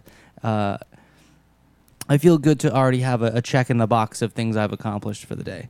And when I show up groggy and I'm still listening to whatever music I'm listening to, and someone's trying to draw me out of my introverted little world where I'm comfortable, yeah, I get a little cunty. You know what I'm talking about when I say a 5-second delay. Like the Today Show is broadcast. Oh on yeah, a 5-second absolutely, delay, absolutely. right? I know what you mean. I yeah. need a 5-second delay between my brain and my facial expression. Right? Because that's what gets me. It's not that I turn and go fuck yourself. It's not that. It's that somebody says something stupid, and I do this. Right? It's that's what I need. See, Ben Nelson's figured it out. I don't know how to freeze. Well, yeah. Live with resting dick face, and they never know when you're mad. Well, I have that too, because I guarantee you the number of times I've been sitting on the drop zone with my iPad, not thinking anything negative at all, and I'll just see people walk by, and then go sit at the next table. I gotta imagine I got the resting dick face going on at that point. Almost always when I fly commercially, if there's an open seat on the airplane, it's right next to me. Just got that shithead face. That's it's great. A useful. See, it has its uses. Yep. Look like Nick. That's the yeah. Just look angry, unapproachable, and yeah. I often have an fine. empty seat next to me on an airplane. That's not true. I'm the only one that's ever happens to in the history of the world. Well, he's in the left. I'm in the left. Oh shit! I missed the pilot joke. God damn it! Back to 6,979, which I double checked. Man, it's one of the jokes Nick and I made. This is probably gonna be the shortest podcast ever because we're gonna make JP pissed off at some point and he's gonna leave right away. I am. No, and actually, really, we I was just joked wondering about how that. these things but that's end. Ben. We just end them randomly, and okay. here's one of the issues. We're coming up on 4 hours. We're going to have to wrap it up. We turned into a pumpkin at 4 hours. Oh, okay. The podcast supports any time, but Facebook only supports 4 hours. I'm just gonna fall asleep. That's So what's gonna we are happen. at 3:47. So we're it's time to kind of stitch things together. So before I stitch things together, one of the things that people really wanted to hear a lot from, and one of the requests I had from skydivers. Should you just say requests? That's, How many S's are at the end of that word? 11. It's gonna turn into a Dane Cook bit in a minute. People have asked. What do they ask you? They ask me to hatchet things. Is having a jump pilot on, and I think we've shared a lot of information from a jump pilot, and there's been a lot of stories Is that what it besides a jump pilot. That's I what was- I do. Okay, yeah. Yeah. As far as we've shared a lot of stories, is there anything else you want people to hear from the pilot seat? Personal, loving, I hate you. It's a very fun job. I wouldn't do it if I didn't love skydiving and skydivers. Regardless how testy we seem to be sometimes, I don't want to sit here and say we're the most abused person on the drop zone, because we're not. We have a great job, and we're paid pretty well for doing what we do. And my God, I get to fly airplanes every day, and I don't have to do it like some airline schmuck. Apologies to any airline schmucks watching. But, when we're beat down, broke dick, exhausted on a Saturday afternoon, and we've dealt with every silly question, or worse yet, when we put it on a weather hold and every skydiver who sees their shadow for 5 seconds comes and, understand, I don't think there's a one of us that ever intends to be cranky. We're looking out for your best interest. We're really trying to keep things safe and legal and make sure everybody comes back and is able to get on an airplane again and do it again and do it again and do it again. I have been on the skydiver side of things. I'm just as frustrated when we're on a weather hold. I'm just as frustrated when a pilot is snappy with me. And from a personal standpoint, I will always try to be better, both in how I interact with people and be better as a pilot. There's still things I can learn every day about flying an airplane and flying a jump plane. But just know we're on the same team. These guys really do. They want to serve you. They want to help you. It is a financially piss poor job, but there's a reason you still do it. Is it? I really believe that most of my friends who skydive for a living can have a financially better paying job, unless you work in Saipan, apparently. I'm going broke. You ain't going broke. You just ain't getting rich. This is news. Yeah. Damn. But there's a love and Did you know there's a that passion. 50 Cent had an album called Get Rich or Die Trying? It's 50 Cent. 50 Maybe, Cent. maybe you should 50. make an album that says Get Rich or Fly Trying. Oh, I'm finna fly write try. that book. You finna write that? I'm You a fin- finna you write finna that write book. that. Oh, shit. Fitty JP. So one of the things that You I'll better hack tell somebody. is people, one of the last advices I'll give you at dealing with a pilot is when you approach a pilot on the ground, the first thing JP hears on the ground is, how's the weather? How's the weather? What do you think? What do you think?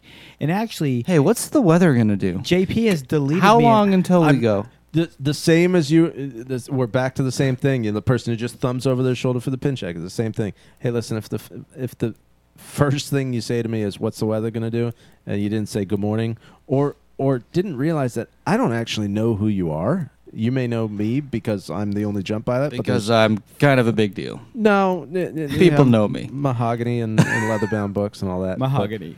But, yeah.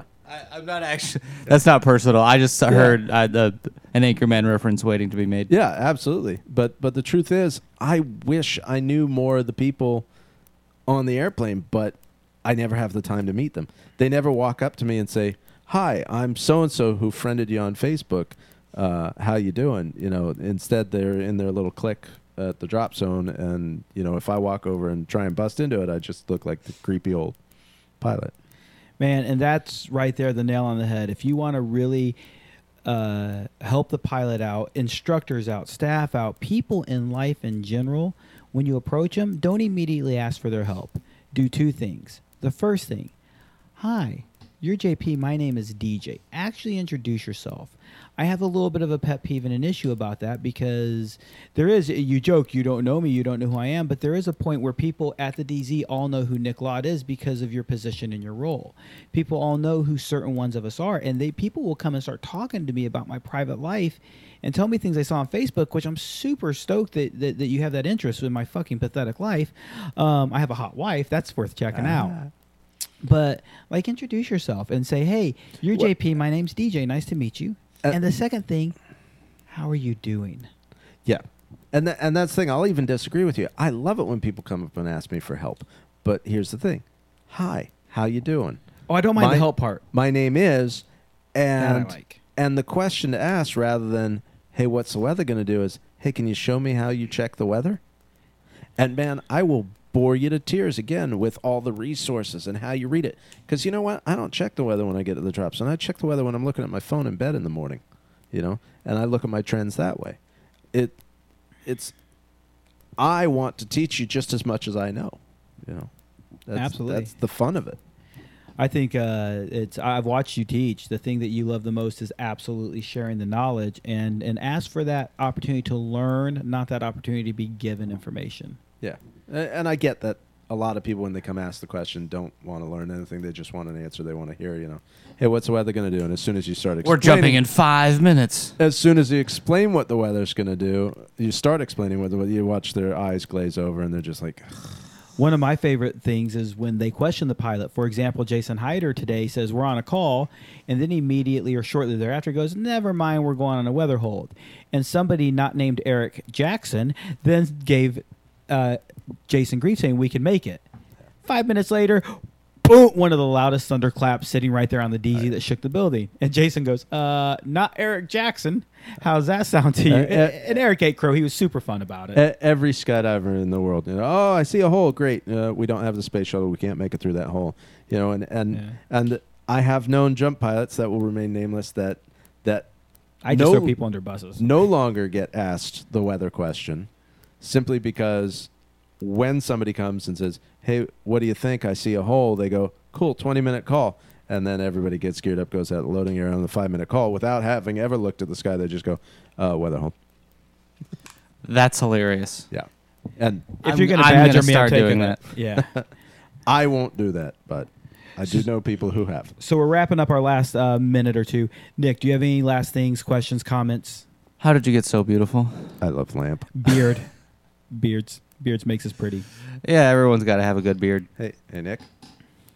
God, it's fucking beautiful. So, guys and gals, thank you for listening to us tonight. Next week, we're going to be on the air live on Facebook on Friday night at about 7 p.m. Big Smitty is going to come back to H-City. He's going to visit us again, and Braden has absolutely been one of our favorite people, but guests, and if you haven't heard it, man, download his podcast. He's been a fucking blast. Other than that, anything else, Mr. Pizzle? No, I want to see Big Smitty. Dude, guys and gals, this is JP Finari. This is Mr. Nicholas Lott. Hey-o! Mr. P in the house. I'm DJ Marvin. This is Gravity Lab Radio. Thank you for joining us. Blue skies. Thanks for having me. Dude, thank you, brother. So happy to have you here, man. So...